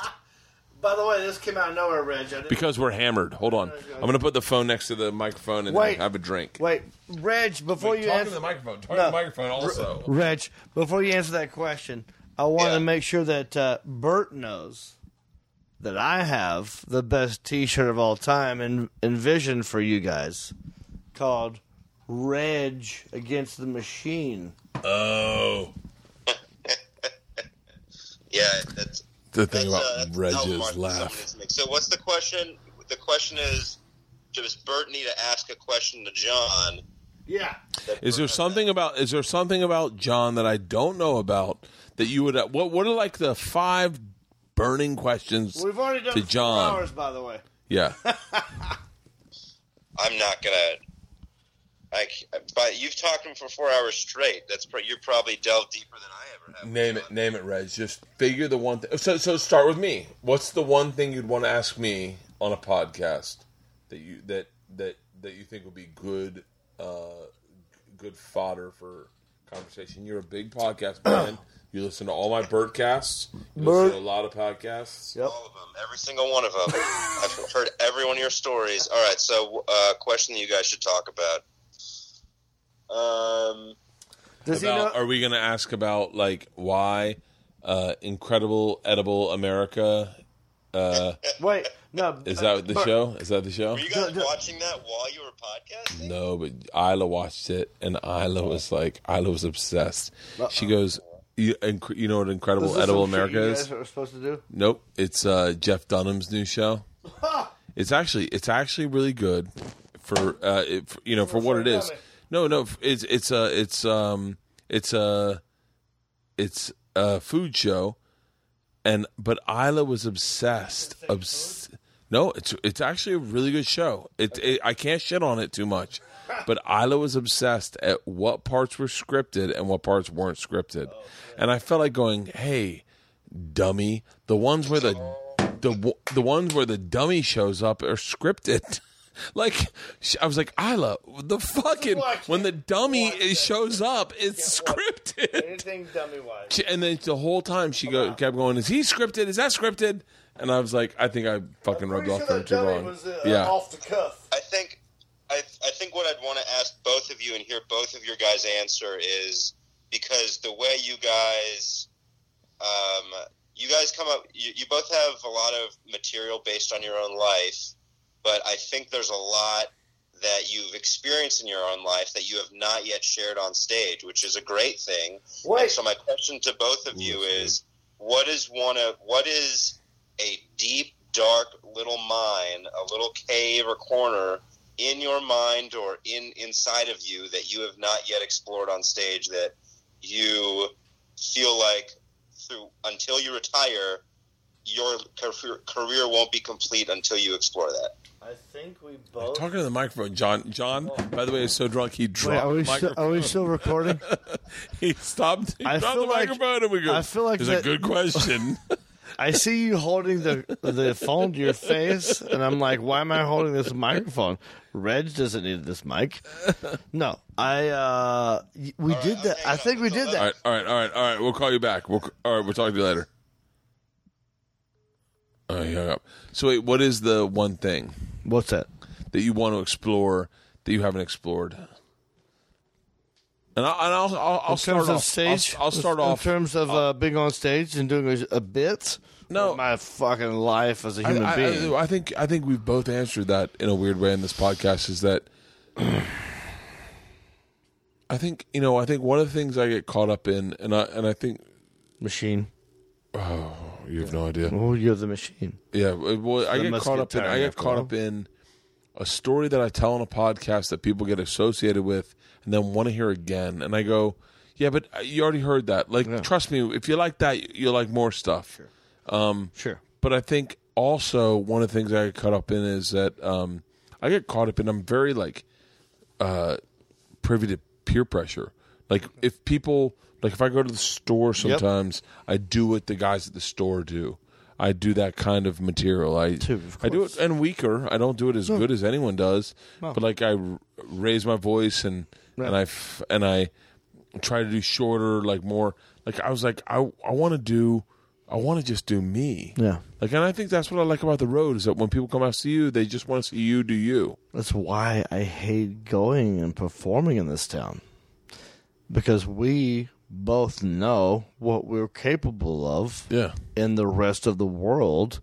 Why come here and subject ourselves to 10 minutes of bullshit, which goes nowhere, in our level? It fucks with your ego. If you do well, it's good. I'm not fucking tooting our horns. Yeah. But we're at a level that we don't need necessarily to do that 10 minutes. Unless you're just stretching out a bit. You got to use these spots in the city. Do you know what I'm saying, though? The other day I realized I was like, I need to use the store. Yes, for what the store. I need to use it as the real vehicle it is, which is a real test of what's funny. Yeah, I know for a fact that they're laughing at the people I respect, right? Because you already got your fans. Yeah, and then I go, I need to find out if my shit's funny. I need to really do what Chris Rock does or Dave Chappelle and just do new material and not be the guy that's going I want to kill. I want them to think I'm as funny as Chappelle. By the way, Chappelle goes up and bombs for fucking. No, I'm not bombs. No. I mean, it's very funny, but it's he just doesn't care about trying to kill. I respect that. Yeah, I respect that, but I also think if you're already in your wheelhouse. Yeah. You've already got your people. I don't know if it's beneficial to go into a place where that's not your wheelhouse. But it's frustrating. Bum anyway. It's frustrating to go up. But it can be a Debbie Downer in a way. Bill Burr destroy with original material. Original material. Yeah. Original material. Sure. And then go do you do crowd work? No. I try not to anymore because I found it not beneficial to doing hours. It could lead to things, though. No. That's what I like about it. I in the last 4 years, I'm a crowd work. I do crowd work. Mixed in with the bits. But I enjoy crowd work. But I like it because it leads to writing new possible stuff. Bit.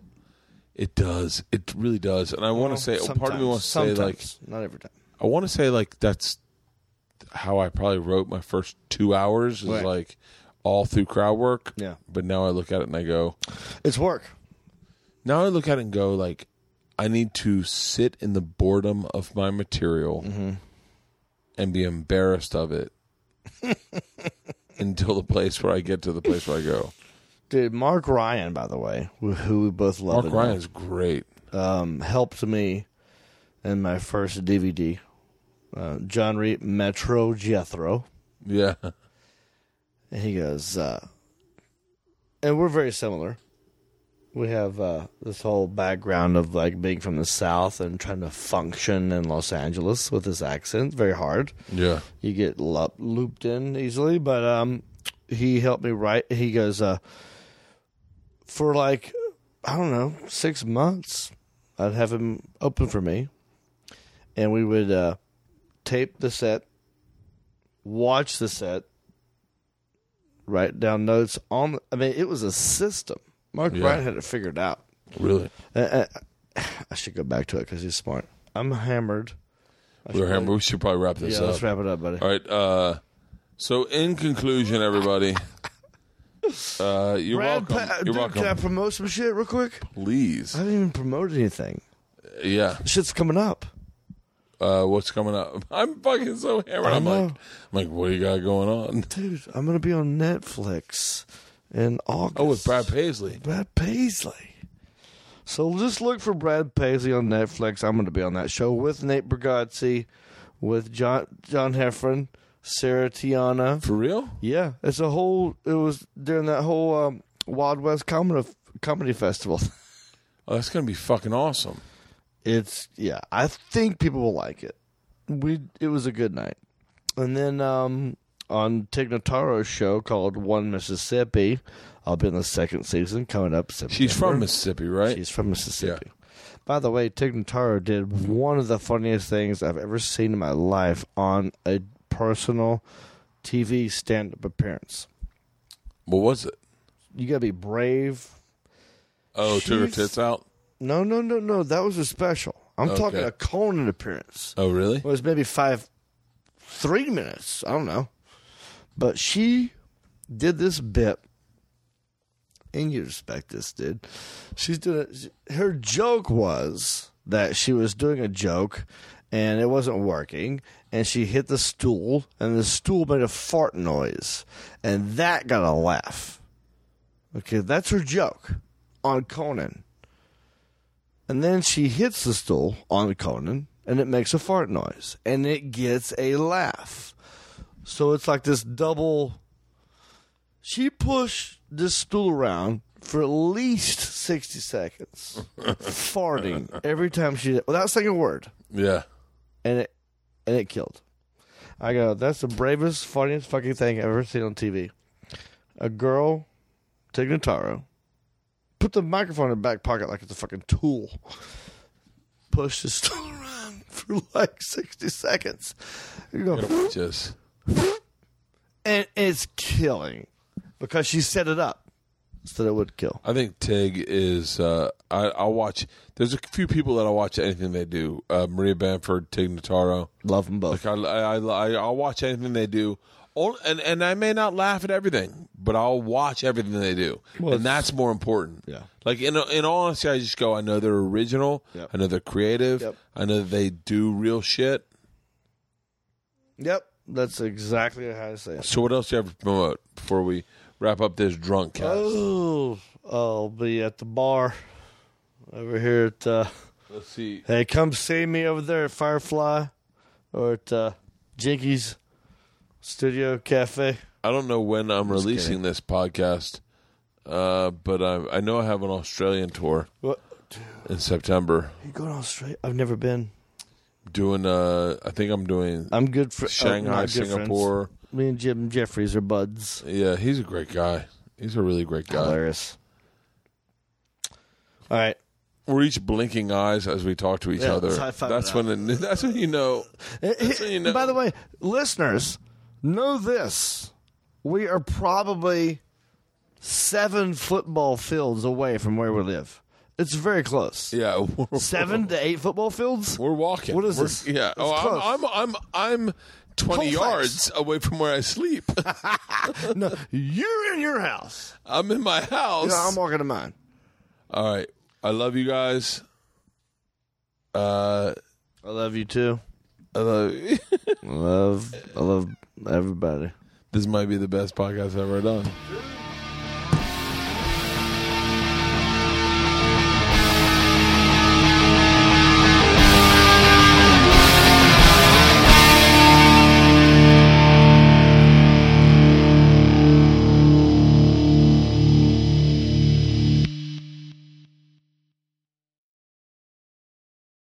This episode was brought to you by The Machine.